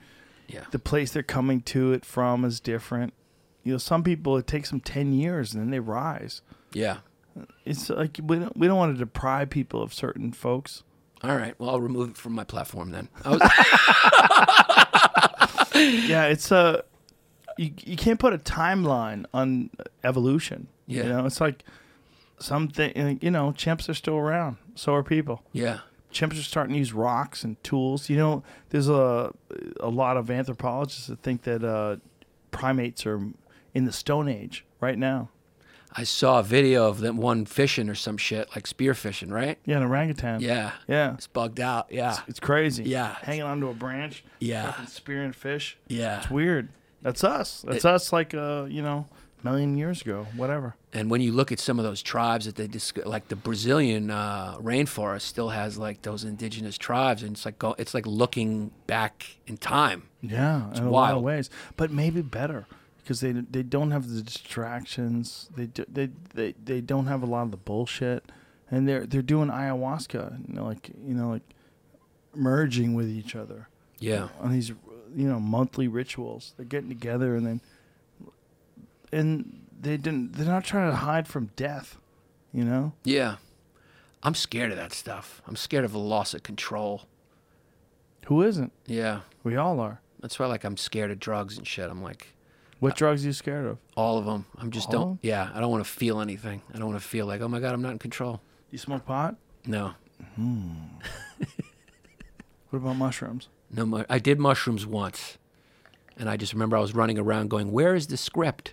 Where is the script? That's what you're saying? Yeah, everything felt scripted. I was going, where is the script? What do you mean? I just remember feeling like things were fake. It wasn't real. And I heard, like, one of my friends, it just felt like a play. That's probably life. Yeah. It Exact felt like same experience my first time mushrooms too. Really? We all thought everyone Script? was here for us. We're like, thank you for showing up to our movie. that's exactly how I felt. 100%. Yeah. Really? Yeah. And I was running around saying that, and people were going like, what are you talking about? I was like, there's a script. Where's the script? I never had that. Have you ever had a bad trip? Oh, yeah. Yeah. Most of the times I smoke pot. So why do you continue to do it if it's I bad? force bad trips. You're a beast. I don't want anything to do with that. I'd be like, Mommy, I'm scared enough. I Turn it like off. I like being scared. Yeah. I do. I like the being like super paranoid. Oh my God. I get worried about my sanity when that I do happens. too. Yeah. I do too. I like it Why? because I worry. I think that like there's a real. I know I've gone through it before. The first couple of times I probably didn't like it, but I know that now I've been through it, and I know on the other end I'm going to learn something about myself.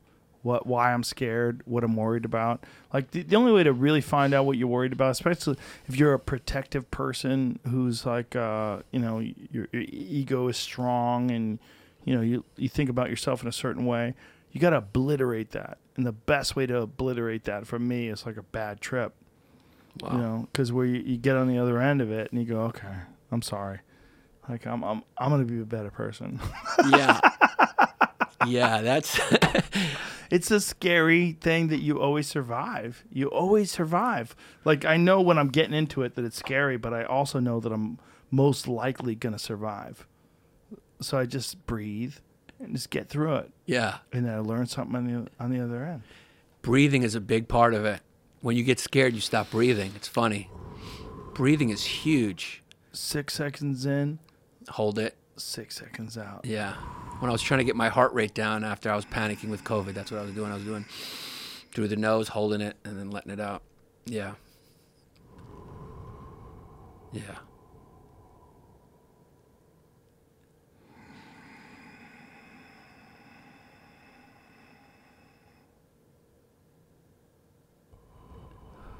I'm doing it with you now.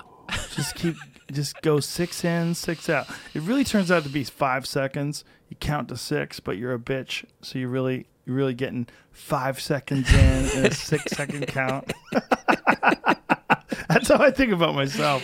When I'm nervous about things, I go 6 in, 6 out, and it turns out to be like generally about 5 seconds. Navy SEALs can probably hold it for a long time. Oh yeah, you have to. Yeah. Yeah.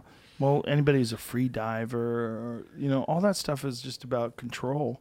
It's about controlling your anxiety and your fear, But you concentrate on your breathing instead of concentrating on your worries and your fears, and you can get through it. Yeah, you always do. That's the thing about anxiety. Yes. It feels like it's gonna stay, but it always goes That's why I like bad trips. because you know it's gonna end. Yeah. Yeah. Because, like, I feel in the middle of it, this is terrifying, but on the end, I'm going to learn something. I'm gonna have a revelation. What was your worst trip? Oh. You've probably had a bunch. I've Yeah. had a lot. Yeah. I don't know. I mean, just fearful, just worried about that I'm gonna die without being a good person, that I'm gonna die without reaching my potential, that I've stumbled so many times I'll never recover.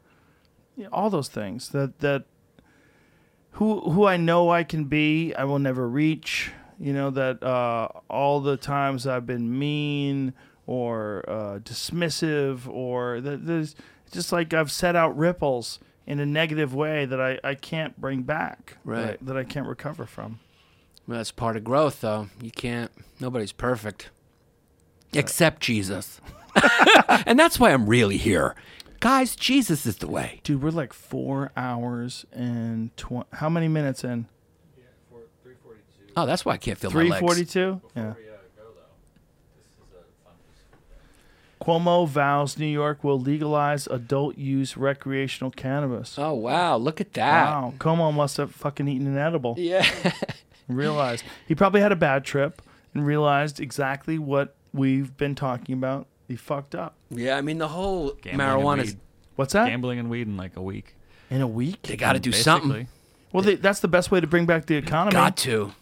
That's actually very wise of him. Yes. If that fucking dipshit Newsom would realize the same thing.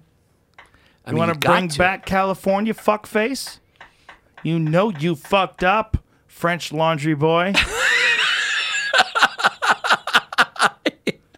You got to do it. Legal weed. Legal weed and prostitution. Legal weed is already a thing in California. They need to bring back the cannabis Why? and the Why gambling. not prostitution?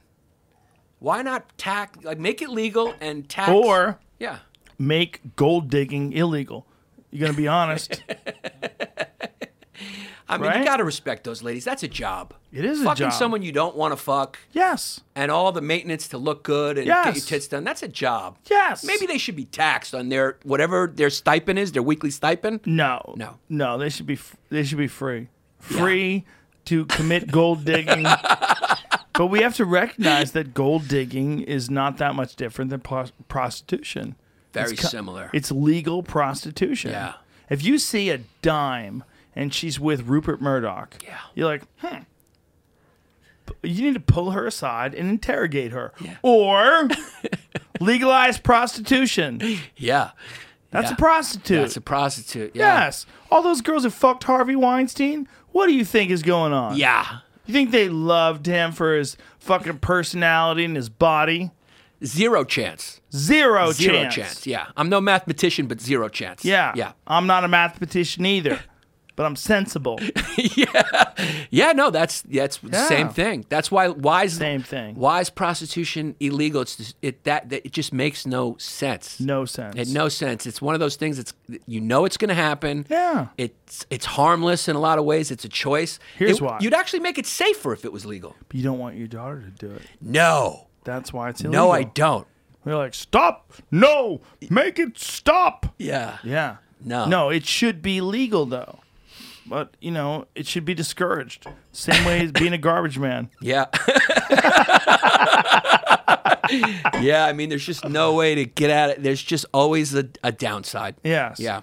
It's a downside. That's reality. But we need our garbage picked up, and some guys need to come. And you need those are needs. They're needs that need to be met. I think there'd probably be less violence if prostitution was legal. And 100%.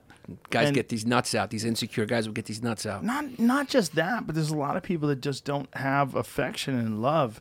And, there's people that they get paid to spoon with people. You know that, right? Yeah, I've seen that. Yeah. How is that legal? Yeah. But it's a problem when people come? Right. When's it a problem? When the general... How come it's not a problem when people massage your feet? Right. Yeah, you're That's saying legal? if like some juice came out of your feet, then it makes it illegal. What's the difference? Foot juice! It's a good point, man. That's a very good point. Yeah. Yeah. It's Yeah. fucking ridiculous. It is. It's like a bunch of nanny people, nanny state. It really is. You can't stop prostitution. Shouldn't stop anything. And marijuana is one of those things you're like, what the fuck took so long for it to be legal? I mean, all the evidence. That's when people get skeptical of the government. They're going, what the fuck, man? Yeah. So I can beat my wife, kill you in a car, decimate my family, die of liver damage. Yeah. But I can't smoke a bowl You can drink yourself to death. to death. Alcohol is 100 times more dangerous than marijuana. Yeah. Not even the same animal. Yeah. And it's like, that's illegal? It just doesn't make sense. So what's Cuomo's plan? I didn't look at a plan. I just saw that they were going to do it. In 2 weeks? No. I was saying in the last week they've announced that they're going to legalize gambling. Oh. And also this plan. Well, they need to. That's a good move for him. Especially with the tax base gone now, all the rich people have fled. You gotta. God damn, they fled. That fucking De Blasio, that fucking dipshit. It's brutal. That silly man. Yep. That's what I didn't think it mattered who the mayor was. I didn't used to think so either. Before, I didn't think it mattered. But when the shit hits the fan and someone could shut down restaurants, you're like, oh my God, it matters. Yeah. It matters so much. In some ways, it matters more than the president if you live in New York City. Yeah. 100%. Yeah. It matters so much. Or if you live in Los Angeles, Garcetti, that fucking New York idiot. needs a Republican mayor. It's a tough money town. Like that's what makes that's why when AOC was like, and Markakis or whatever his name is, some Greek kid who's a local councilman, they were like, no Amazon. I'm like, what are you talking about, man? No Amazon. What do you think makes a city a city? Throughout history, it's like cities come She's up not around even business. 30. It's like, what do you want to do? More nail salons and pizza shops? Like, how are we going to fucking get jobs here? Yeah. It's the digital age. Yeah. It's like Amazon wants to come. Of course they get tax breaks. That's why they're fucking coming. Exactly. But do you know what that does for the economy, you dummy? You fucking dummy. Yeah. And she was like, that money could go to some. It's like, you don't even understand. Where's the money come from? Where does it come from, dude? Yeah, it comes from Tax the Rich. She sold Tax the Rich sweaters for $58. Yeah. You know that? I didn't know that, but You didn't know that? No. She sold sweatshirts. They said Tax the Rich on them, and they cost $58. Yeah, that's fine. But you got to be rich to buy this. What does a fucking sweatshirt cost without Tax the Rich on it? It's probably like $10. Where's the other $48? Yeah. It's so fucking dumb. It's so dumb. Yeah, when anyone thinks they have all the answers, that's when you go like, I'm skeptical of that person. Yeah, you should be. Yeah. You should be. Yannis Pappas, we just did it.